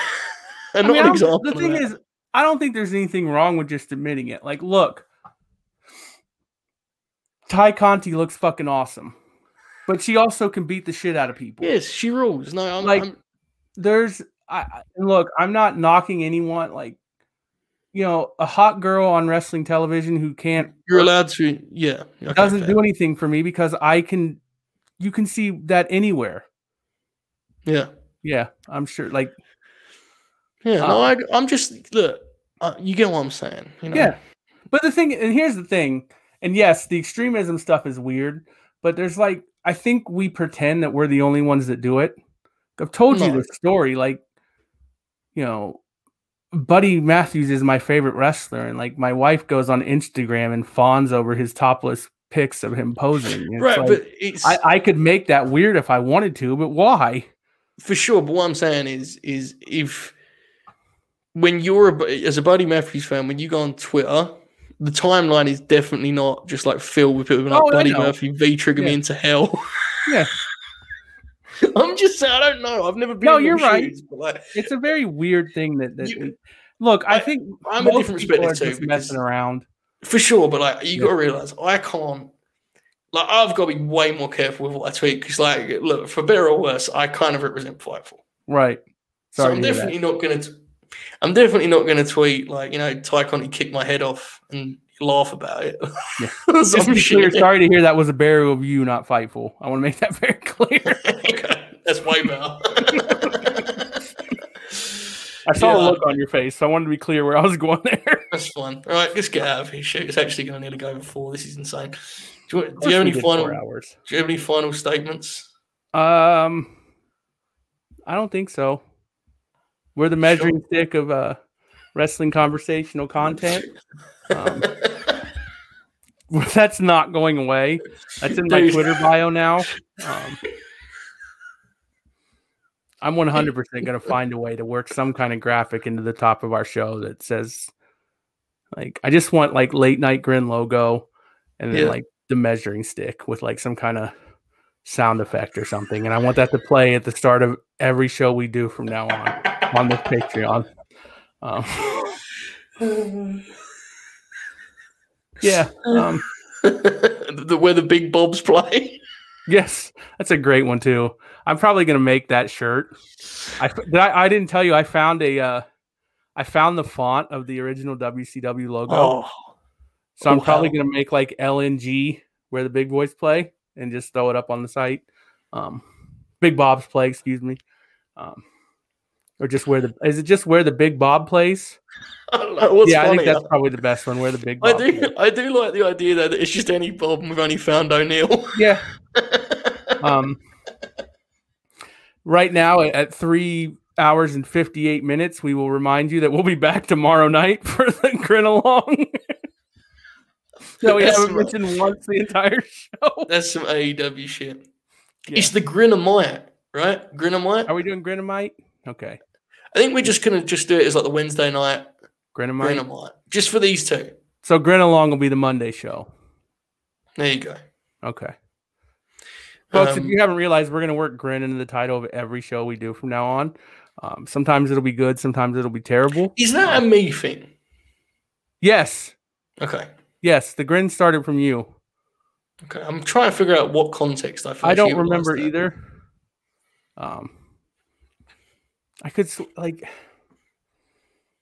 I'm gonna have to look now because I swear that comes from you. No, I'm confident it comes from me. I'm just trying to figure out like if I would just tweet it just generally, you know. I think you would like.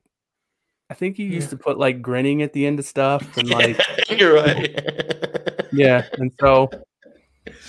No, it's not pre-Dynamite. There is no Dynamite tomorrow, Meech. So we're replacing Dynamite at 8 p.m.